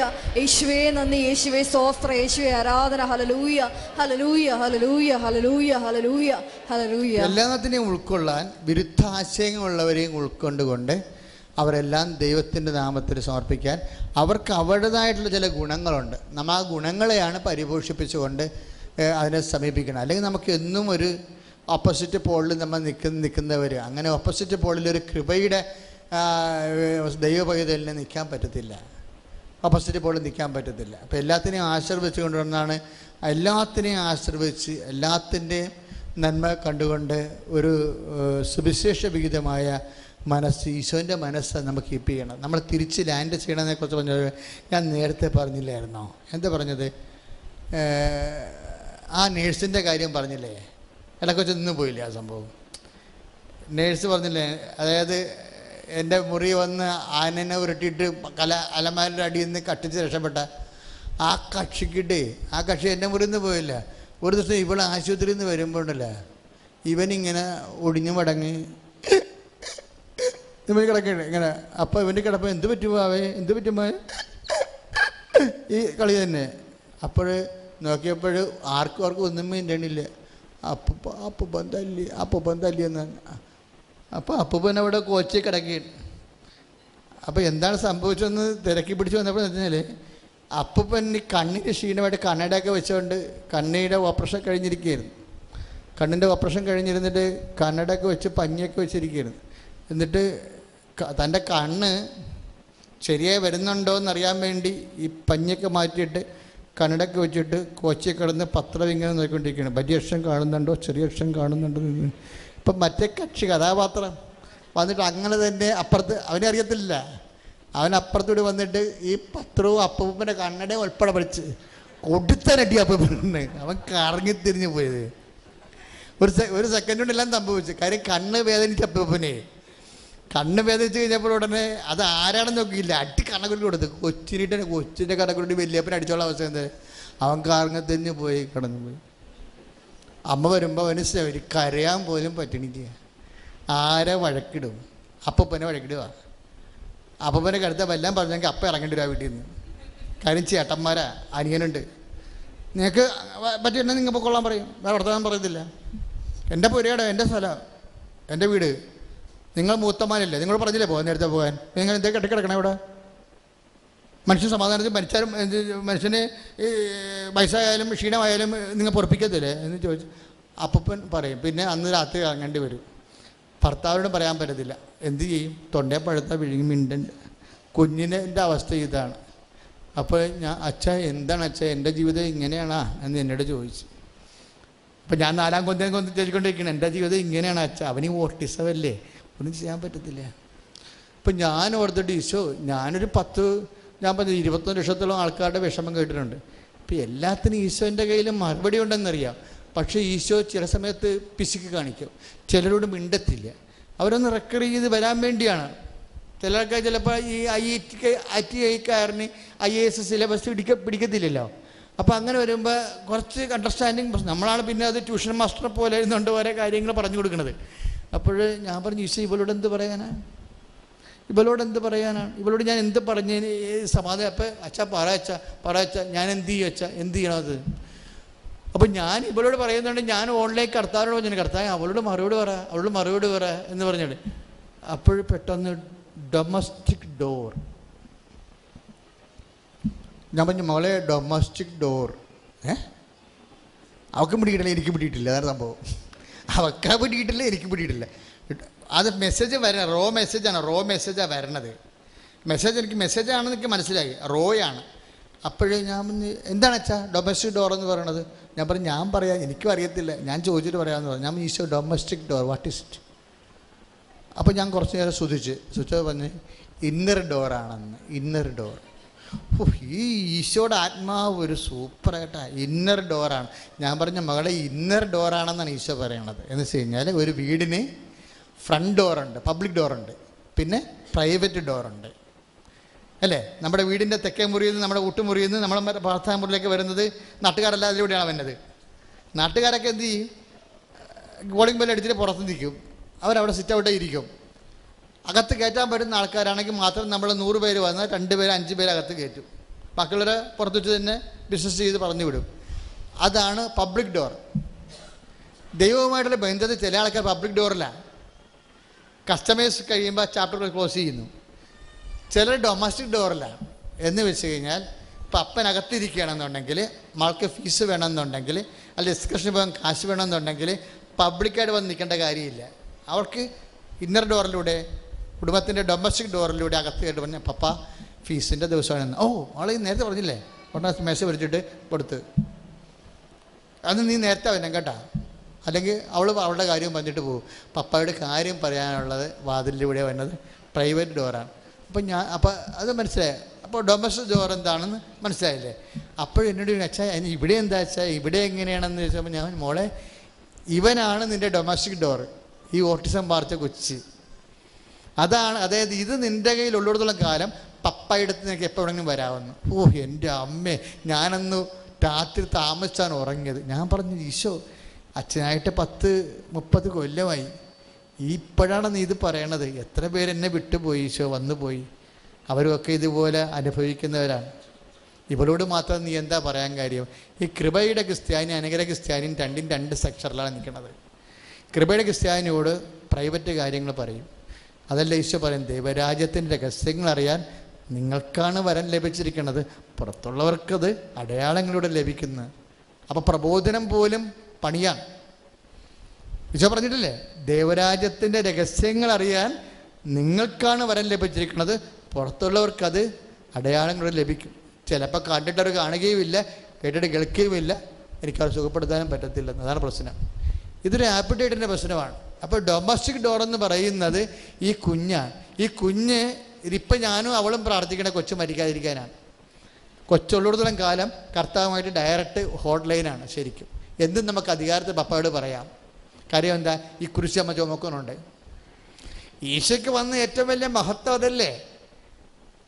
പൗലോസ് പറഞ്ഞത് എന്താണ്? ഇനി അവൻ പറയണ പോലെ കാര്യം നടക്കത്തുള്ളെന്ന്. ദൈവം സമസ്തവും അവൻ്റെ പാദത്തിൻ്റെ കീഴിലാക്കിയിരിക്കണം. 15:26 വായിക്കണം. 1 കൊറിന്തോസ് 15:26. ദൈവം സമസ്തവും അവൻ്റെ പാദത്തിൽ. എനിക്കത് കേൾക്കുമ്പോൾ കുളിര് കയറും. ഞാൻ പറഞ്ഞു ഈശോ ഷേക്കാൻ സൂപ്പർ, നിൻ്റെ പേരിലായല്ലോ കൃപയെല്ലാം. ഇനി എനിക്ക് ഈ പൊട്ടന്മാർക്കും എല്ലാം വല്ലപ്പോഴും വന്ന് നിന്നോട് സംസാരിക്കാമല്ലോ. അപ്പായോട് സംസാരിക്കുന്നതിനേക്കാൾ കൂടുതൽ എന്നെ മനസ്സിലാക്കി നീ എൻ്റെ ശരീരത്തിലുണ്ടായിരുന്നല്ലേ ഈ ഭൂമിയിൽ. അതാണ് ഈശോ, അതാണ് മനുഷ്യപുത്രൻ്റെ ഗുണം. അവൻ മനുഷ്യപുത്രനായത് കൊണ്ട് വിദ്യ അവനെ ഏൽപ്പിച്ചിരിക്കണമെന്ന്. കൈയിട്ടിച്ച് കിടത്താണ് തുടരുക. യേശു സ്തോത്രം, യേശു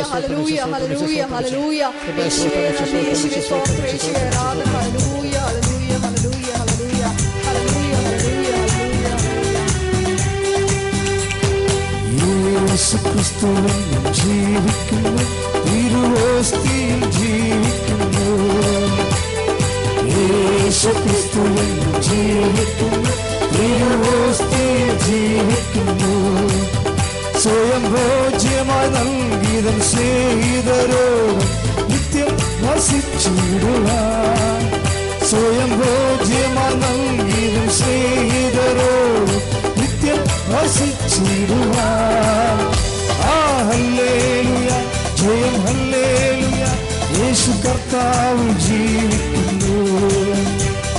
ഹല്ലേലൂയ, ജയം ഹല്ലേലൂയ, യേശു കർത്താവ് ജീവിക്കുന്നു. മക്കളെ, അത്രേ നിങ്ങൾ നാളെയൊക്കെ പോകുമ്പോഴേ ഈ കുർബാന ശരിക്കും സ്വീകരിക്കണം. എന്നിട്ട് ആൾക്കാർ പള്ളിയിൽ നിന്ന് പോയാൽ നിങ്ങൾ 5 മിനിറ്റ് കൂടി ഇരിക്കണം കർത്താവിൻ്റെ അടുത്ത്. കർത്താവ് ഒരു ജന്മം നമ്മൾ ഇരുന്നാലും നഷ്ടമില്ലാത്ത ഒരാളാണ്. ഇപ്പോഴെല്ലാം കൃപ അവൻ്റെ, അതല്ലേ 1:15-26 ദൈവം സമസ്തവും അവൻ്റെ പാദത്തിൻ്റെ കീഴിലാക്കിയിരിക്കണമെന്ന്. അതെന്താണ്? അപ്പായെ പ്രതി ഈശോ എല്ലാ സങ്കടങ്ങളും കുരിശുകളും വേദനകളും പാപത്തിൻ്റെ പരിഹാരമായിട്ട് സ്വയം ഏറ്റുമേടിച്ച. അതുകൊണ്ട് ഈശോയാണ് ഏക രക്ഷകരായി നിൽക്കുന്നത്.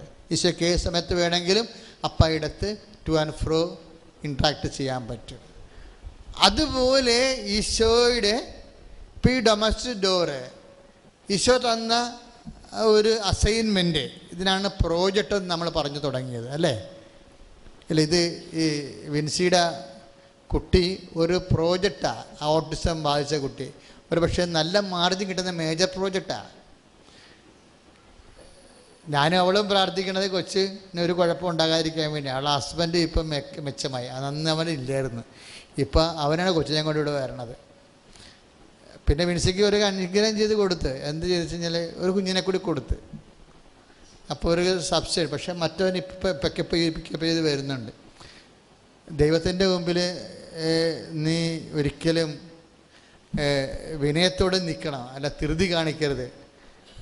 ദൈവത്തിൻ്റെ മുമ്പിൽ ഇപ്പം കഴിഞ്ഞ ഞായറാഴ്ച വന്നിട്ട് ആദ്യ ഞായറാഴ്ച വന്നിട്ട് കർത്താവിനെ തൊട്ട് 2 കുഞ്ഞുങ്ങൾ, ഈ ഓട്ടിസം ബാധിച്ച കുഞ്ഞിനെ മറ്റേ കുഞ്ഞിനെ കൂടി കൊണ്ടുവന്ന ശേഷം കർത്താവിനെ തൊട്ട് ആദ്യ ഞായറാഴ്ചത്തെ ശുശ്രൂഷയ്ക്ക് കുറച്ച് അത്തരം ഗർഭിണികൾക്കും രോഗമുള്ളവർക്കും ഈശോനെ തൊട്ട് പ്രാർത്ഥിക്കാനുള്ളൊരു അവസരമുണ്ട്. അപ്പോൾ തൊട്ട് കഴിഞ്ഞിട്ട് അവൾ തൊട്ട് പ്രാർത്ഥിച്ച് പോകുന്ന സമയത്ത് അവളുടെ വയറിനോട് പറഞ്ഞ് എൻ്റെ വയറെ തൊടാൻ പറഞ്ഞു. അപ്പം ഞാൻ അവളുടെ വയറെ തൊട്ട്. എന്താ കാര്യം?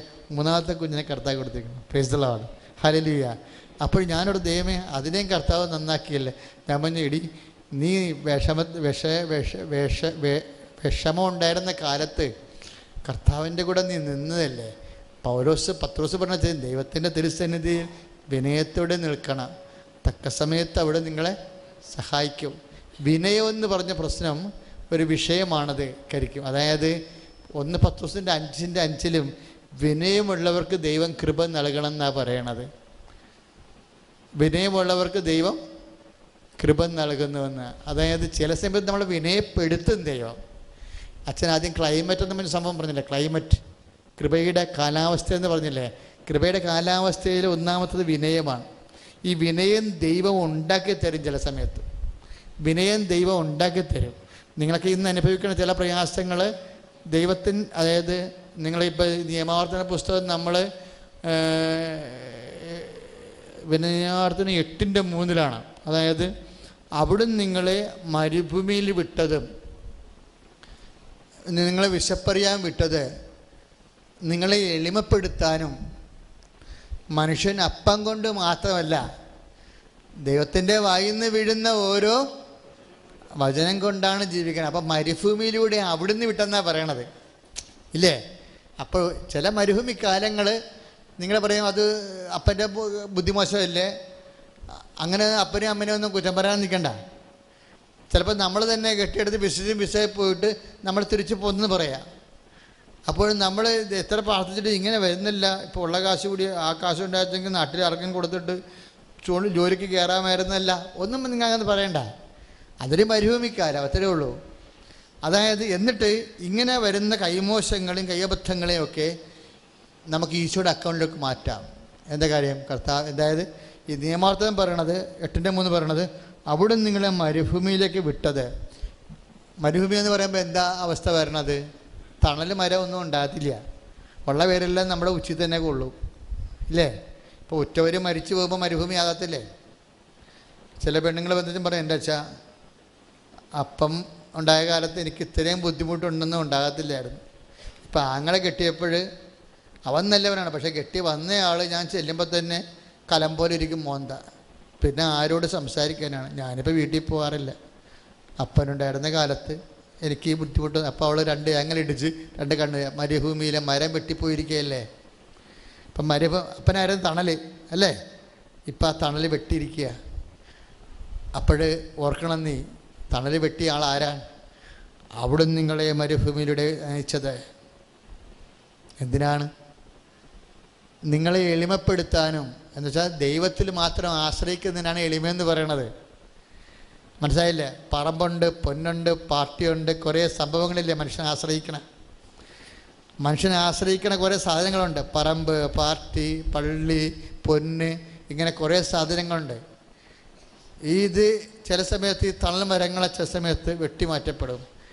കൃപയുടെ സന്തതിയാണ്, കൃപയുടെ പൈതലാണെങ്കിൽ മനസ്സിലാക്കും, ഇപ്പം മരുഭൂമിയായി, ഇനി എന്താ, ഈ ദൈവനെ എളിമപ്പെടുത്താൻ പോവുകയാണ്. കാര്യം എൻ്റെ ആളും അർത്ഥവും ഇനിയിപ്പോൾ വില പോകത്തില്ല. ഞാൻ ആരും ആണെന്നുള്ള ഭാവത്തിന് ഇനി പ്രസക്തിയില്ല. എല്ലാവരും അങ്ങനെയാണല്ലോ. ഒരു ചേട്ടത്തി എന്നോട് പറഞ്ഞു, എൻ്റെ അച്ഛാ ഈ തിരിയൊന്ന് വെഞ്ചരിച്ചതാ, വലപാടും ചുറ്റി വിട്ട് എവിടെയെങ്കിലും പോകാനാണ്. ഞാൻ പറഞ്ഞു, നിങ്ങൾ എവിടെ പോകാനാണ്? എൻ്റെ അച്ഛൻ ഒന്നും പറയണ്ടേ, എല്ലാം 2 നില വീട് വെച്ചുകൊണ്ടിരിക്കണം എനിക്ക് ചുറ്റും. ഞങ്ങൾ ഒരു നിലയും കൂടെ ഒരു പട്ടിയും തിരിഞ്ഞു നോക്കണില്ലെന്ന്. അതാണ് ലോകാരൂപി എന്ന് പറയുന്ന സാധനം. ചേട്ടത്തി ഒരു തിരിയും കൊണ്ടുവന്നതാണ്. എന്തിനാണെന്നറിയാമോ? ഞാൻ ഒരു നില വിറ്റിട്ട് ഏതെങ്കിലും ചേരി പോയിട്ട് 2 നില വെക്കാൻ വേണ്ടിയാണ്. പാവപ്പെട്ടവൻ്റെ ഒരു നിലയാണ് ചേട്ടൻ, ഇപ്പം ചുറ്റോടിയിട്ട് 2 നിലയായി. എന്നിട്ട് ഇവിടെ ഈ ഒരു നിലയും കൊണ്ട് താമസിച്ചിട്ട് ഒരു പട്ടി ഞങ്ങളുടെ വീട്ടിൽ നോക്കണില്ല. സജിയുടെ വീടെല്ലാം തിരക്കിയിട്ട് വേറെ വീട്ടിൽ വന്ന് കയറണമെന്ന്. അപ്പോൾ അതല്ല ഇതാണെന്ന് പറയുമ്പോൾ അവർക്ക് ബുദ്ധിമുട്ട്, ഞങ്ങൾക്ക് ബുദ്ധിമുട്ടെന്ന്. ഇതിന് ലോകാരൂപി എന്നാണ് പറയണത്. ലോകാരൂപി എന്ന് പറയും. ഈ ലോകാരൂപിക്ക് ഒരു കുഴപ്പമുള്ളതെന്ന് വെച്ച് കഴിഞ്ഞാൽ, നമ്മൾ നേരത്തെ ഒരു അരൂപി പറഞ്ഞായിരുന്നു, യേശുവിൻ്റെ ആത്മാവല്ലേ. ഈ ലോകാരൂപിയാൽ നയിക്കപ്പെടുന്നവർക്ക്, ഈ ലോകത്തിൻ്റെ അരൂപിയെ നയിക്കപ്പെടുന്നവർക്ക് ദൈവത്തിൻ്റെ അരൂപിനെ സ്വീകരിക്കാൻ പറ്റത്തില്ല. 17 അങ്ങനെ വാക്ക്. യോഹന്നാൻ്റെ 17:19 ശ്രുതിയുടെ ഹല്ലേലൂയ ഹല്ലേലൂയ യേശുവേ സ്തോത്രം ഹല്ലേലൂയ ഹല്ലേലൂയ ഹല്ലേലൂയ ഹല്ലേലൂയ ഹല്ലേലൂയ ഹല്ലേലൂയ സ്തുതിക്കട്ടെ ഹല്ലേലൂയ സർവ്വയത്ത് സ്തുതിക്കാം ഹല്ലേലൂയ ഹല്ലേലൂയ പരിശുദ്ധാത്മാവേ പരിശുദ്ധാത്മാവേ വരിക വരിക ഞങ്ങളിൽ നീ പരിശുദ്ധാത്മാവേ ശ്രുതിയുടെ ഹല്ലേലൂയ ഹല്ലേലൂയ ഹല്ലേലൂയ ഹല്ലേലൂയ ഹല്ലേലൂയ യേശുവേ നന്ദി യേശുവേ സ്തുതി ഹല്ലേലൂയ ഹല്ലേലൂയ ഹല്ലേലൂയ യേശുവേ യേശുവേ യേശുവേ. യോഹന്നാൻ്റെ 14:17 14:17. അതായത് യോഹന്നാൻ്റെ 14:17, ഈ സത്യാത്മാവിനെ സ്വീകരിക്കാൻ ലോകത്തിന് സാധിക്കുകയില്ല. ഇതൊരു പ്രധാനപ്പെട്ട വിഷയമാണ്. അതായത് ഇപ്പം നമ്മളെന്താ സ്വീകരിക്കാൻ പോണത്? യേശുവിൻ്റെ ആത്മാവിനെ അല്ലേ? യേശുവിൻ്റെ ആത്മാവിനെ സ്വീകരിക്കാൻ ലോകാരൂപിയാൽ നയിക്കപ്പെടുന്നവർക്ക് സാധ്യമല്ലെന്ന്. ഇപ്പം ഈ വല്യമ്മ എന്താ പറഞ്ഞത്? തിരിവെഞ്ചരിച്ചതാ, മലപാട് ഇവിടുന്ന് വിറ്റ് പോട്ടെ, എന്താ കാര്യം? ഇവിടെ എല്ലാം 2 നിലയാണ് വെച്ചിരിക്കണതെന്ന്. അപ്പം ഞങ്ങളുടെ വീട്ടിൽ ആരും വരണില്ലെന്ന് പറഞ്ഞു. അപ്പോൾ ഈ ചേട്ടത്തി എന്താ ചെയ്യാൻ പോണത്? ചേട്ടത്തി ഇത് വിറ്റിട്ട് 2 നില വെക്കാൻ പോവുകയാണ്. എവിടെയാണ്? ഒരു നിലയുള്ള ആൾക്കാരുടെ സ്ഥലത്ത് എവിടെയെങ്കിലും വിട്ടിട്ട് അവിടെ പോയി 2 നിലയും വെച്ചിട്ട് സ്ഥലത്തെ പ്രധാന ദിവ്യനാണെന്നും പറഞ്ഞ് വേളുകൃഷ്ണൻകുട്ടിയുടെ കഥാപാത്രമാകാൻ പോവുകയാണ്. ഈ വേളുകൃഷ്ണൻകുട്ടിയുടെ കഥാപാത്രം സ്ഥലത്തെ പ്രധാന ദിവ്യൻ. ഇതാണ് ലോകാരൂപി എന്ന് പറയണത്. ഈ ലോകാരൂപി ഉള്ളിടത്തോളം കാലം ഈ 14-17 പ്രശ്നം എന്താണ്? യേശുവിൻ്റെ ആത്മാവിനെ സ്വീകരിക്കാൻ പറ്റാതെ വരും. പിന്നെ അതിൻ്റെ ക്ലൈമറ്റ് ഉണ്ടാക്കിയെടുക്കാൻ വേണ്ടിയാണ് ഈ നിയമാവർത്തനം 8:3 വർക്കൗട്ട് ചെയ്യണത്. എന്താണ്? അവിടെ നിങ്ങളെ മരുഭൂമിയിലൂടെ വിടുക. അപ്പോൾ സാമ്പത്തിക റിസസ്മെൻ്റ് ആയാലും ശരി, സാമ്പത്തിക ദുരിതമായാലും ശരി, നിങ്ങൾക്ക് ഇട്ട കാശ് എടുക്കാൻ പറ്റാത്തതായാലും ശരി, സ്ഥലം വിറ്റ് മാറ്റാൻ പറ്റാതായാലും ശരി, ഇങ്ങനെയുള്ള എല്ലാം മരുഭൂമിയാണ്. ഈ മരുഭൂമി ദൈവം ഉദ്ദേശിക്കുന്നത് എന്താ? ഇന്നലെ നിങ്ങൾ 8 തരം കറിയും കൂട്ടിയാണ് ഊണ് കഴിച്ചത്, ഇന്ന് മുളക് പൊടിയും കൂട്ടി കഴിക്കാൻ വേണ്ടി പറഞ്ഞിരിക്കുക. ഇതാണ്. അതെന്താണ്? അത് ദൈവം വിനയമുള്ളവർക്ക്. ഇപ്പോൾ നമുക്കൊരു അതായത് ദൈവം യാക്കോബ് 4:6 അവിടുന്ന് എളിമയുള്ളവർക്ക് കൃപ നൽകുന്നു. ദൈവം അഹങ്കാരികളെ എതിർക്കുകയും എളിമയുള്ളവർക്ക് കൃപ കൊടുക്കുകയും ചെയ്യും. യാക്കോബ് 4:6 ദൈവം അഹങ്കാരികളെ എതിർക്കുകയും എളിമയുള്ളവർക്ക് കൃപ കൊടുക്കുകയും ചെയ്യുന്നു. 1 പത്രോസ് 5:5 വിനയമുള്ളവർക്ക് കൃപ കൊടുക്കുന്നു. പത്രോസായാലും യാക്കോബായാലും പറഞ്ഞ കാര്യത്തിൽ മാറ്റിയില്ല. ഇല്ല, എന്താണ് എളിമ. പക്ഷേ എളിമയും വിനയവും പറയുമ്പോൾ എന്താ പ്രശ്നം? അത് നിയമാവർത്തനം 8:3 ലൂപ്പ് ചെയ്യണം. എന്താണ്? ദൈവം മരുഭൂമിയിലൂടെ നയിക്കണം. എന്തിനാണ്? എളിമപ്പെടുത്തും നമ്മളെ. ഇപ്പം ചില സമയത്ത് ചില സ്ഥലം വിറ്റുമാറ്റാതെ ഇരിക്കുന്നതിൻ്റെ കാരണം എന്താ? അതോടുകൂടി ഇന്ന് ഞായറാഴ്ചയുള്ള ഇറച്ചി മേടിക്കൽ അവസാനിച്ചില്ലേ? ഇല്ലേ? ഞായറാഴ്ച ഇറച്ചി മേടിക്കൽ അവസാനിച്ചു. ഇപ്പം ചില ആൾക്കാരൊക്കെ ഇപ്പം ഈ ആലപ്പുഴ ലോകത്ത് ഏറ്റവും കൂടുതൽ ഹോട്ടലുള്ള സ്ഥലമാണ്. ആലപ്പുഴ മുതൽ ചേർത്ത് എറണാകുളം വരെ നിങ്ങൾ നോക്കിയാൽ മുട്ടിനും ഹോട്ടലാണ്. നിങ്ങൾ ഓരോ ഹോട്ടലും അടച്ചുകൊണ്ടിരിക്കുകയും ഈ ഹോട്ടലൊക്കെ എവിടെ ആരാ വന്ന് കഴിക്കണത് ഇവിടെ? ഈ അതായത് ഇപ്പോഴെന്ന് വെച്ചാൽ ശനിയാഴ്ച എന്ന് പറയുമ്പോൾ വീട്ടിൽ വെപ്പില്ല, ഞായറാഴ്ച വീട്ടിൽ വെപ്പില്ല. പുതിയ ആൾക്കാർ കെട്ടിയെടുത്തിട്ട് അവരെല്ലാം പറഞ്ഞ് കടയിൽ പറ്റിയിട്ട് ഇതിനല്ലേ നമ്മൾ ടിപ്പും കൊടുത്ത് തിരിച്ചു പോരുമ്പോൾ 800 രൂപയുടെ ബില്ലാണ്. പിള്ളേരെയും നമ്മളത് പഠിപ്പിക്കുകയാണ്. നിങ്ങൾ ആ മാസത്തിലൊരിക്കലും അല്ലെങ്കിൽ 5 മാസം 3 മാസം കൂടുമ്പോൾ പോകണമൊക്കെയല്ലേ. കുഞ്ഞുങ്ങളെ നിങ്ങളിത് പഠിപ്പിച്ച് കഴിഞ്ഞാൽ പണി കിട്ടും. കാര്യം കുഞ്ഞുങ്ങളെന്ന് പറഞ്ഞാൽ അതായത് ഒരു മനുഷ്യ കുഞ്ഞിനും ഒരു പന്നിക്കുഞ്ഞിനും ആവശ്യത്തിന് സാധനം കൊടുക്കുക. നിങ്ങൾക്ക് ഏറ്റവും നല്ല പന്നീനെയും കിട്ടും, വെട്ടാൻ പറ്റിയ ഒരു കൊച്ചിനെയും കിട്ടുമെന്ന് അത് കഴിഞ്ഞാൽ അതാണ് സംഭവം. പിള്ളേരൊക്കെ ഇരുത്തിക്കൊണ്ട് നിങ്ങൾ ഈ ആർഭാടം തുള്ളാൻ പോയി കഴിഞ്ഞാൽ ഇപ്പം ഗൾഫിൽ നിന്ന് ജീവിച്ച് നാട്ടിൽ വരുമ്പോൾ പപ്പായുമായിട്ട് പിള്ളേർക്ക് ബന്ധമില്ലെങ്കിൽ നമ്മൾ അവരെ ഔട്ടിങ്ങിന് കൊണ്ടുപോയോ അവരുമായിട്ടൊരു അവിടെ പപ്പായാണെന്നുള്ളൊരു ഒരു ബന്ധം ഉണ്ടാക്കിയെടുക്കണ്ടേ? അത് കുഴപ്പമില്ല. ഈ നാട്ടിൽ നിൽക്കുന്നവർ തുള്ളാൻ പോകുമ്പോൾ കുഞ്ഞുങ്ങളെയും കൊണ്ട് തുള്ളാൻ പോകുമ്പോൾ സൂക്ഷിക്കണം. മറ്റൊന്നും വേണ്ടെന്ന് വെച്ചാൽ പറഞ്ഞില്ല. പക്ഷേ ഈ പിള്ളേർക്ക് പത്താഴം പറ്റ്, ചക്കി കുത്തി, അമ്മ വെച്ചു, ഞാനുണ്ടെന്ന് പോരെ. എനിക്കറിയാവുന്ന പണി എന്താണ്? ഉണ്ണുക മാത്രമേ ഉള്ളൂ. പത്താഴം പ്രസവിക്കുമെന്നും പറഞ്ഞിരിക്കുക. ഈ പത്താഴം പ്രസവിക്കുമെന്നും പറഞ്ഞ് കുഞ്ഞ് ഇരുന്ന് കഴിഞ്ഞാൽ എൻ്റെ അർത്ഥം എന്താണ്? എവിടുന്ന് വരുന്നു? 10 10 എവിടുന്ന് വരുന്നു എന്ന് കുഞ്ഞുങ്ങളറിയണം. കുഞ്ഞുങ്ങൾ ഈ സംഭവം അറിഞ്ഞില്ല എന്നുണ്ടെങ്കിൽ പത്താഴം പറ്റ പോലെ ഇരിക്കും. പത്താഴം പറ്റു, ചക്കി കുത്തി, അമ്മ വെച്ചു, ഞാനുണ്ടു. ഉണ്ണാൻ മാത്രം അറിയാം ഈ ആളിന്. ഇതിനെയാണ് നമ്മളെ കെട്ടിച്ച് വിടണം വേറെ വീട്ടിലോട്ട്. അപ്പം തന്നെ അവർ അവിടെ ചെല്ലണമെമ്പോൾ തന്നെ വീട്ടിൽ വന്ന് നിൽക്കും. ചില അമ്മമാരുടെ കാര്യം ഭയങ്കര കഷ്ടമാണ്. കാര്യം നമ്മൾ ഈ നേഴ്സറി കൊണ്ടുപോയി വെളുപ്പിനെ എഴുന്നേറ്റ് കൊണ്ടുപോയി ബാഗും ടിഫിൻ ബോക്സും വെള്ളവും എല്ലാം കൊടുക്കത്തില്ലേ? ഇങ്ങനെ എല്ലാം കൊടുത്ത് അതിനുശേഷം പിന്നെ എല്ലാം അമ്മ ചെയ്ത് അവളെ കല്യാണം കഴിക്കുമ്പോൾ അമ്മ ചെണ്ടി പിടിച്ചിട്ട് തന്നെ കാണാം. തമാശല്ല, അവിടെയും ഞാൻ കാണുന്ന കാഴ്ചയാണ്. ചെണ്ടും പിടിച്ചിട്ട് അമ്മ വന്ന് അതെ പണ്ട് വാട്ടർ ബോട്ടിൽ കൊടുത്തിരിക്കണില്ല. അപ്പോൾ ഈ സാധനത്തിന് യൂസ്ലെസ് ആണ് സാധനം. ഇവനെ കെട്ടണവൻ്റെ കാര്യത്തിൽ തീരുമാനമായിട്ടുണ്ടാവും മിക്കവാറും. എന്താ കാര്യം വെച്ചാൽ അമ്മ ഇങ്ങനെ വളർത്തിരിക്കണത്, അമ്മക്കറിയാം അങ്ങനെ വളർത്തിരിക്കണമെന്ന്. അത് കാരണം ഒരിടത്തും ഇതിനെ നിർത്താൻ കൊള്ളത്തില്ല. കാര്യം മനുഷ്യൻ വളർത്തുന്ന പോലെ നമ്മുടെ സാഹചര്യം പറ്റിയ രീതിയിൽ പറ്റിയിട്ടില്ല. നിങ്ങൾ എന്തിനാണ് ഇങ്ങനെ ചെയ്തിരിക്കണത്? അപ്പോൾ നമ്മുടെ ജീവിത നിലവാരം അനുസരിച്ചുകൊണ്ട് ഇതിനേക്കാൾ മോശമായ സെറ്റപ്പിലും വളരെ സർവൈവ് ചെയ്യാൻ പറ്റുന്ന രീതിയിൽ മക്കളെ വളർത്തുമ്പോഴേ അതിനൊരു എളിമ വേണം നമുക്ക് ആദ്യം. മനസ്സിലായില്ലേ? ഇപ്പോൾ യുവജനോത്സവത്തിനായാലും A+ ആയാലും ആരാണ് പരീക്ഷ എഴുതുന്നത്? ആരാണ് എൻട്രൻസ് എഴുതുന്നത്? പിള്ളേരൊന്നും അറിയുന്നില്ല. പിള്ളേർക്ക് പ്രഷറല്ലേ.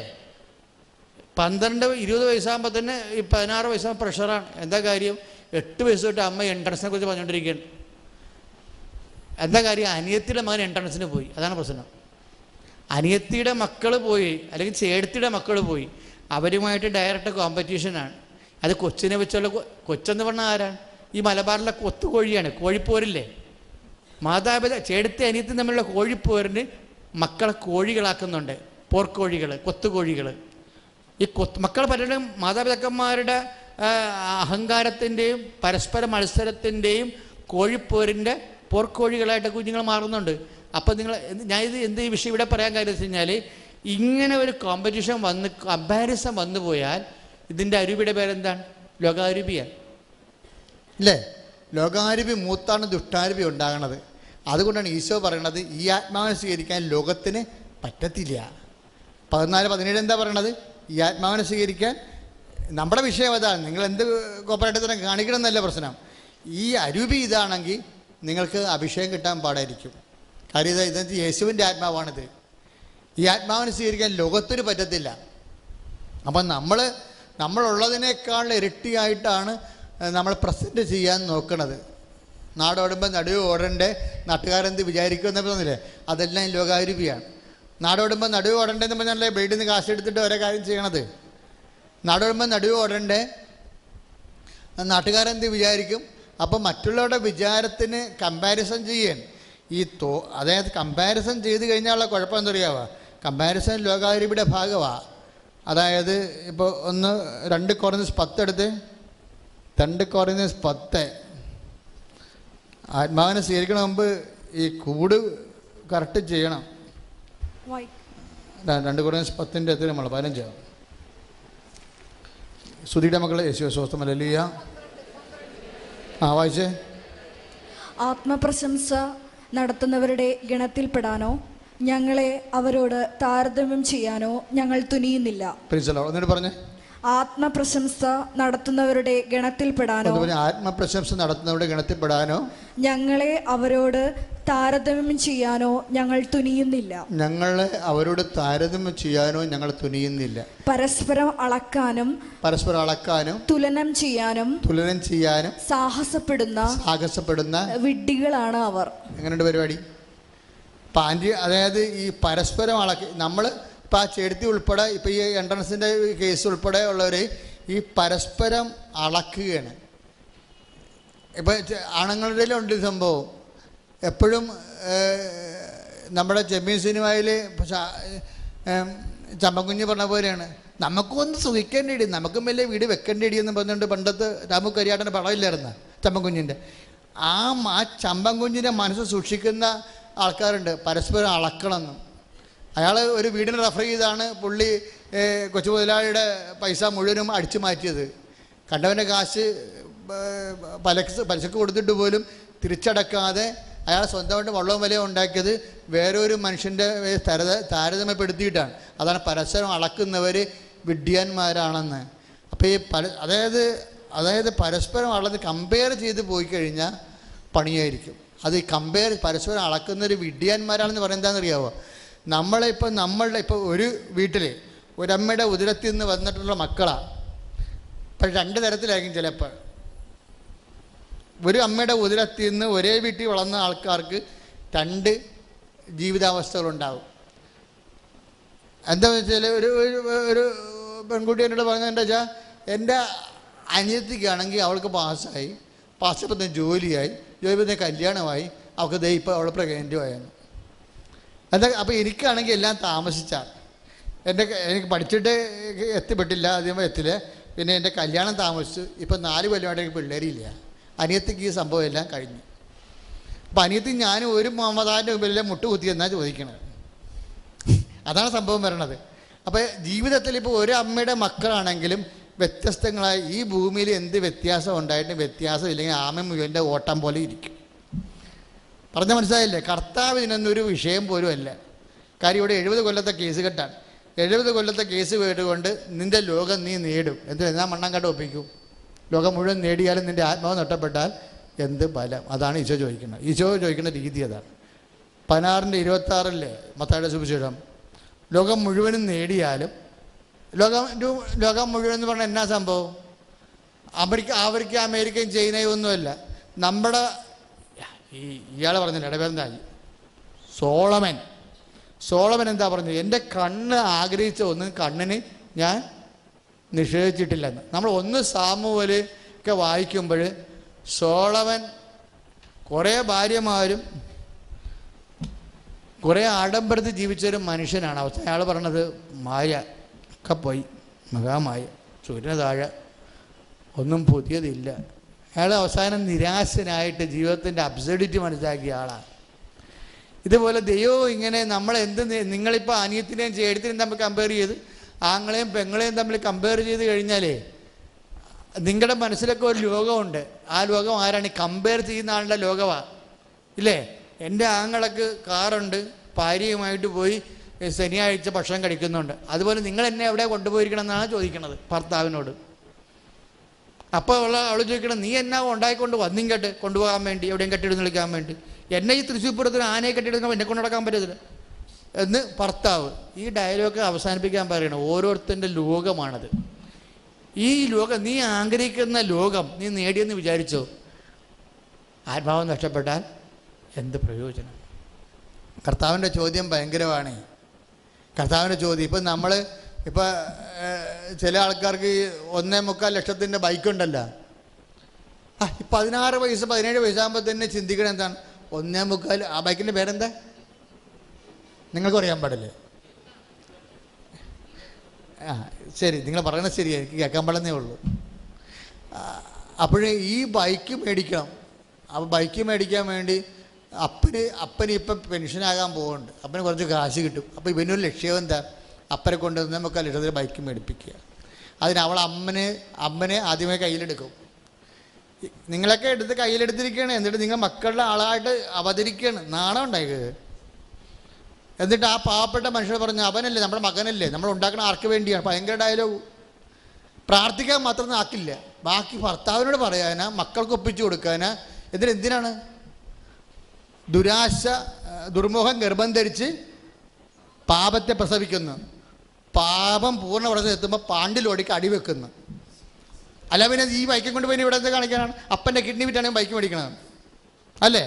ദുർമുഖം ഗർഭം ധരിച്ച് പാപത്തെ പ്രസവിക്കുന്നു. പാവം പൂർണ്ണ വളർച്ച എത്തുമ്പോൾ പാണ്ടിലോടിക്ക് കൊണ്ടുപോയി അടവെക്കുന്നു. കാര്യം എന്താണ്? അപ്പനെ പറ്റിച്ചു അമ്മനെ കയ്യിൽ എടുത്തുണ്ടാക്കിയാണ്. ഇതാണ് ലോകമെന്ന് പറയണത്. ലോകം നേടത്തില്ലെന്ന് ഈശോ പറഞ്ഞില്ലല്ലോ. ലോകം മുഴുവൻ നീ നേടും, പക്ഷെ ആത്മാവ് നഷ്ടപ്പെട്ടാൽ എന്ത് പ്രയോജനം? അത് മക്കളെ പഠിപ്പിക്കണം. ശ്രുതികട ഹല്ലേലൂയ, ഹല്ലേലൂയ, ഹല്ലേലൂയ, ഹല്ലേലൂയ, ഹല്ലേലൂയ, ഹല്ലേലൂയ. യേശുവേ നന്ദി, യേശുവേ സ്തോത്രം, യേശുവേ ആരാധന. ഹല്ലേലൂയ, ഹല്ലേലൂയ. ശ്രുതികട നന്നായി ശ്രുതികട ഹല്ലേലൂയ, ഹല്ലേലൂയ, ഹല്ലേലൂയ, ഹല്ലേലൂയ, ഹല്ലേലൂയ. യേശുവേ നന്ദി, ഹല്ലേലൂയ, ഹല്ലേലൂയ. പരിശുദ്ധാത്മാവേ, പരിശുദ്ധാത്മാവേ, വരുക വരുക ഞങ്ങളിൽ നീ. പരിശുദ്ധാത്മാവേ, രണ്ടു കൈകളും ഉയർത്തി പിടിച്ചിട്ടുണ്ട്. പരിശുദ്ധാത്മാവേ, പരിശുദ്ധാത്മാവേ, വരുക വരുക ഞങ്ങളിൽ നീ. പരിശുദ്ധാത്മാവേ.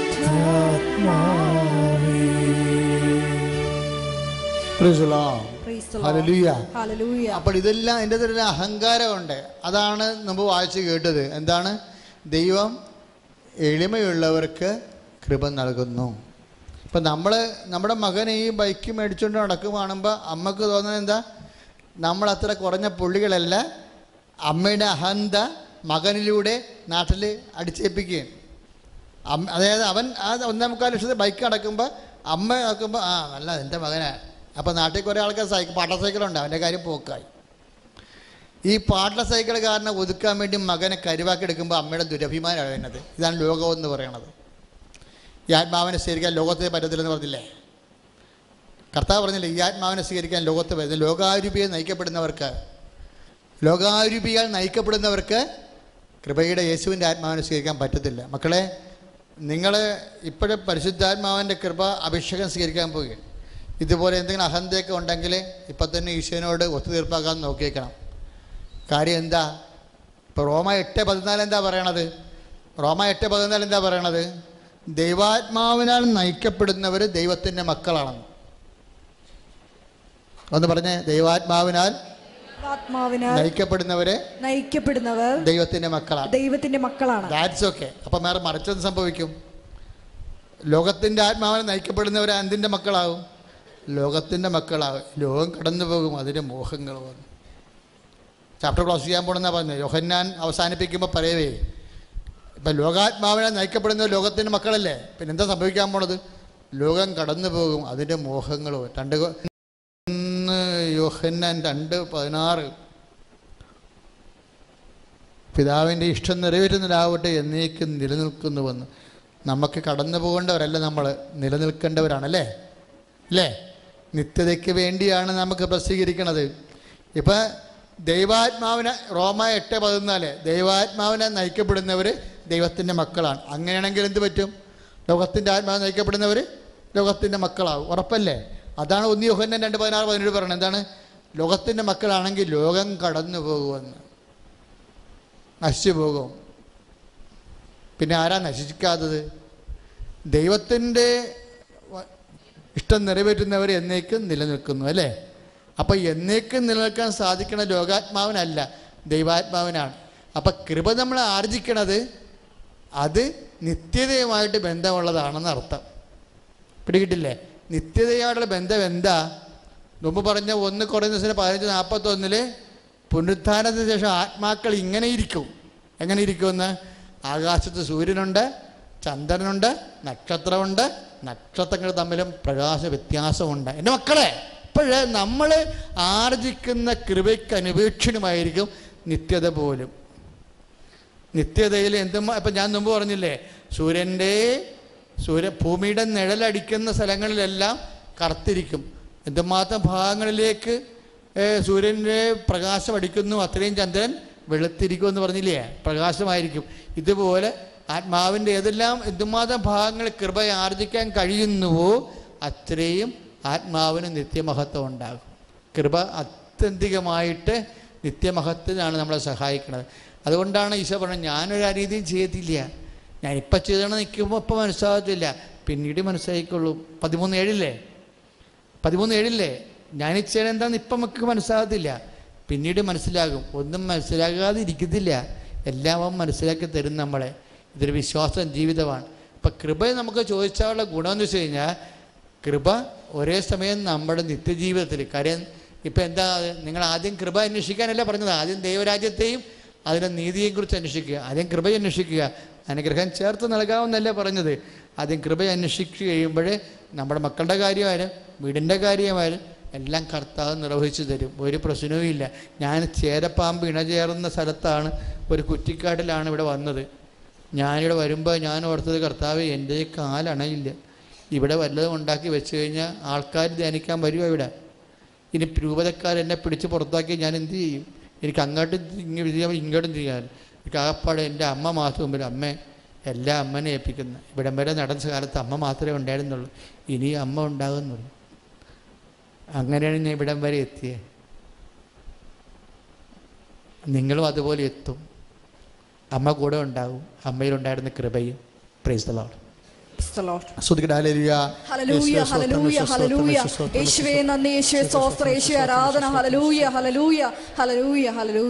ഓക്കെ മക്കളെ, പോയി വെള്ളം കുടിച്ചിട്ട് വാ, നമുക്ക് കൃപാഭിഷേക ആരാധന.